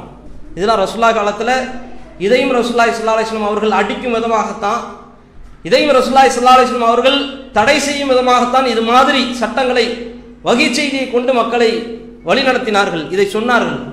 என்னதான் இருந்தாலும் பெற்ற பிள்ளை பெற்ற பிள்ளை, நீ பெற்றெடுக்காத தத்தெடுத்த பிள்ளை அது அடுத்தவருடைய பிள்ளை தான் என்று இஸ்லாமிய மார்க்கம் மட்டும்தான் சொல்கிறது. அப்படி நாம நம்முடைய தந்தை இல்லாத இன்னொரு மனிதரை தந்தை என்று அழைக்க ஆரம்பிச்சிட்டோம்னா லானத்துல்லா, அல்லாஹ்வுடைய சாபம் இறங்க ஆரம்பிச்சிரும். லா தக்பலுல்லாஹு லா யக்பலுல்லாஹு யௌமல் கியாமா சர்ஃபன் வலா அத்லன், அவரிடமிருந்து அல்லாஹ் கடமையான எதையெல்லாம் நம்ம செஞ்சோமோ அந்த அமலையெல்லாம் அல்லாஹ் புறக்கணிச்சிருவான். எதையெல்லாம் நம்ம கஷ்டப்பட்டு கூடுதலான அமலாக எதையெல்லாம் நம்ம செஞ்சோமோ அதையும் அல்லாஹ் புறக்கணிச்சிருவான். மறுமை நாளில் நஷ்டவாளிகளாக கை சேதப்பட்டவர்களாகத்தான் மறுமையில நிற்போம் என்று ரசூலுல்லாஹி ஸல்லல்லாஹு அலைஹி வஸல்லம் அவர்கள் எச்சரிக்கக்கூடிய எச்சரிக்கையை நம்மால் பார்க்க முடிகிறது. இது இன்னைக்குண்டான ஒன்று. அடுத்ததாக அல்லாஹ்வுடைய தூதர் எச்சரித்த ஒரு விஷயம், மார்க்கம் மிகுந்த அளவிற்கு ஒரு எச்சரித்த ஒரு காரியம், ஒழுக்கம் மிக்க வெகுளியான பெண்கள் மீது அவதூறு சொல்லக்கூடிய குற்றச்சாட்டு. இதை நாம சின்னதா நினைக்கிறோம், மனுஷ சமுதாயமே சின்னதா நினைக்கிறது. ஆனால் இதனுடைய பிரதிபலிப்பை, இதனுடைய விளைவை நாம் அறிய மாட்டேங்கிறோம். பல பெண்கள் மீது அநியாயமாக அவதூறு குற்றச்சாட்டு சுமத்தப்பட்டதனால தற்கொலை செய்து மாண்டவர்கள், இறந்து போனவர்கள், தூக்கிட்டு தற்கொலை செய்தவர்கள் பல பேர், தீக்குளித்தவர்கள் பல பேர். இந்தியாவில் பல இடங்கள் அது மாதிரி நடந்திருக்கிறது. அநியாயமாக அவதூறு சொல்லியிருப்பாங்க, அடுத்தவர்கள் மீது புறம் பேசியிருப்பாங்க. இல்லாத ஒழுக்கம் சார்ந்த ஒழுக்கமிக்க பெண்கள் மீது அவதூறாக சொன்ன காரணத்தினால பல உயிர்கள் மாண்டு போனது, இறந்து போனது. மார்க்கம் மட்டும்தான் இதை பார்க்கிறது, குர்ஆன் இதை பார்க்கிறது. அல்லாஹ் ரப்பல் ஆலமீன் தன்னுடைய திருமறையிலே சொல்கிறான், இன்னல்லதீன யர்மூனல் முஹ்ஸனாத்தில் காஃபிலாத்தில் முஃமினாத். மூமினான வெகுளியான ஒழுக்கமிக்க பெண்கள் மீது அவதூறு சொல்லுகிறார்களே, அப்பேற்பட்டவர்களை அல்லாஹ் பேசுகிறான். லுஐனு ஃபித் துன்யா வல் ஆখিরা. இந்த உலகத்திலேயும் மறு உலகத்திலேயும் அவர்களுக்கு அல்லாஹ்வுடைய சாபம் இருக்கிறது என்று குர்ஆன் பேசுகிறது. வலஹும் அதாபுன் அதீம். அவர்களுக்கு துன்புறுத்தக்கூடிய வேதனையும் காத்திருக்கிறது என்று அல்லாஹ் பேசுகிறானே. இந்த பாவத்தை இந்த சமுதாயம் எப்படி பார்க்கிறது, எப்படி பாவிக்கிறது, எப்படி சின்ன விஷயமாக நினைத்துக் கொண்டிருக்கிறது? யோசித்து பாருங்க. இன்றைக்கும் சமுதாயத்தில் பல பேர் பலவிதமாக ஒதுக்குப்புறமாக போய் பேசுவார்கள், அல்லது சபையில இல்லாதவர்களுடைய நிலையை பற்றி பேசுவாங்க. கண்ணில் தென்பட்டதை எல்லாம் கண்டவாறு பேசுவார்கள், இல்லாத பொல்லாத எல்லாம் இட்டுக்கட்டி பேசுவார்கள். அடுத்தவர்களை ஒழுக்க ரீதியாக பாதிக்கப்படுத்துவது என்பது கியாமத் நாள் வரைக்கும் நமக்கு நாமே வெட்டக்கூடிய குழியாகத்தான் அமையும், நமக்கு நாமே ஏற்படுத்தக்கூடிய பாதிப்பாகத்தான் அமையும். நம்ம என்னமோ நினைச்சுக்கிட்டு இருக்கிறோம், அடுத்தவனை சேதப்படுத்திட்டோம், அடுத்தவனுடைய மானத்துல கையை வச்சுட்டோம், அடுத்தவனை இழிவுபடுத்திட்டோம், அசிங்கப்படுத்திட்டோம், அவமானப்படுத்திட்டோம் என்று நம்ம நினைச்சுக்கிட்டு இருக்கிறோம். குறைவுபடுத்தப்பட்டது, இழிவுபடுத்தப்பட்டது, கேவலப்படுத்தப்பட்டது நம்மை நாம் தான் செஞ்சிருக்கிறோம் என்பதை நம்ம உணராம இருக்கிறோம். இதற்கு தக்க பாடம் எங்க இருக்கு தெரியுமா? தக்க படிப்பினை எதுல இருந்துச்சு தெரியுமா? சஹாபாக்கள், ஒவ்வொரு சஹாபாக்களுக்கும் பேரதிர்ச்சியாக, பெரும் இடியாக இருந்தது அன்னை ஆயிஷா ரலியல்லாஹு அன்ஹா அவர்களுடைய வாழ்க்கையில நடந்த அந்த அவதூறு சம்பவம். ஏராளமான படிப்பினைகளை பெற்று தந்த ஒரு சம்பவம், அதிகமாக சஹாபாக்கள் கவலைப்பட்ட ஒரு சம்பவம், அதிகமான காலங்கள், அந்த நாட்கள் ரொம்ப சோதனை காலங்களாக இருந்த ஒரு சம்பவம் அந்த அவதூறு சம்பவம். உம்முல் முஃமினீன், மூமின்களுடைய தாயார் ரசூலுல்லாஹி ஸல்லல்லாஹு அலைஹி வஸல்லம் அவர்களுடைய மனைவி அன்னை ஆயிஷா அவர்கள் மீது அவதூறு சம்பவம் வருகிறது, அவதூறு குற்றச்சாட்டு வருகிறது. ஒரு போர்க்களத்திற்கு போகிறார்கள், அதை பற்றி அன்னை ஆயிஷா அவர்களே சொல்லுகிறார்கள். புகாரியில ஒவ்வொரு மனிதர்களும், ஒவ்வொரு முஸ்லிமும் கண்டிப்பாக எடுத்து வாசித்து பார்த்துருக்கோங்க. புகாரியில 2661வது செய்தி, 2661வது செய்தி, ஆயிஷா ரலியல்லாஹு அன்ஹா அவர்களே அறிவிக்கக்கூடிய ஒரு செய்தி. அவங்க சொல்றாங்க, இந்த அவதூறு சம்பந்தமாக, இந்த அவதூறு சொல்லப்பட்ட அந்த சம்பவம் சம்பந்தமாக அன்னை ஆயிஷா அவர்களே பேசுகிறார்கள். ரசூலுல்லாஹி ஸல்லல்லாஹு அலைஹி வஸல்லம் அவருடைய காலத்தில் ஒவ்வொரு போர்க்களத்திற்கும் போகுவதற்கு முன்னால், செல்வதற்கு முன்னால் நபிகள் நாயகம் சீட்டுக்குலுக்கி போடுவாங்க. அப்படி சீட்டுக்குலுக்கி போட்டு யார் எந்த மனைவியினுடைய பெயர் வருகிறதோ அவர்களோடு பயணம் செய்வாங்க. இது எங்களுடைய வழக்கமாக இருந்துச்சு, பழக்கமாக இருந்துச்சு என்று விளக்கம் சொல்கிறார்கள் ஆயிஷா அவர்கள். அதை செய்துவிட்டு அந்த பனு முஸ்தலிக் என்ற ஒரு போர் வருகிறது, அந்த தருணத்திலே சீட்டுக்குலுக்கி போடுகிறார்கள், என்னுடைய பெயர் வருகிறது. ஆயிஷாவாகிய நான் அல்லாஹ்வுடைய தூதருடைய மனைவியாக இருக்கிற நிலைமையில பர்தா சட்டம், ஹிஜாபு சட்டம் அது சொல்லப்பட்டதற்கு பிறகு அந்த நிலையில நான் பனு முஸ்தலிக் போருக்கு அல்லாஹ்வுடைய தூதரோடு புறப்படுகிறேன். போர் முடிகிறது.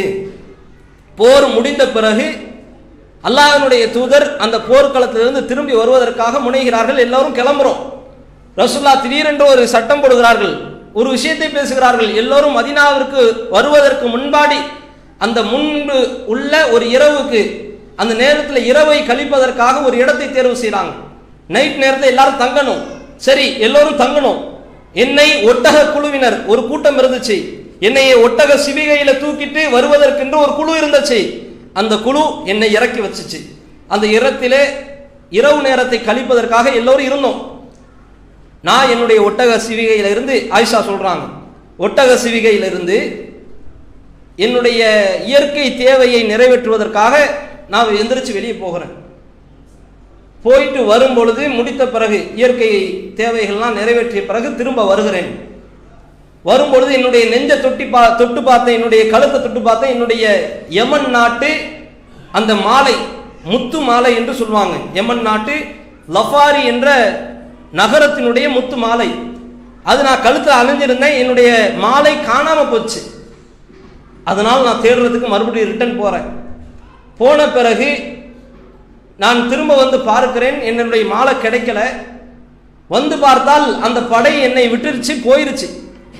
நான் என்னுடைய ஒட்டக சிவிகையில் இருக்கிறதாக நினைச்சு நான் இல்லாமலேயே தூக்கிட்டு போயிட்டாங்க சிவிகைய. ஒட்டகத்தை சிவிகையில் ஏற்றி விட்டுட்டு படையும் பின்னாடியே போயிருச்சு. இதற்கு ஆயிஷா ரலியல்லாஹு அவர்கள் காரணத்தையும் சொல்றாங்க. அந்த காலத்து பெண்கள் உடம்புல சத்து இல்லாம இருந்தாங்க, சதை இல்லாம இருந்தாங்க, வலு இல்லாம இருந்தாங்க, வெயிட் கம்மியானவர்களாக இருந்தாங்க. நானோ இளம் பெண்ணாக இருந்தேன், என்னுடைய உடம்பிலேயும் சதை அதிகமாக இல்லை. இதனுடைய வேறுபாடு தெரியாம அந்த ஒட்டக குழுவினர் பார்க்காம கவனிக்காம அந்த சிவிகையை தூக்கிட்டு போயிட்டாங்க. போன பிறகு எனக்கு ஒரு பதட்டம் வந்தது, பயம் வந்துச்சு. நான் எங்க அந்த சிவிகை இருந்துச்சோ அதே இடத்திற்கு மீண்டும் சஹாபாக்கள் வந்து தேடுவார்கள், நம்மை வந்து அரவணைத்து கூட்டிட்டு போவார்கள், அழைத்து கொண்டு போவார்கள் என்று நினைச்சு வந்து அமர்ந்து விட்டேன். ஆயிஷா சொல்றாங்க, எனக்கு என்னுடைய கண் தூக்கத்தினால் அப்படியே மூடிவிட்டது, தூங்கிட்டாங்க. காலை பொழுது வருகிறது. அங்கிருந்து சஃப்வான் பின் முஅத்தல் என்ற சஹாபி ரலியல்லாஹு அன்ஹு அவர்கள் படை விட்டு சென்ற பொருட்களை எல்லாம் திரும்ப எடுத்துறதுக்கு வராங்க. ஒரு இடத்துல இரவு கழிக்கிறாங்க. அந்த படை ஏதாவது பொருளை விட்டுட்டு போயிருக்கும்ல, அந்த பொருளை கொண்டு வருவதற்காக சஃப்வான் பின் முஅத்தல் திரும்ப வந்து பார்க்கிறார். ஆயிஷா ரலியல்லாஹு அவர்கள் தூங்கி கொண்டிருக்கிறாங்க. அவருடைய உடல்ல ஹிஜாப் இருக்கிறது, எல்லாமே இருக்கத்தான் செய்கிறது.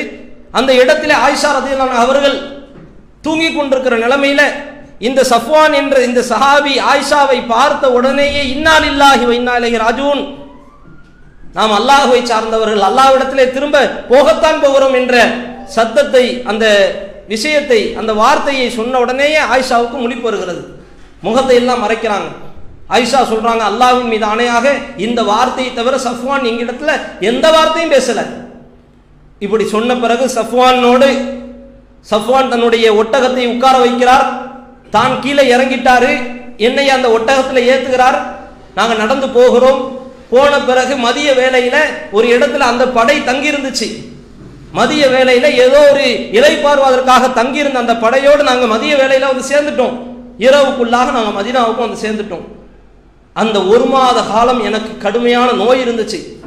ஒரு மாத காலம் மக்கள் என்ன பேசினார்கள் என்ற எனக்கு அல்லாஹ்வின் மீது ஆணையாக எனக்கு ஒன்றும் தெரியாது. அல்லாஹ்வின் மீது சத்தியமாக நான் என்ன மக்கள் பேசிக் கொண்டிருந்தார்கள் என்று கூட விளங்காதவர்களாகத்தான் இருந்தேன். ஒரு மாத காலம் ஆயிஷா கூடாரத்திலேயே இருக்கிறாங்க. மிஸ்க் என்ற ஒரு சஹாபி, அந்த சஹாபியினுடைய தாயாரோடு தான் இந்த ஆயிஷா ரலியல்லாஹு அன்ஹா அவர்கள் நைட் நேரத்தில் வெளியில போறதாக இருந்தா போவாங்க, கழிவறைகளுக்கு செல்வதாக இருந்தா செல்வாங்க. அப்படி சென்று வந்து கொண்டிருக்கும் பொழுது இந்த மிஸ்தகினுடைய தாயார் மிஸ்தக், இவர் ஒரு சஹாபியினுடைய தாயார். அந்த சஹாபி வேறு யாரும் கிடையாது, பத்ரு போர்க்களத்தில் கலந்து கொண்ட ஒரு சஹாபி, மிஸ்தக் என்ற ஒரு சஹாபி. இந்த மிஸ்தகுடைய சஹாபியினுடைய இந்த தாயார், இந்த மிஸ்தக் கழிவறைக்கு ஆயிஷாவோடு போய்கொண்டு திரும்ப வரும் பொழுது ஆயிஷா ரலியல்லாஹு அவர்களிடத்திலே சொல்லுகிறார்கள், மிஸ்தக் நாசமாக போகட்டும் என்று பேசுறாங்க. ஆயிஷா உடனே சொல்றாங்க, அல்லாஹ்வின் மீது ஆணையாக நீங்கள் தவறான வார்த்தையை பேசிட்டீங்க. ஒரு பத்ரு போர்க்களத்தில் கலந்து கொண்ட சஹாபியா இப்படி நீங்கள் நாசத்தை கேட்கிறீர்கள் என்று சொல்லும் பொழுது மிஸ்தக் அப்போதான் சொல்றாங்க, ஒரு மாத காலத்துல நோய் வாய்ப்பட்டிருந்த அந்த நிலைமையிலையும் ஆயிஷா ரலியல்லாஹு அன்ஹா அவர்களுக்கு வெளியில தன்னை பற்றி அவதூறு செய்தி பரப்பப்பட்டு கொண்டிருக்கிறது என்பது தெரியாது. மிஸ்தக் தான் முதல்ல சொல்றாங்க. சொன்ன உடனேயே ஆயிஷாவிற்கு ஒரு பதட்டம் ஏற்படுது, ஒரு பயம் ஏற்படுது. இப்படி அநியாயமான அவதூறு சொல்கிறார்கள் என்று கோபப்படுறாங்க. அல்லாஹ்வினுடைய தூதர்கிட்ட வராங்க. அல்லாஹ்வினுடைய தூதரே, நான் இன்னைக்கு என்னுடைய தாயார் வீட்டுக்கு போகலாமா? ஆயிஷா ரலியல்லாஹு அன்ஹா அவர்களுக்கு அல்லாஹ்வினுடைய தூதர் அனுமதி கொடுக்கறாங்க. தாயார் இடத்துல வருகிறார்கள். இது மாதிரி பேசி கொண்டிருக்கிறாங்களா மக்கள் அப்படின்னு சொல்லி கேட்கிறாங்க. அது நீண்ட செய்தியாக தொடர்கிறது. பல நாட்கள் ஓடுகிறது. பல சஹாபாக்கள், பல சஹாபிய பெண்மணிகள் உள்பட இந்த அவதூறு விஷயத்துல மாட்டிக்கிட்டாங்க. ஏராளமான ஒருடைய வாயிலிருந்து இந்த அவதூறு செய்தி பரப்பப்பட்டு கொண்டே இருக்குது. ஆயிஷா ரலியல்லாஹு அன்ஹா அவர்கள் அழுது கொண்டே இருக்கிறாங்க. எந்த அளவுக்குன்னா ரசூலுல்லாஹி ஸல்லல்லாஹு அலைஹி வஸல்லம் அவர்கள் ஒரு கட்டத்தில் இந்த ஆயிஷா ரலியல்லாஹு அன்ஹா அவர்களை, தன்னுடைய மனைவியை, இந்த ஆயிஷாவை விவாகரத்து செய்தலாமா, தலாக் விட்டரலாமா அப்படிங்கிற அளவிற்கு ஆலோசனை செய்யக்கூடிய அளவிற்கு வந்துட்டாங்க. அப்படிப்பட்ட ஒரு நெருக்கடி, ஒரு தருணம் ஏற்படுது. ஆயிஷா ரலியல்லாஹு அன்ஹா அவர்கள் தன்னுடைய தாயாருடைய வீட்டில் இருக்கிறாங்க. அந்த நிலைமையில நபிகள் நாயகம் ஸல்லல்லாஹு அலைஹி வஸல்லம் அவர்கள் எந்த நேரத்திலையும் அது மாதிரி வந்து பக்கத்தில் உட்கார மாட்டாங்க. அவதூறு சொல்லப்பட்ட நாளிலிருந்து ஆயிஷா பக்கத்துல நபிகள் நாயகம் உட்காரல. ஆயிஷா சொல்றாங்க, அந்த நாள்ல வந்து பக்கத்துல வந்து உட்கார்ந்தாங்க.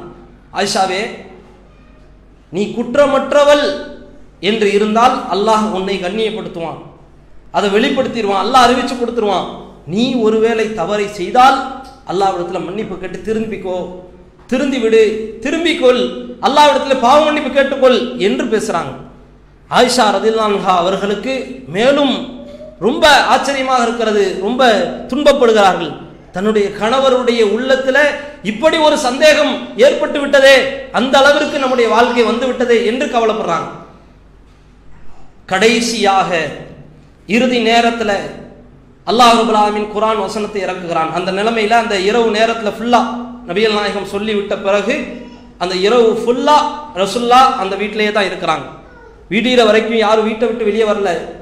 ரசூல்லா அந்த காலத்தில் பனிக்காலம், அந்த நேரம், அந்த நிலைமையில ரசூல்லாவுக்கு வகை செய்தி அறிவிக்கப்படுகிறது. 10 வசனங்கள் தொடர்ந்து இறங்குகிறது. ஆயிஷாவை பற்றியான செய்தி, அல்லாஹ் இப்படி குர்ஆனிலேயே வசனத்தை இறக்குவார் என்று ஆயிஷா ரலியல்லாஹு அன்ஹா அவர்கள் எதிர்பார்க்கல. ஆயிஷா நினைச்சாங்க ஏதோ வகை செய்தி அல்லாஹ் ஹதீஸ்ல தான் சொல்லுவான், ஏதாவது வகை செய்தியை கொண்டு நமக்கு நன்மாராயம் புரிவான், நன்மை தூய்மைப்படுத்துவான், நம்ம அவதூறு சொல்லப்பட்டிருக்கிறோம் என்பதை அல்லாஹ் அறிவிப்பான் என்றுதான் ஆயிஷா ரலியல்லாஹு அன்ஹா அவர்கள் நினைச்சாங்க. ஆனால் அல்லாஹ் குர்ஆனிலேயே அல்லாஹ் நூர் என்ற அத்தியாயம், 24வது அத்தியாயம், அதுல அல்லாஹ் ரப்பல் ஆலமீன் 11வது வசனத்திலிருந்து 20வது வசனம் வரைக்கும் தொடர்ந்து 10 வசனங்களை இந்த ஆயிஷாவை பற்றியான செய்தியை அல்லாஹ் படம் பிடிச்சு காட்டிட்டான். இதுல என்ன வேடிக்கைன்னா, மிஸ்தகு என்ற பத்ர் போர்க்களத்தில் கலந்து கொண்ட ஒரு சஹாபி இதுல உள்ள நுழைஞ்சிட்டார். அதே மாதிரி 2 சஹாபிய பெண்மணிகள் இதுல உள்ள அடிபட்டுட்டாங்க. அவதூறு சொல்லப்பட்ட அந்த நிலைமையில ஆயிஷா ரலியல்லாஹு அன்ஹா அவர்கள் இருக்கிறாங்க. மிஸ்தகு இந்த ஆயிஷாவினுடைய தந்தையினுடைய ஒரு அடிமையாக, அவருடைய உதவிக்கரம் பெற்றுத்தான் மிஸ்தகு வாழ்க்கை நடத்தி கொண்டிருந்தார். அந்த அளவுக்கு இருந்தாங்க, அபூபக்கருடைய உதவியை பெற்றுக்கொண்டு. இந்த நிலைமையில் இருக்கக்கூடிய மிஸ்தக் என்ற சஹாபி, அவர் ஒரு சஹாபி தான். அந்த சஹாபி உள்பட 2 சஹாபிய பெண்மணிகள் உள்பட 3 பேருக்கும் அவதூறு சொன்னதற்காக தண்டனைகள் வழங்கப்பட்டுச்சு, கசையடிகள் கொடுக்கப்பட்டுச்சு. இதில் நாம பார்க்க வேண்டிய செய்தி என்ன தெரியுமா? அல்லாஹ் ரப்பல் ஆலமீன் அந்த வசனங்கள்ல ஒன்றாக தன்னுடைய திருமறையில பேசுகிறான், இதா தலக்கௌனஹு பி அல்சினத்திஹிம், உங்களுடைய நாவுகளால் அந்த அவதூறை பரப்பினீர்கள், அப்படித்தானே? அல்லாஹ் ரப்பல் ஆலமீன் பேசிவிட்டு சொல்கிறான், வ தகூலுன பி அஃப்வாஹிம் மா லைஸ லஹு மா லைஸ லகும் பிஹி மின் இல்ம், எந்த அறிவும் இல்லாம, எதுல உங்களுக்கு எந்த தெளிவும் இல்லாம இருக்குமோ அப்பேற்பட்ட அவதூறை நீங்கள் பரப்பி விட்டீர்கள். வ தஹஸபூனஹு ஹய்யினா, அதை நீங்கள் லேசானதாக நினைச்சிட்டீங்க, சின்ன விஷயமாக நினைச்சிட்டீங்க.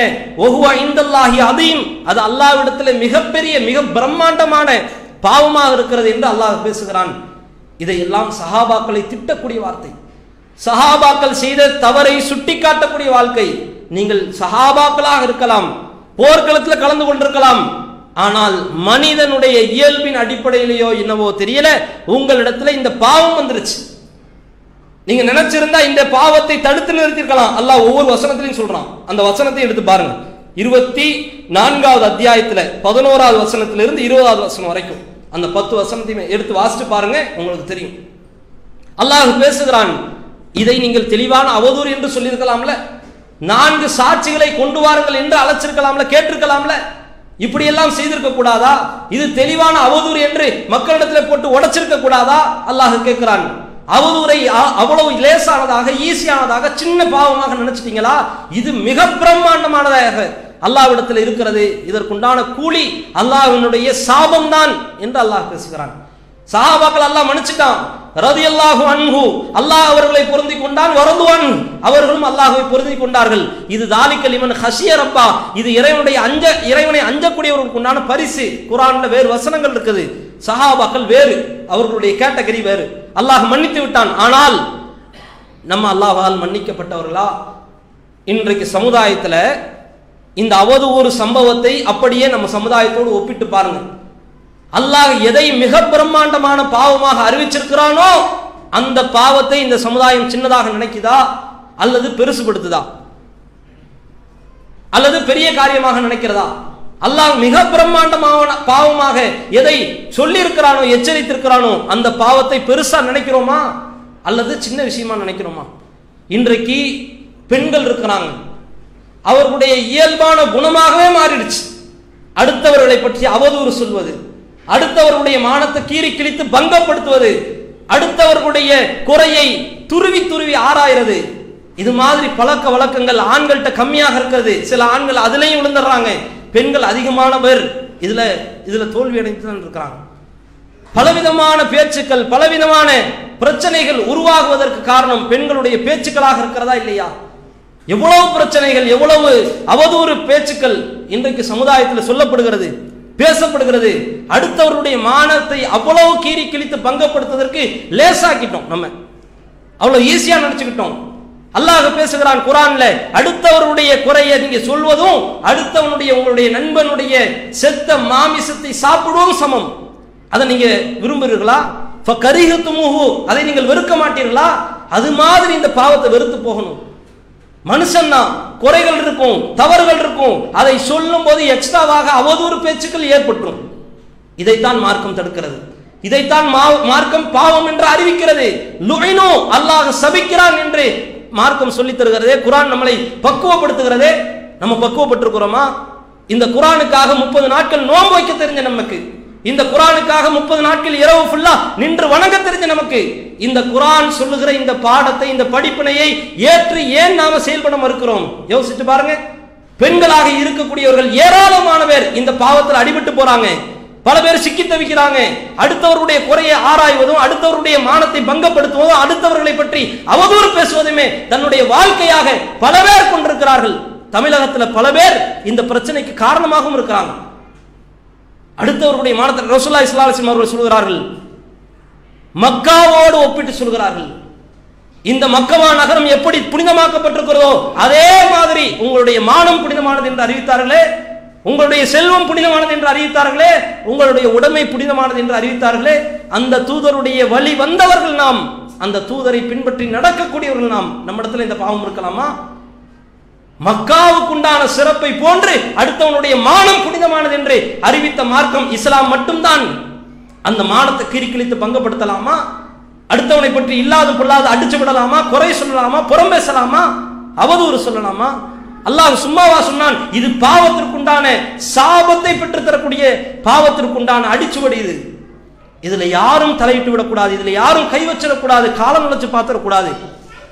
இதுல விழுந்துட்டோம்னா அவ்வளவுதான், நம்முடைய பாவங்கள் அதிகப்படுத்தப்பட்டு கொண்டே இருக்கும். என்னுடைய சாபங்கள் நம்மை நோக்கி வந்து கொண்டே இருக்கும். வாழ்க்கை திருப்தி இல்லாமல் போயிரும், பரக்கத் இல்லாமல் போயிரும், அல்லாஹ்வினுடைய அருளை விட்டும் தூரமாக போயிரும். அல்லாஹ் காப்பாற்ற வேண்டும். இந்த பாவங்களை விட்டு நாம் விலகக்கூடிய நன்மக்களாக அல்லாஹ் ரப்பல் ஆலமீன் நம் அனைவர்களையும் ஆக்கி அருள் புரிவானாக. வாஹிரு தஅவானா அல்ஹம்துலில்லாஹி ரப்பில் ஆலமீன். வஸ்ஸலாமு அலைக்கும் வரஹ்மத்துல்லாஹி வபரகாத்துஹு. சுப்ஹானல்லாஹி வ பிஹம்திஹி அஷ்ஹது அல்லா இலாஹா இல்லா அன்த அஸ்தக்ஃபிருக. அல்ஹம்துலில்லாஹி ரப்பில் ஆலமீன் வல் ஆகிபத்து லில் முத்தகீன் வஸ்ஸலாத்து வஸ்ஸலாமு அலா நபியினா முஹம்மதின் வ ஆலிஹி வ ஸஹாபிஹி அஜ்மஈன். அம்மா பஅத் ஃபஇன்ன அஸ்தகல் ஹதீஸி கிதாபுல்லாஹ் வ அஹ்ஸனல் ஹதீ ஹதீ முஹம்மத் வ ஷர்ருல் உமூரி முஹ்தஸாத்துஹா வ குல்லு முஹ்தஸத்தின் பித்ஆ வ குல்லு பித்ஆத்தின் தலாலா வ குல்லு தலாலத்தின் ஃபின்னார். فقد قال الله تعالى في القرآن العظيم والفرقان المجيد فأعوذ بالله من الشيطان الرجيم. يا أيها الناس اتقوا ربكم الذي خلقكم من نفس واحدة وخلق منها زوجها وبث منهما رجالا كثيرا ونساء واتقوا الله الذي تساءلون به والأرحام إن الله كان عليكم رقيبا. يا أيها الذين آمنوا اتقوا الله حق تقاته ولا تموتن إلا وأنتم مسلمون. யா அய்யுஹல்லதீன ஆமனு தக்குல்லாஹ் வகூலு கௌலன் சதீதா யுஸ்லிஹ் லக்கும் அஅமாலக்கும் வ யக்ஃபிர் லக்கும் துனூபக்கும் வ மை யுத்திஇல்லாஹ வ ரசூலஹு ஃபக்கத் ஃபாஸ ஃபௌஸன் அதீமா. ரப்பி இஷ்ரஹ் லி ஸத்ரி வ யஸ்ஸிர் லி அம்ரி வஹ்லுல் உக்தத்தம் மின் லிஸானி யஃப்கஹு கௌலி. எல்லாம் வல்ல அல்லாஹ்வின் நல்லடியார்களே, சாபத்திற்குரியவர்கள் யார் என்கின்ற தலைப்பினுடைய இறுதி நாளில் நாம் அமர்ந்திருக்கிறோம். அல்லாஹ்வினுடைய அருளை விட்டும் தூரமாக ஆக்கக்கூடிய, அல்லாஹ்வினுடைய கோபத்தையும் சாபத்தையும் பெற்றுத்தரக்கூடிய செயல்களை நாம் ஒவ்வொன்றாக பார்த்தோம். இதையெல்லாம் பார்க்கக்கூடிய ஒவ்வொரு முஸ்லீமும் இது தன்னுடைய வாழ்க்கையிலே இருக்கக்கூடாது என்று விரும்ப ஆரம்பிக்க வேண்டும். தன்னுடைய வாழ்க்கையில் எந்த காலம் வந்தாலும், இறுதி நிலை வர வரைக்கும், மரணம் நம்மை தழுவுற வரைக்கும் நம்மிடத்தில் இந்த சாபத்திற்குரிய செயல் இருந்தால் அல்லாஹ்வினுடைய அருளை விட்டு நாம் தூரமாகி விடுவோம். அல்லாஹ்வினுடைய பரக்கத் நமக்கு கிடைக்காது. என்னதான் வாழ்க்கையில் கோடிக்கணக்கான லட்சக்கணக்கான ஆயிரக்கணக்கான ரூபாய்களை சம்பாதிச்சாலும் அதில் பரக்கத் இருக்காது என்கின்ற முடிவை எடுத்து தன்னுடைய வாழ்க்கையை மாற்றிக்கொள்வான் உண்மையான முஸ்லிம். அந்த பட்டியலில் அல்லாஹும் அல்லாஹ்வுடைய தூதரும் கடுமையாக எச்சரித்த ஒரு காரியம் அகந்தை கொள்வது, கர்வம் கொள்வதை அல்லாஹ்வினுடைய தூதரும் அல்லாஹும் கடுமையாக எச்சரிக்கிறார்கள். இதனை தன்னுடைய திருமறையின் வாயிலாக பாவத்திற்குண்டான பட்டியலிலே, இறைவனுடைய சாபத்தை பெற்றுத்தரக்கூடிய பட்டியலிலே அல்லாஹும் அல்லாஹ்வுடைய தூதரும் இந்த பாவத்தை, இந்த பெருமை என்ற பாவத்தை சேர்க்கிறார்கள். அல்லாஹ் ரப்பல் ஆலமீன் தன்னுடைய திருமறையில் அதிகமான வரலாறுகளை கொண்டு நமக்கு பாடம் நடத்துவான், படிப்பினையை பெற சொல்லுவான். திருமறையில் இறக்கப்பட்ட ஒரு வசனம் கூட வேஸ்டாக, தேவையில்லாத வசனமா இருக்காது. எல்லா வசனங்களுமே ஏதோ ஒரு பலனை சுமந்துதான் இருக்கும். ஏதாவது ஒரு படிப்பினை அல்லாஹ் ரப்பல் ஆலமீன் அந்த வசனங்களை கொண்டு சொல்லித்தான் இருப்பான். நமக்கு இன்றைய காலத்தில் வேண்டுமானால் தெரியாமல் இருக்கலாம், போக போக அதனுடைய பலன்கள் இன்னும் அதிகப்படியாக ஊறக்கூடிய கிணறை போன்று வந்து கொண்டே தான் இருக்கும். அல்லாஹ் ரப்பல் ஆலமீன் சொன்ன வரலாறுகளில் ஒன்று ஃபிரௌன் என்ற அந்த கொடுங்கோலனுடைய வரலாறு. ஆனால் ரப்புக்குமுல் ஆலா, நான் தான் உயர்ந்த இறைவன், மிக பிரம்மாண்டமான இறைவன் என்று தன்னை தானே உலகத்திலே அறிவித்து கொண்ட ஒரு அயோக்கியன் ஃபிரௌன். அந்த ஃபிரௌனை பற்றி அல்லாஹ் ரப்பல் ஆலமீன் பேசுகிறான். அந்த வரலாற்றிலே ஒரு தருணத்திலே அல்லாஹ் பேசிக்கொண்டு வரும் பொழுது அல்லாஹ் பேசுகிறான், இந்த ஃபிரௌன் தன்னுடைய கூட்டத்திலே உள்ள ஹாமான் என்கின்ற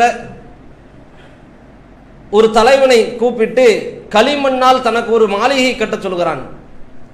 ஹாமானே, எனக்கு ஒரு களிமண்ணால் சுட்டு ஒரு மாளிகை நீ தயார் செய், அதில் ஏறி நான் மூசாவினுடைய இறைவனை பார்க்க போகிறேன், அவர் பொய்யராகத்தான் எனக்கு தெரிகிறார் என்று பேசினான். அதை சொல்லிவிட்டு அல்லாஹ் ரப்பல் ஆலமீன் சொல்கிறான், வஸ்தக்பர ஹுவ வ ஜுனூதுஹு ஃபில் அர்த் பிகைரில் ஹக், நியாயம் இல்லாமல் அநியாயமாக இந்த பூமியிலே ஃபிரௌனும் அவனுடைய கூட்டத்தார்களும் பெருமை கொண்டார்கள், அகம்பாவம் கொண்டார்கள், கர்வம் கொண்டார்கள். அதை சொல்லிவிட்டு அல்லாஹ் சொல்கிறான், வதன்னு அன்னஹும் இலைனா லா யுர்ஜஊன், தாங்கள் அல்லாஹ்விடத்திலே திருப்பி எழுப்பப்பட மாட்டோம் என்று அந்த கூட்டமும் அந்த ஃபிரௌனும் நினைத்து கொண்டார்கள் என்று அல்லாஹ் சொல்கிறான். அதை தொடர்ந்து பேசுகிறான், ஃபஅഖத்னாஹு வ ஜுனூதஹு, அவனையும் அவனுடைய கூட்டத்தார்களையும் நாம் பிடித்தோம். ஃபநபத்னாஹும் ஃபில் யம், அவர்களை நாம ஒரு கடலில் தூக்கி எரிந்து விட்டோம். ஃபந்துர் கைஃப கான ஆகிபத்துல் ஆலிமின், நபியே அந்த கூட்டத்தை பார்த்தீங்களா, குற்றம் புரியக்கூடிய கூட்டம் எப்படி அழிந்து போனார்கள் என்று நீங்கள் கவனித்தீர்களா என்று அல்லாஹ் பேசுகிறான். ஓ ஜஅல்நாஹும் அய்யிம்மத்தன் யதுஊன இலன் நார், அவர்களை நரகத்தை நோக்கி அழைக்கக்கூடிய தலைவர்களாக நாம் ஆக்கிவிட்டோம். ஓ யௌமல் கியாமா, மறுமை நாளிலே லா யன்சுருன், அவர்களுக்கு உதவி செய்வதற்கு யாரும் கிடையாது என்று அல்லாஹ் சொல்கிறான். அதற்கு பிறகுதான் சொல்கிறான், ஃபஅத்பஅனாஹும் ஃபீ ஹாதிஹி துன்யா லஅனா, இந்த உலகத்திலே அவர்களை சாபம் சூழ்ந்து கொண்டது, அவர்களுக்கு சாபத்தை நாம் ஏற்படுத்தி விட்டோம், அவர்கள் சாபம் அவர்களை பின்தொடர்ந்து சென்றது, விரட்டியது என்று அல்லாஹ் பேசுகிறான். ஓ யௌமல் கியாமா ஹும் மினல் மக்பூஹின், அவர்கள் மறுமை நாளிலே இழிந்தவர்களாக ஆகிவிடுவார்கள் என்று அல்லாஹ் சொல்கிறான். ஃபிரௌனும் அவனுடைய கூட்டத்தார்களும் உலகத்தில் தன்னை இறைவன் என்று அறிவித்தவன் ஃபிரௌன். சத்தியம் அவனிடத்தில் நேர்வழியாக சொல்லப்பட்டுச்சு. மூசா நபியை கொண்டு, ஹாரூன் நபியை கொண்டு அல்லாஹ் நேர்மறையை, இந்த அருள்மறையை, இந்த மார்க்கத்தினுடைய ஒளி சுடரை அல்லாஹ் ரப்பல் ஆலமீன் அவர்கள் மீது கக்குகிறான், சொல்லுகிறான். ஆனால் அந்த ஃபிரௌனும் அவனுடைய கூட்டத்தார்களும் ஏற்க மறுத்தார்கள், கர்வம் கொண்டார்கள். பெருமை கொண்டார்கள். மூசா நபியினுடைய சமுதாயத்திலே ஒன்றாக இருந்த அந்த ஃபிரௌனும் அவனுடைய கூட்டத்தார்களும் கடலில் மூழ்கடிக்கப்பட்டு சாகடிக்கப்பட்டதை அல்லாஹ் திருமறையிலே வரலாறாக நமக்கு சமர்ப்பித்து காட்டுகிறான். இது ஒரு வரலாறு. அதே மாதிரி அல்லாஹ் ரப்பல் ஆலமீன் இதே மூசா நபியினுடைய சமுதாயத்தை சார்ந்த காரூன் என்ற ஒரு மனிதனுடைய நிலையை பேசுகிறான். அவனுக்கு அல்லாஹ் ரப்பல் ஆலமீன் பேசுகிறான், வஆத்தைனாஹு மினல் குனூஸ், அவனுக்கு அதிகமான கருவூலங்களை நாம் வழங்கியிருந்தோம். எந்த அளவுக்குனா அவனுடைய கருவூலத்தினுடைய கதவினுடைய சாவியை சுமப்பதற்கு ஒரு பெரும் கூட்டம் தேவைப்பட்டுச்சு. அந்த கூட்டம் எப்படி இருந்துச்சுன்னா மிகப்பெரிய பாடி பில்டர்ஸ், அந்த படைபலம் பலம் வாய்ந்த கூட்டமாக, தன்னுடைய உடம்பெல்லாம் ஏறி போய் ஊறி போய் இருந்த வலிமை வாய்ந்த கூட்டமாக இருந்தார்கள். ஒரு வலிமை வாய்ந்த கூட்டத்தால தான் அந்த கதவினுடைய சாவியை சுமக்க முடியும். தூக்கிட்டு போய் கதவு அவ்வளவு பெருசா இருக்கும், சாவியே இவ்வளவு பெருசா இருக்குன்னா கதவு எவ்வளவு பெருசா இருக்கும், கதவினுடைய உள்ளே இருக்கக்கூடிய கருவூலங்கள் எவ்வளவு இருக்கும். அவ்வளவு கருவூலங்களை அல்லாஹ் அந்த காரூனுக்கு கொடுத்து சோதித்தான். அந்த சமுதாயத்திற்கு மத்தியிலே அவன் அலங்காரத்தோடு வருவான், அகங்காரம் பிடித்தவனாக வருவான், அகந்தை கொண்டவனாக வருவான். அந்த சமுதாயம் சொன்னது, லா தஃப்ரஹ், நீ கர்வம் கொள்ளாதே, நீ மமதை அடையாதே, இன்னல்லாஹ லா யுஹிப்புல் ஃபரிஹீன், அல்லாஹ் மமதை கொள்கிற யாரையும் விரும்ப மாட்டான் என்று அந்த சமுதாயம் சொன்னது. அவன் ஏற்க மறுத்தான். அல்லாஹ் ரப்பல் ஆலமீன் சொல்கிறான், அந்த சமுதாயம் இன்னும் பேசியது, வபதகி ஃபீமா ஆதாக்கல்லாஹு தாருல் ஆகிரா, மறுமை வாழ்க்கைக்காக அல்லாஹ் உனக்கு இந்த உலகத்தில் தந்த செல்வத்தை வைத்து மறுமை வாழ்க்கையை நீ தேடிக்கொள். வலா தன்ஸ நஸீபக மினத் துன்யா, இந்த உலகத்திலே நீ செய்ய வேண்டிய கடமையை மறந்து விடாதே. வஹசின் கமா அஹ்ஸனல்லாஹு இலைக்க, அல்லாஹ் உனக்கு உபகாரம் செய்ததை போன்று உதவி புரிந்ததை போன்று நீயும் மக்களுக்கு உதவி செய்யக்கூடியவனாக இரு. வலா தப்கில் ஃபஸாத ஃபில் அர்த், உலகத்திலே நீ குழப்பத்தை விளைவிக்காதே என்று அல்லாஹ் சொல்லிவிட்டு சொல்கிறான். இன்னல்லாஹ் லா யுஹிப்புல் முஃப்ஸிதீன், அல்லாஹ் குழப்பம் செய்பவர்களை விரும்ப மாட்டான் என்றெல்லாம் அந்த சமுதாயம் அந்த காரூனுக்கு நினைவூட்டியது. ஆனால் அவன் சொன்னான், இன்னமா ஊதீதுஹு அலா இல்மின் இந்தி, என்கிட்ட இருக்கக்கூடிய அறிவினுடைய திறமையினுடைய கல்வியினுடைய வெளிப்பாடாகத்தான் எனக்கு இந்த செல்வங்கள் எல்லாம் கிடைத்தது என்று சொல்கிறான். அல்லாஹ் ரப்பல் ஆலமீன் அதை தொடர்ந்து கேட்கிறான், அவலம் யஅலமு அன்னல்லாஹ கது அஹ்லக மின் கப்லிஹி மினல் குரூன் மன் ஹுவ அஷத்து மின்ஹு குவ்வா, இவனை விட வலிமை வாய்ந்த வ அக்ஸர ஜம்ஆ, படைபலத்திலே சிறந்த, வலிமையாலும் படைபலத்தாலையும் சிறந்த இவனுக்கு முன்னாடி வாழ்ந்த எத்தனை தலைமுறைகள் அழிக்கப்பட்டிருக்கிறார்கள், இதை இவன் அறியவில்லையா, இவன் இதை பார்க்க வேண்டாமா என்று அல்லாஹ் ரப்பல் ஆலமீன் கேட்டு அந்த காரூனை அழித்த வரலாற்றை திருமறையிலே பேசுகிறான். இந்த காரூனையும் அவனுடைய செல்வத்தையும் அவனுடைய வீட்டோடு சேர்த்து பூமியிலே புதை செய்து விட்டோம் என்று அல்லாஹ் ரப்பல் ஆலமீன் சொல்கிறான். இந்த இடத்துல நாம பார்க்க வேண்டிய விஷயம், ஃபிரௌனுடைய வரலாறும் ஹாமானுடைய வரலாறும் காரூனுடைய வரலாறும் அகந்தை கொண்டதால், பெருமை அடைந்ததால், கர்வம் கொண்டதால், இருமாப்பு கொண்டதால் அல்லாஹ் அழித்த வரலாற்றை நமக்கு சொல்லித் தருகிறான். இதை அல்லாஹ் நமக்கு ஏன் சொல்லுகிறான், அதை யோசிக்கணும், சிந்திச்சு பார்க்கணும். நபிகள் பெருமானார் இருந்தார்கள், ஆதரவற்று ஆறுதல் சொல்வதற்கு ஆட்கள் இல்லாத தருணத்திலேயும் ரசூலுல்லாஹி ஸல்லல்லாஹு அலைஹி வஸல்லம் அவர்கள் இருந்தார்கள். அதே நேரத்திலே அரியணையிலேயும் ஆட்சி கட்டிலேயும் அமர்ந்த காலத்திலேயும் ரசூலுல்லாஹி ஸல்லல்லாஹு அலைஹி வஸல்லம் அவர்கள் இருந்தார்கள். எந்த தருணத்திலேயும் அல்லாஹ்வுடைய தூதரிடத்துல அந்த கர்வம் மேலோங்கல, பெருமை மேலோங்கல, இருமாப்பு கொள்ளல. ஆனால் நம்ம சமுதாயத்தை இன்றைக்கு அப்படியே ஒப்பிட்டு பாருங்கள். ஒரு செல்வம் இல்லாதவன், ஏழையாக இருந்தவன், வறுமையிலே வாட்டி வதைக்கப்பட்டவன், ஒரு கட்டத்திலே அவனுக்கு செல்வம் வழங்கப்படும் பொழுது, பணக்காரனாக மாறும் பொழுது அவனுடைய குண நலன்கள் எல்லாம் மாறுகிறது. ஏனையவர்களை இலக்காரமாக பார்க்கிறான், தரக்குறைவாக பார்க்கிறான், இழிவாக பார்க்கிறான். பணக்காரனாக ஆகிவிட்ட பிறகு அவனுடைய பண்புகள், குணாதிசயங்கள், குணநலன்கள் எல்லாம் மாறி போகிறது. பணக்காரன் என்ற கெத்து அவனிடத்தில் உருவாக ஆரம்பிச்சிருச்சு. இது எப்பேற்பட்ட ஒரு காரியம், இதை அல்லாஹ் பேசுகிறான். இது அல்லாஹ்வினுடைய சாபத்தை பெற்ற காரியம், பெற்று தரக்கூடிய காரியம், அல்லாஹ்வினுடைய கோபத்தை பெற்று தரக்கூடிய காரியம். மனுஷனா இருக்கலாம், முஸ்லிமா இருக்கணும்ல. ஒரு முஸ்லிமிடத்தில் இப்படிப்பட்ட பெருமை, கர்வம், ஆணவம் வரலாமா? அல்லாஹ் தானே நமக்கு செல்வத்தை தரான், அல்லாஹ் தானே நமக்கு வறுமையை தரான். வறுமையிலிருந்து ஒரு நல்ல நிலைமைக்கு மாறும் பொழுது வறுமையில இருப்பவர்களை கவனிக்கணுமா, கவனிக்க வேண்டாமா? ஏழ்மையில இருப்பவர்களை பார்க்கணுமா, பார்க்க வேண்டாமா? அவர்களுக்கு உதவி செய்யணுமா, செய்ய வேண்டாமா? எப்படி காரூன் உலகத்துல அதிகமான கருவூலங்கள் வழங்கப்பட்டு பெருமை கொண்டானோ, என்னுடைய திறமையால் வந்துச்சு என்று பேசினானோ, அது மாதிரி இன்றைக்கு பேசக்கூடியவர்கள், நினைக்கக்கூடியவர்கள், உள்ளத்திலே ஓரமாக இது மாதிரி குணநலன்கள் ஒதுங்கி பதுங்கி இருக்கக்கூடியவர்கள் பல பேர் இருக்கிறாங்க. கஷ்டப்பட்டிருப்பாங்க, சரிதான், நான் இத்தனை வருஷம் போராடினேன், உழைச்சேன், தியாகம் செஞ்சேன், அதனால தான் இன்னைக்கு நல்ல நிலைமைக்கு வந்து இருக்கிறேன் என்று பேசுகிறோமே, அல்லாஹ்வை முன்னிறுத்துகிறோமா அல்லது கர்வம் கொள்கிறோமா? நான் இந்த அளவுக்கு நல்ல டாப் லெவல்ல வந்து உட்கார்வதற்கு காரணம் அல்லாஹ், இரண்டாவது தான் நான், என்னுடைய முயற்சி பிற்பாடுதான், முதலில் முற்பாடாக ஏற்பாடாக அல்லாஹ் செய்து வைத்த செட்டப் அதுதான். அல்லாஹ் விதியை அமைச்சிருக்கிறான். நான் கஷ்டப்பட்டேன், உழைச்சேன், தியாகம் செஞ்சேன், அதனுடைய வெளிப்பாடாக அல்லாஹ் எனக்கு இந்த செல்வத்தை தந்திருக்கிறான். இதனால் இதை வைத்து நான் எந்த காலத்திலையும் பெருமை கொள்ள மாட்டேன் என்ற நிலை நம்மிடத்தில் இருக்குதா? இன்றைக்கு பல பேரை பார்க்கிறோம், ஏராளமான பேரை பார்க்கிறோம், முஸ்லிம் சமுதாயத்திற்காக இருக்காங்க, இஸ்லாமியனாக இருக்கிறாங்க, ஆனால் பெருமை தலைக்கேறியதாக இருக்கிறது. சுன்ன ஜமாத்தில் பல பேரை பணத்திமிரு, பணக்கார புத்தி, பண கொழுப்பு பல பேரிடத்தில் வெளிப்படும். சத்தியத்தை, குரான் வசனத்தை, ஹதீஸ சொன்னாலும் நீ யார் எனக்கு சொல்றதுக்கு? நான் என்ன அவ்வளோ கேவலமா போயிட்டேனா, அவ்வளோ இலக்காரமா போயிட்டேனா, நீ சொல்லி நான் கேட்கணுமா என்கின்ற புத்தி, அந்த ஈகோ புத்தி பல பேரிடத்தில் இருக்கும். இதுல ஏகத்துவ சிந்தனையில உள்ள இருக்கக்கூடிய ஆட்களிடத்திலும் இது ஊடுருவி போகுது. இதுதான் பிரச்சனையே. மார்க்கம் ஒன்றை நமக்கு கட்டுப்பாடா போடுது. ஃபிரௌன் சபிக்கப்பட்டிருக்கிறான், ஹாமான் சபிக்கப்பட்டிருக்கிறான், காரூன் சபிக்கப்பட்டு அழிக்கப்பட்டு பூமியிலே புதைக்கப்பட்டிருக்கிறான்.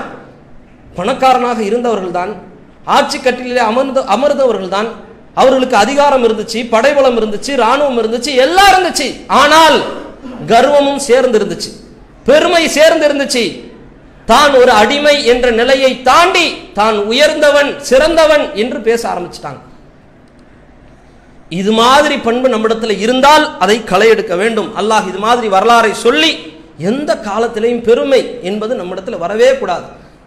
ரசூலுல்லாஹி ஸல்லல்லாஹு அலைஹி வஸல்லம் அவர்கள் சொன்னார்கள், அணு அளவு எவனுடைய உள்ளத்திலே பெருமை இருக்கிறதோ, அகந்தை இருக்கிறதோ, அகம்பாவம் இருக்கிறதோ, சுவனத்துக்கு போக மாட்டான், சொர்க்கத்துக்கு போக மாட்டடா என்று அல்லாஹ்வுடைய தூதர் நமக்கு எச்சரிக்கிறாங்கன்னா, இந்த பெருமை என்பது எப்பேற்பட்ட காரியம் என்பதை யோசியுங்கள். அல்லாஹ் ரப்பல் ஆலமீன் தன்னுடைய திருமறையிலே சொல்கிறான், வலில்லாஹில் ஐஸா, இந்த பெருமை கண்ணியம் என்பது அல்லாஹ்விற்கு தான் சொந்தம். நம்ம பெருமை பெறதுக்கு என்னங்க இருக்கிறது? மலத்தையும் ஜலத்தையும் சுமந்து கொண்டு பலவிதமான பலவீனத்தை உடலிலே சுமந்து கொண்டு தான் உலகத்தில் வாழ்றோம். எல்லா விஷயத்திலையும் டாப்பா இருக்கிறோமா? நம்ம இடத்துல நாற்றம் இல்லாமல் இருக்குமா? வியர்வை இல்லாமல் இருக்குமா? மலஜலம் இல்லாமல் ஒரு மனுஷனை காட்ட முடியுமா? எந்த விதத்திலையும் நாம் உயர்ந்தவர்கள் கிடையாது. அந்த சிந்தனையை ஆழமாக இந்த மார்க்கம் தான் விதைக்கிறது. இந்த குர்ஆனுடைய சிந்தனை தான் நமக்கு விதைக்கிறது. அழகான முறையிலே நமக்கு விலாவிச்சு விவரிச்சு காட்டுகிறது. அந்த பெருமைக்கு சொந்தக்காரன் அல்லாஹ் மட்டும்தான். எந்த ரூபத்திலேயும் பெருமை என்பது நம்ம இடத்துல வரக்கூடாது. பெருமை இருந்தால் சுவனம் கிடையாது. பெருமை இருந்தால் என்னுடைய கோபத்திற்கும் சாபத்திற்கும் உள்ளாகி விடுவோம் என்பதை உள்ளத்தில் ஏந்தி செயல்பட வேண்டும். இது ஒன்று. அல்லாஹ்வுடைய வசனம் அடுத்ததாக சொல்லுகிறது, உமை யக்துல்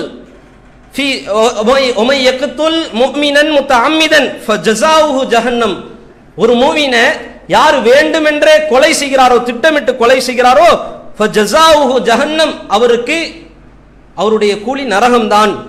காலிதன் ஃபியா, அவர் அந்த நரகத்திலே நிரந்தரமாக இருப்பார். ஓ கலிபல்லாஹு அலைஹி, அவர் மீது அல்லாஹ் கோபப்படுகிறான். ஓ லானஹு, அவர் மீது அல்லாஹ் சாபத்தை பொழிகிறான். வ அத்தலஹு அதாபன் அலீமா, அவருக்கு துன்புறுத்தக்கூடிய கடுமையான வேதனையும் அல்லாஹ் தயாரித்து வைத்திருக்கிறான் என்று அல்லாஹ் பேசுகிறான். கொலை செய்யக்கூடிய எண்ணம் பல பேருக்கு ஏற்படுது, பல பேருக்கு ஏற்படுது. இதெல்லாம் இல்லைன்னு சொல்ல முடியாது. பல பேருடைய உள்ளத்தில் பல சண்டைகள் சச்சரவுகள்லாம் வரும் பொழுது, குடும்ப தகராறுகள் பிரச்சனைகள்லாம் வரும் பொழுது, கையில் அருவாள் கிடைச்சா இவனை வெட்டி சாச்சிருவேன் என்று ஏற்படுறாங்க. போய் ஒரு சொத்துக்கு, சுகத்துக்கு, பாக பிரிவினைக்கு, சண்டை சச்சரவுகளுக்கு, பிரச்சனைகளுக்கு முஸ்லிம் சமுதாயத்தில் மூமீனாக இருந்து கொண்டு இன்னொருவரை கொலை செய்வதற்கு நாடுகிறோம். தஞ்சாவூர்ல ஒரு செயல் நடந்துச்சு. ஒரு 5 நபர்கள், இளைஞர்கள், இந்த 5 இளைஞர்களும் என்ன செய்யறாங்கன்னா, ஒரு பெண்ணை காதலிக்கிறாங்க. அந்த பெண் என்ன செய்யறா, 4 பேரை விட்டுட்டு ஒரே ஒருத்தனை காதலிக்கிறான். இதனால இந்த 4 பேரும் சேர்ந்து அந்த ஒருத்தனை கொன்னுட்டாங்க. இது யாரிடத்துல நடந்துச்சு தெரியுமா? முஸ்லீம் சமுதாயத்தில் நடந்துச்சு. அந்த 6 பேருமே முஸ்லீம். அந்த பெண்மணி முஸ்லீம், இந்த 5 முஸ்லீம் இளைஞர்கள், இதில் 4 பேர் 4 முஸ்லீம்களும் சேர்ந்து ஒரு முஸ்லீமை கொலை செஞ்சாங்க. எப்பேற்பட்ட கேடுகட்ட கீழ்த்தரமான காரியம் என்று யோசிப்பாங்க. ஒரு பெண்ணுக்காக ஒரு கொலை செய்வதற்கு கூட நான் முனைவேன் என்று மாற்று மதத்தவன் சொல்லலாம், முஸ்லீம் சொல்லலாமா? அவனுக்கு மார்க்கம்னா என்ன தெரியாது, மாற்று மதத்தவனுக்கு குர்ஆன்னா என்ன தெரியாது, ஹதீஸ்னா என்ன தெரியாது. சஹாபத்திற்குண்டான செயலை இன்றைக்கு சமுதாயம் செய்து கொண்டிருக்கிறது என்றால் இது எவ்வளவு பெரிய கேடுகட்ட காரியம். இன்றைக்கு சமுதாயம் எந்த அளவுக்கு சென்று கொண்டிருக்கிறது என்று யோசிங்க. நம்மிடத்திலையும் பல நேரத்தில் கோபம் வருகிறது, ஆத்திரம் வருகிறது. அந்த நேரத்தில் அவனை வெட்டி வீசிடலாமா என்று கோபப்படுகிறோம், ஆத்திரப்படுகிறோம். கையில மட்டும் அருவாள் இருந்துச்சுன்னா வெட்டியிருப்போம். அந்த அளவுக்கு நம்முடைய சிந்தனை போகிறது. அந்த அளவுக்கு கோபம் தேவையா? உலகத்துல வாழ்ற வாழ்க்கை அற்ப வாழ்க்கை, சொற்ப வாழ்க்கை, செத்து போகிற வாழ்க்கை. எந்த தருணத்திலையும் மண்ணுக்குள்ளத்தான் போய் அடக்கப்பட போகிறோம். இந்த நேரத்துல இதையெல்லாம் யோசிச்சு பார்த்தா கோபம் வருமா, ஆத்திரம் வருமா, அடுத்தவனை கொலை செய்யணும் அந்த எண்ணம் வருமா, அந்த எண்ணம் தோன்றுமா? தமிழகத்துல தஞ்சாவூர்ல இப்பேற்பட்ட காரியம் நடந்திருக்கிறது என்றால் நாம எல்லாம் ஏமாத்திரம். யோசிச்சு பாருங்க, பல பேருடைய உள்ளத்துல இது மாதிரி குரோதங்கள், வெறுப்பு அது அப்படியே அதிகரிக்கிறது. அதனுடைய விளைவாக இந்த அளவிற்கு செல்கிறார்கள். இதை ரசூலுல்லாஹி ஸல்லல்லாஹு அலைஹி வஸல்லம் அவர்கள் தன்னுடைய சமுதாயத்திற்கு சொன்னார்கள். ஹஜ்ஜத்துல் விதாவிலே பேசினார்கள். உங்களுடைய உயிர், உங்களுடைய மானம், உங்களுடைய உடைமை, இந்த மூன்றும் ஹராமும் பைனக்கும், உங்களுக்கு மத்தியிலே புனிதமாக்கப்பட்டிருக்கிறது என்றார்கள். ஃபீ யௌமிக்கும் ஹாதா வ ஷஹரிக்கும் ஹாதா வ பலதிக்கும் ஹாதா, இந்த நாள் உங்களுக்கு எப்படி புனிதமானதோ, இந்த மாதம் உங்களுக்கு எப்படி புனிதமானதோ, இந்த நகரம் உங்களுக்கு எப்படி புனிதமானதோ, அது மாதிரி உங்களுடைய உயிரும் உங்களுடைய உடைமையும் உங்களுடைய மானமும் உங்களுக்கு மத்தியிலே புனிதமாக்கப்பட்டது என்றார்களே. உயிரை புனிதம் என்று அறிவித்த ஒரே மார்க்கம் இஸ்லாம் மட்டும்தான். அவர்கள் இருந்த நாள் ஹஜ்ஜினுடைய நாள், அவர்கள் இருந்த மாதம் துல்ஹஜ் மாதம், அவர்கள் இருந்த நகரம் மக்கமா நகரம். அந்த நாளை போன்று, அந்த மாதத்தை போன்று, அந்த நகரத்தை போன்று புனிதம் என்று ஒவ்வொரு மனுஷனுடைய உயிரையும் அல்லாஹ்வுடைய தூதர் சொல்றாங்கன்னா இது எவ்வளவு பெரிய முக்கியத்துவம் வாய்ந்த ஒரு விஷயமாக இருக்கும். இப்பேற்பட்ட எண்ணம் நம்மிடத்தில் தோன்றலாமா? சமுதாயத்தில் பல பேரிடத்தில் இது இருக்கிறது.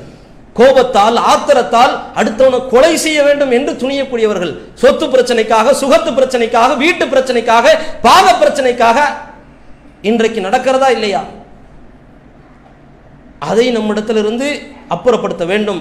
இல்லை என்றால் இறைவனுடைய சாபம், இறைவனுடைய கோபம் சாகிற வரைக்கும் நமக்கு தொடரும் என்பதை ஃபிரௌனுடைய வரலாறை கொண்டும், ஹாமானுடைய வரலாறை கொண்டும், காரூனுடைய வரலாறை கொண்டும் அல்லாஹ் நமக்கு அறிவித்து சொல்கிறான்.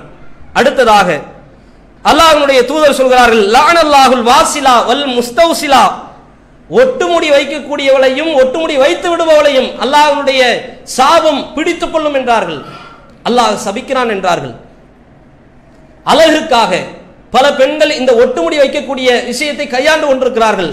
அழகு அழிஞ்சு நாசமா போகட்டும், அதற்கென்று இறைவனுடைய சாபத்தை பெற்றுக்கொண்டு தலையில ஒட்டுமுடி வைக்கணுமா என்று யோசிச்சு பார்க்கணும். தமிழகத்துல இன்றைக்கு பல பேர் விதிவிலக்கா இருக்கலாம், ஆனால் சில பேர் இந்த விஷயத்தையும் கையாண்டு கொண்டிருக்கிறார்கள். இதை அல்லாஹ்வுடைய தூதர் சாபத்திற்குரிய பட்டியலிலே சேர்க்கிறார்கள்.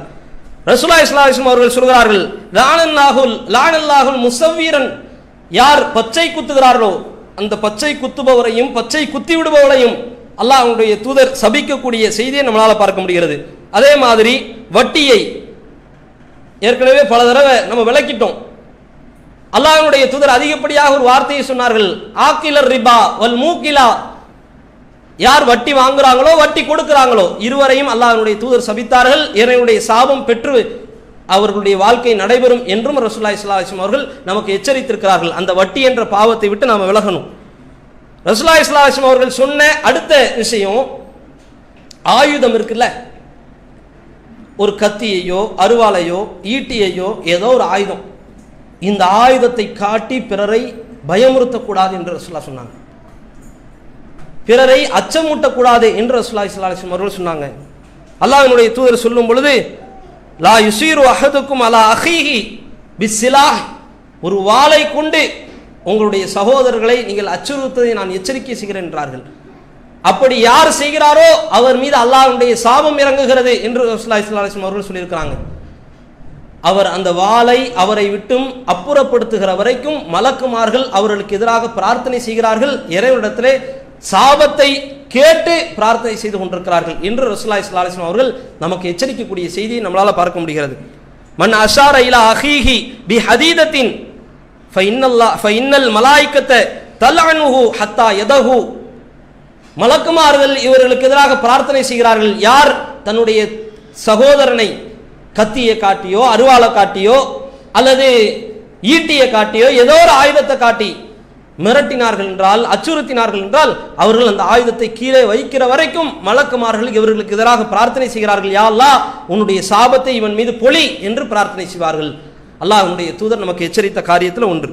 அதே மாதிரி அல்லாஹ்வுடைய தூதர் சொல்லுகிறார்கள், லானல்லாஹுல் சாரிக், யார் திருடுகிறாரோ அந்த திருடக்கூடிய அந்த குற்றம் செய்யக்கூடிய பாவிகளை அல்லாஹ் ரப்பல் ஆலமீன் சபிப்பானாக என்று ரசூலுல்லாஹி ஸல்லல்லாஹு அலைஹி வஸல்லம் அவர்கள் சொல்லக்கூடிய காட்சியை நம்மளால் பார்க்க முடிகிறது.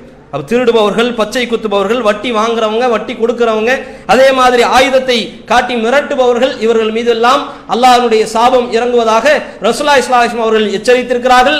அந்த பண்பையும் நாம புரிந்து கொண்டு செயல்பட வேண்டும்.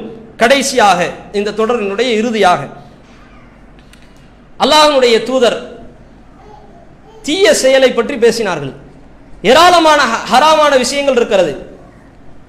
அந்த ஹராமான விஷயங்களை எல்லாம் விட்டு விலகணும். சரியா?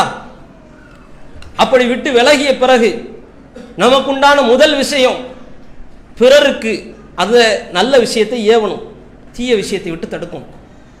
இப்படி தீமையை விட்டு யார் தடுக்கவில்லையோ லானத்துல்லாஹ், அவர் மீது அல்லாஹ்வுடைய சாபம் இறங்கும். குர்ஆன் சொல்லுகிற வரலாற்றிலே மிக முக்கியத்துவம் வாய்ந்த வரலாறு என்ன தெரியுமா? சனிக்கிழமை மீன்பிடிச்ச சமுதாயத்தினுடைய வரலாறு. அந்த சமுதாயம் 3 பிரிவாக பிரிகிறது. ஒரு கூட்டம் மீனை வரம்பு மீறி போய் பிடிக்க போகிறார்கள். இன்னொரு கூட்டம் நாங்கள் பிடிக்க மாட்டோம், நீங்களும் பிடிக்க போகக்கூடாது என்று தடுக்கிறார்கள். இன்னொரு கூட்டம் இருந்தார்கள், நாங்க மட்டும் பிடிக்காம இருந்துக்கிடுவோம், நீங்க போனா போங்க போகாட்டா போங்க என்று அவர்கள் தவிர்த்துட்டார்கள். அல்லாஹ் ரப்பல் ஆலமீன் பார்க்கிறான், அந்த பாவத்தை வரம்பு மீறி மீன்பிடிக்க போனவர்களையும் அல்லாஹ் தண்டிக்கிறான். தான் மட்டும் மீன்பிடிக்க போகாமல் பிறரை தடுக்காமல் இருந்தார்கள் தெரியுமா, இவரையும் அல்லாஹ் தண்டிக்கிறான். இழிவுபடுத்தப்பட்ட குரங்குகளாக, பன்றிகளாக மாற்றியதாக குர்ஆன் நமக்கு எச்சரிக்கிறது. இந்த தீய செயலை தடுக்காவிட்டால் ஒவ்வொருவரின் மீதும் ஒவ்வொரு நாளும், ஒவ்வொரு நேரமும், ஒவ்வொரு நிமிடமும், ஒவ்வொரு நொடி பொழுதும் இறைவனுடைய சாபம் இருந்து கொண்டே இருக்கும். இன்னைக்கு சமுதாயத்தை அப்படியே ஒப்பிட்டு பாருங்க. நன்மையை ஏவது ஈஸி, தீமையை தடுப்பது கஷ்டம். இந்த தீமையை தடுத்தால் உலகம் நம்மை உமிழத்தான் செய்யும், காரி துப்பத்தான் செய்யும், திட்டத்தான் செய்யும், அடக்குமுறை செய்யத்தான் செய்யும், நம்மளை சோதிக்கத்தான் செய்யும், அடிக்கத்தான் செய்யும். தீமையை தடுத்தால் ரசூலுல்லாஹ் சந்திக்கலையா? சஹாபாக்கள் சந்திக்கலையா? தீமைக்கு எதிராக போர் முழக்கத்தை செய்யும் பொழுது ஏராளமான எதிர்ப்புகளை உடலில் சுமந்து கொண்டு தான் அவர்கள் இந்த பிரச்சாரத்தை கையாண்டார்கள். நன்மை ஏவது ஈஸி, தீமையை தடுப்பது கஷ்டம். இந்த தீமையை தடுக்காமல் இருந்த காரணத்தினால்தான் தாவூத் அலைஹிஸ்ஸலாம் அவர்களும் ஈசா அலைஹிஸ்ஸலாம் அவர்களும் அவருடைய சமுதாயத்திற்கு எதிராக சாபத்தை வேண்டினார்கள். அல்லாஹ் ரப்பல் ஆலமீன் சொல்கிறான், லா யத்னாஹுன முன்கரா, அவர்கள் அந்த சமுதாயத்தவர்கள் ஒருவருக்கொருவர் செய்த பாவத்தை, தீமையை தடுக்காமல் இருந்தார்கள். இதன் காரணத்தால் தாவூத் அவர்களும் ஈசா நபி அவர்களும் அந்த சமுதாயத்திற்கு எதிராக பிரார்த்தனை செய்தார்கள் என்று அல்லாஹ் சொல்கிறானே. அந்த சமுதாயத்திற்கு சாபம் பிடித்துக் கொண்டது என்று அல்லாஹ் பேசுகிறானே. இந்த சமுதாயத்தினுடைய நிலை என்ன, நிலைமை என்ன? இன்றைக்கு சமுதாயத்தில் எவ்வளவு அட்டூழியங்கள், அனாச்சாரங்கள், அக்கிரமமான காரியங்கள், பாவங்களினுடைய பீடகங்கள் இன்றைக்கு சமுதாயத்தில் வெளிப்பட்டுக் கொண்டிருக்கிறது. தடுக்கிறோமா? பேசுகிறோமா? நம்முடைய எதிர்ப்பு என்ன? நம்முடைய நிலைப்பாடு என்ன? யோசிச்சு பாருங்க. பல பேருடைய வாழ்க்கை இன்றைக்கும் தீமைக்கு எதிராக வாயை மூடிக்கொண்டு மௌன மகுடிகளாகத்தான் வாழ்ந்து கொண்டிருக்கிறார்கள். நடமாடும் பிணங்களாகத்தான், கண்ணிருந்தும் பார்க்காதவர்களாக, காதிருந்தும் கேட்காதவர்களாக, பார்த்து விட்டு புறக்கணித்து விட்டு அவர்கள் செஞ்சா என்ன, செய்யாட்ட என்ன என்று நாமே ஒதுங்கி விட்டு போகிறோமே. இது யாருடைய செயல்? இது இறைவனுடைய சாபத்திற்குரிய செயல் கிடையாதா? இவ்வளவு பாவத்தை நம்ம செஞ்சுட்டு நம்ம அல்லாஹ்வுடைய அருளை கேட்டா கிடைக்குமா? பரக்கத்தை கேட்டா கிடைக்குமா? இறைவனுடைய உதவியை கேட்டா கிடைக்குமா? யோசிச்சு பாருங்க. இந்த பாவத்தை இன்றைக்கு பல பேர் செய்து கொண்டிருக்கிறோம். ஏன் 90% பேர் இந்த பாவத்தை செஞ்சுக்கிட்டு இருக்கோம். வெறும் 10% பேர் தான் நன்மை ஏவி தீமை தடுக்கக்கூடிய கூட்டமாக இருக்கிறாங்க. ஆனால் அல்லாஹ்வுடைய தூதர் ஒவ்வொரு முஸ்லிமையும் பார்த்துத்தான் சொன்னார்கள், பல்லிகு அன்னி வலவ் ஆயா, எங்கிட்ட இருந்து ஒரு செய்தி கிடைச்சாலும் பிற மக்களுக்கு ஏவுங்கள் என்றார்கள். ஏவிட்டோமா? எவ்வளவு ஹதீஸ் தெரிகிறது, எவ்வளவு வசனம் பேசுகிறோம், எவ்வளவு பயான்களை கேட்கிறோம், எத்தனை பேருக்கு போய் சொன்னோம், எத்தனை பாவத்தை தடுத்திருக்கிறோம். என்னால இவ்வளவு பேர் பாவத்தை விட்டு மீண்டு வந்தார்கள் என்று நம்மளால சொல்ல முடியுமா, பேச முடியுமா? கண்ணுக்கு முன்னாடி பீடி அடிக்கக்கூடியவர்கள், சிகரெட் அடிக்கக்கூடியவர்கள், தண்ணி அடிக்கக்கூடியவர்கள் நம்ம சமுதாயத்தில் இருந்தாலும் பார்த்தும் பார்க்காமல் போகிறோமே. எங்கே போகிறோம்? இந்த கடமையை உணராதவர்களாக, இந்த பாவத்தை கண்டும் பார்க்காதவர்களாக இருக்கிறோமே. இது எவ்வளவு பெரிய மோசமான செயல். இதுதான் சாபத்திற்குரிய செயல். இதனால் சாபம் பிடித்துக் கொள்ளும். சனிக்கிழமை மீன் பிடிச்ச சமுதாயம் அழிந்து நாசமாய் போனார்கள். அல்லாஹ் பாடம் நடத்தலையா? இன்றைக்கு சினிமா மோகம் சமுதாயத்தை ஊடுருவி துளைத்துக் கொண்டிருக்கிறது. ஈமானை அறுத்து வெளியே வீசி கொண்டிருக்கிறது. 2012 துப்பாக்கி என்ற ஒரு படம் வந்துச்சு. இஸ்லாமியர்களை தீவிரவாதியாக சித்தரித்து படம் காட்டி பணம் சம்பாதிக்கக்கூடிய தளம் அந்த தளத்திலே வெளியிடப்பட்டது. கடுமையான எதிர்ப்புகள் வந்துச்சு. இன்றைக்கு 2022 பீஸ்ட்னு சொல்லிட்டு ஒரு படத்தை வெளியிடலாம். இஸ்லாமியர்களை தீவிரவாதிகளாக சித்தரித்து காட்சி எடுத்து காசாக்கக்கூடிய ஒரு புத்தி இன்றைக்கும் அவனிடத்தில் ஓயல. ஆனால் இந்த அயோக்கியர்களுக்கு, இந்த கூத்தாடிகளுக்கு, குத்தாட்டம் போடுபவர்களுக்கு, உடலை வியாபாரம் செய்யக்கூடிய விபச்சாரிகளுக்கு இன்றைக்கு அடிமைகளாக முஸ்லிம் சமுதாயத்தில் பல பேர் இருக்கக்கூடியதுதான் அயோக்கியத்தனம். காம பேச்சுக்கும், கள்ள சிரிப்பிற்கும், கபட நாடகத்திற்கும், கலாவ காதலுக்கும் வித்திட்டு விதையிட்டு அடித்தளமிட்டு அஸ்திவாரம் போடுபவர்கள் இந்த சினிமா கூத்தாடிகள், இந்த விபச்சாரிகள். இவர்களுக்கு அடிமைகளாக, நடிகர்களுக்கு ரசிகர்களாக இருப்பது எவ்வளவு பெரிய வேதனைத்தனம். இதற்கு எதிராக பேசியிருக்கிறோமா? தியேட்டர்ல போய் படம் பார்க்கிறது, அவர்களுக்கு ரசிகர்களாக இருப்பது, அவர்களுக்கு விசில் அடிப்பது எவ்வளவு பெரிய அயோக்கியத்தனம், அக்கிரம காரியம். வெக்கம், மான, சூடு, சொரணை இல்லாமல் இன்றைக்கு பல இளைஞர்கள் இருக்கிறார்களே, இது எவ்வளவு பெரிய சாபத்தை பெற்று தரக்கூடிய காரியம். இந்த ரமலான்ல பல பேர் இந்த படத்தை பார்த்து வந்துட்டு இருக்கிறாங்க. அரபி குத்துன்னு சொல்லி ஒரு பாட்டை வெளியிட்டாங்க. ஒரு நாளைக்கு 1 கோடி பேர் அந்த பாட்டை பார்த்து ரசிச்சிருக்காங்க. ஆட்டத்தை, கூத்தை, கும்மாளத்தை பார்த்து ரசிச்சிருக்காங்க. இதுல முஸ்லிம்கள் இல்லைன்னு சொல்றீங்களா? இல்லைன்னு சொல்ல முடியுமா? முஸ்லிம் இளைஞர்கள் இல்லைன்னு பேச முடியுமா? மார்க்கம் இதையெல்லாம் பார்க்கிறது. உன் வாழ்க்கையில ஒழுக்கங்கட்ட காரியத்திற்கு துணை போகக்கூடிய எந்த சூழ்நிலைக்கும் நீ இடமளிக்க கூடாது. ஆனால் இவர்கள் யார்? அல்லாஹ்வுடைய தூதரை வைக்க வேண்டிய இடத்தை தாண்டி இவர்களை வைத்து இன்றைக்கு மதிக்கிறோமே, ரசிக்கிறார்களே, எவ்வளவு பெரிய அயோக்கியத்தனம். இதை மார்க்கம் நமக்கு தடுக்கலையா, தடை செய்யலையா, ஹராம் என்று அறிவிக்கலையா? அந்நபியு அவுலா பில் முஃமினீன மின் அன்ஃபுஸிஹிம், மூமின்களுடைய உயிரை விட இந்த தூதர் தான் உங்களுக்கு உயிரை விட மேலானவர் என்று மார்க்கம் சொல்லலையா? இந்த தூதரை விட அதிகமாக நேசிக்கிறோம் இந்த கூத்தாடிகளை, இந்த தூதரை விட அதிகமாக நேசிக்கிறோம் இந்த விபச்சாரிகளை, இந்த வேசிகளை, அயோக்கியர்களை. இன்றைக்கு சமுதாயத்தை இன்றைக்கு அடமானம் வைத்து நம்ம சமுதாயத்தையே மீண்டும் மீண்டும் குத்தி குத்தி சீண்டுகிறார்கள். முஸ்லிம்கள் என்றாலே, இஸ்லாமியர்கள் என்றாலே தீவிரவாதிகள், பயங்கரவாதிகள் என்று படம் எடுக்கக்கூடிய அளவிற்கு நமக்கு எதிராக படை திரட்டி கொண்டிருக்கிறார்கள். நம்மை வைத்து பணம் சம்பாதித்துக் கொண்டிருக்கிறார்கள். இதற்கு எதிராக வாயை திறக்காத மௌன மகிழ்ச்சிகளாக இருக்கிறோமே, இது எங்க போய் முடிய போகிறது? இன்றைக்கு ஒற்றுமையை பேசக்கூடியவர்கள், ஒற்றுமைக்காக பாடுபடுகிறோம் என்று உலகத்திலே நடிக்கக்கூடிய நடிகர்கள், இவர்கள் யோசிக்கணும். அல்லாஹ் ஒற்றுமைக்கு உண்டான பாதையை எப்படி சொன்னான்? நீங்க சொல்ற மாதிரியா? எல்லாரும் ஒன்னா சேருங்க, எவன் என்ன பாவம் செஞ்சாலும் பரவாயில்லை, நாங்க பார்க்க மாட்டோம், தடுக்க மாட்டோம், கேட்க மாட்டோம், எந்த விதிமுறையும் கிடையாது, எல்லாரும் ஒன்றாக போய்விடுவோம் என்று பேசுகிறீர்களே. அல்லாஹ் ஒற்றுமைக்குண்டான வழியாக இதைத்தான் சொன்னானா? அல்லாஹ் ஒரே ஒரு வசனத்திலே உச்சந்தலையிலே ஓங்கி அடிக்கும் விதமாக அல்லாஹ் பேசுகிறான். இன்னல்லாஹ லா யுகையிரு மா பிக்கும் ஹத்தா யுகையிரு மா பி அன்ஃபுஸிஹிம். ஒரு சமுதாயம் தன்னிடத்தில் இருக்கக்கூடிய பாவத்தை, தன்னிடத்தில் இருக்கக்கூடிய அசிங்கத்தை, அனாச்சாரத்தை சீர்படுத்தாத வரைக்கும், நேர்படுத்தாத வரைக்கும் அல்லாஹ் அந்த சமுதாயத்தை மாற்ற மாட்டான். அல்லாஹ் அந்த சமுதாயத்திற்கு உதவி புரிய மாட்டான். வைதா அராதல்லாஹு பிகௌமின் சூஅன் ஃபலா மரத்த லஹு. ஒரு சமுதாயத்திற்கு அல்லாஹ் துன்பத்தை நாடிவிட்டான் என்றால் தடுக்கக்கூடியவன் எவனும் கிடையாது என்று அல்லாஹ் பேசுகிறானே. இதுதான் ஒற்றுமைக்குண்டான வழி. நமக்குண்டான சட்டத்தை, நம்மிடத்தில் இருக்கக்கூடிய பாவத்தை தடுத்து நிறுத்தக்கூடிய சட்டமாக மாற்ற வேண்டும். நம்மிடத்தில் இருக்கக்கூடிய அனாச்சாரங்களை, தீமைகளை, ஹராமான காரியங்களை தடுத்து நிறுத்தி சமுதாயத்திற்கு போதிக்காத வரைக்கும் சமுதாயம் ஒன்றுபடாது, ஒற்றுமைப்படாது. சமுதாயத்திற்கு என்னுடைய சாபம் தான் கிடைக்கும். இன்றைக்கு 72 கூட்டம் அல்ல 73 கூட்டமாக பிரிந்தாலும் சரிதான். ரசூலுல்லாஹி ஸல்லல்லாஹு அலைஹி வஸல்லம் அவர்கள் சொன்ன வாக்குறுதி தான், நீங்க என்னத்தான் ஒற்றுமைக்காக போராடினது சரிதான், கியாமத் நாள் வர்றதுக்கு முன்னால் இந்த 73 கூட்டம் பிரியத்தான் செய்யும். எப்படி சேரும்? சேராது. மார்க்கத்தை சொல்லி மக்களை வென்றெடுப்பதை தாண்டி கூட்டத்தை எல்லாம் ஒன்று சேர்க்க முடியாது. அது கஷ்டம், அது முடியாத காரியம். ரசூலுல்லாஹி ஸல்லல்லாஹு அலைஹி வஸல்லம் அவர்களுடைய வாக்குறுதிக்கு எதிரான விஷயம். மக்களை சீர்படுத்தணும், நேர்படுத்தணும், மார்க் அடிப்படையில் மக்களை வார்த்தெடுக்கணும். இந்த சாபத்துக்கு உண்டான செயலை எல்லாம் மக்களை விட்டு தடுக்கணும். இது நம்மிடத்தில் இருக்கிற வரைக்கும் இந்த புற்றுநோய் அரித்து கொண்டு இந்த சமுதாயத்தினுடைய ஈமானை சுரண்டி கொண்டு இஸ்லாமியர்களை படுகொலிலே தள்ளுவதற்கு தான் காத்து கொண்டிருக்கிறது இந்த சாபத்திற்கு உண்டான செயல். இவ்வளவு காரியத்தையும் நம்ம செய்கிற வரைக்கும் ஒரு காலத்திலையும் என்னுடைய உதவி வராது. நீங்க என்னத்தான் கண்ணீர் சிந்தி அழுதாலும் சரிதான், ஒற்றுமைக்கு உண்டான போலி வேஷம் போட்டாலும் சரிதான், ஒரு காலத்திலையும் இந்த சமுதாயம் ஒன்றுபடாது.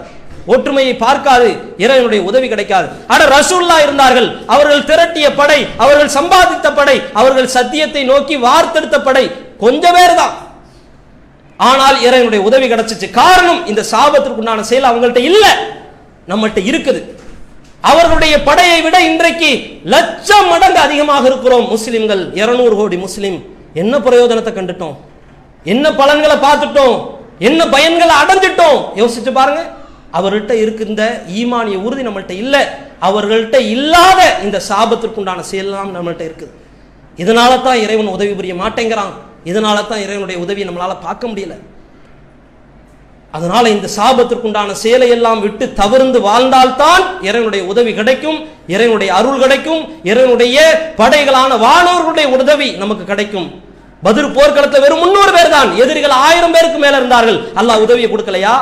எண்ணிக்கை முக்கியம் கிடையாது, அல்லாஹ் உதவியை கொடுப்பான். ஈமானிய வலுவும் சாபத்திற்குண்டான செயல் இல்லாமல் இருந்தாலும் மட்டும்தான் இறைவனுடைய உதவி கிடைக்கும்.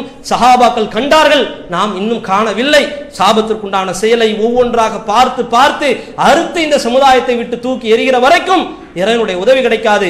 அப்பேற்பட்ட இந்த காரியத்தை விட்டு சமுதாயத்தை மீட்டெடுக்கக்கூடிய மீட்சியாளர்களாக அல்லாஹ் நம் அனைவர்களையும் ஆக்கி அருள் புரிவானாக. வாஹிர் தாவானா அல்ஹம்துலில்லாஹி ரப்பில் ஆலமீன். வஸ்ஸலாமு அலைக்கும் வரஹ்மத்துல்லாஹி வபரகாத்துஹு.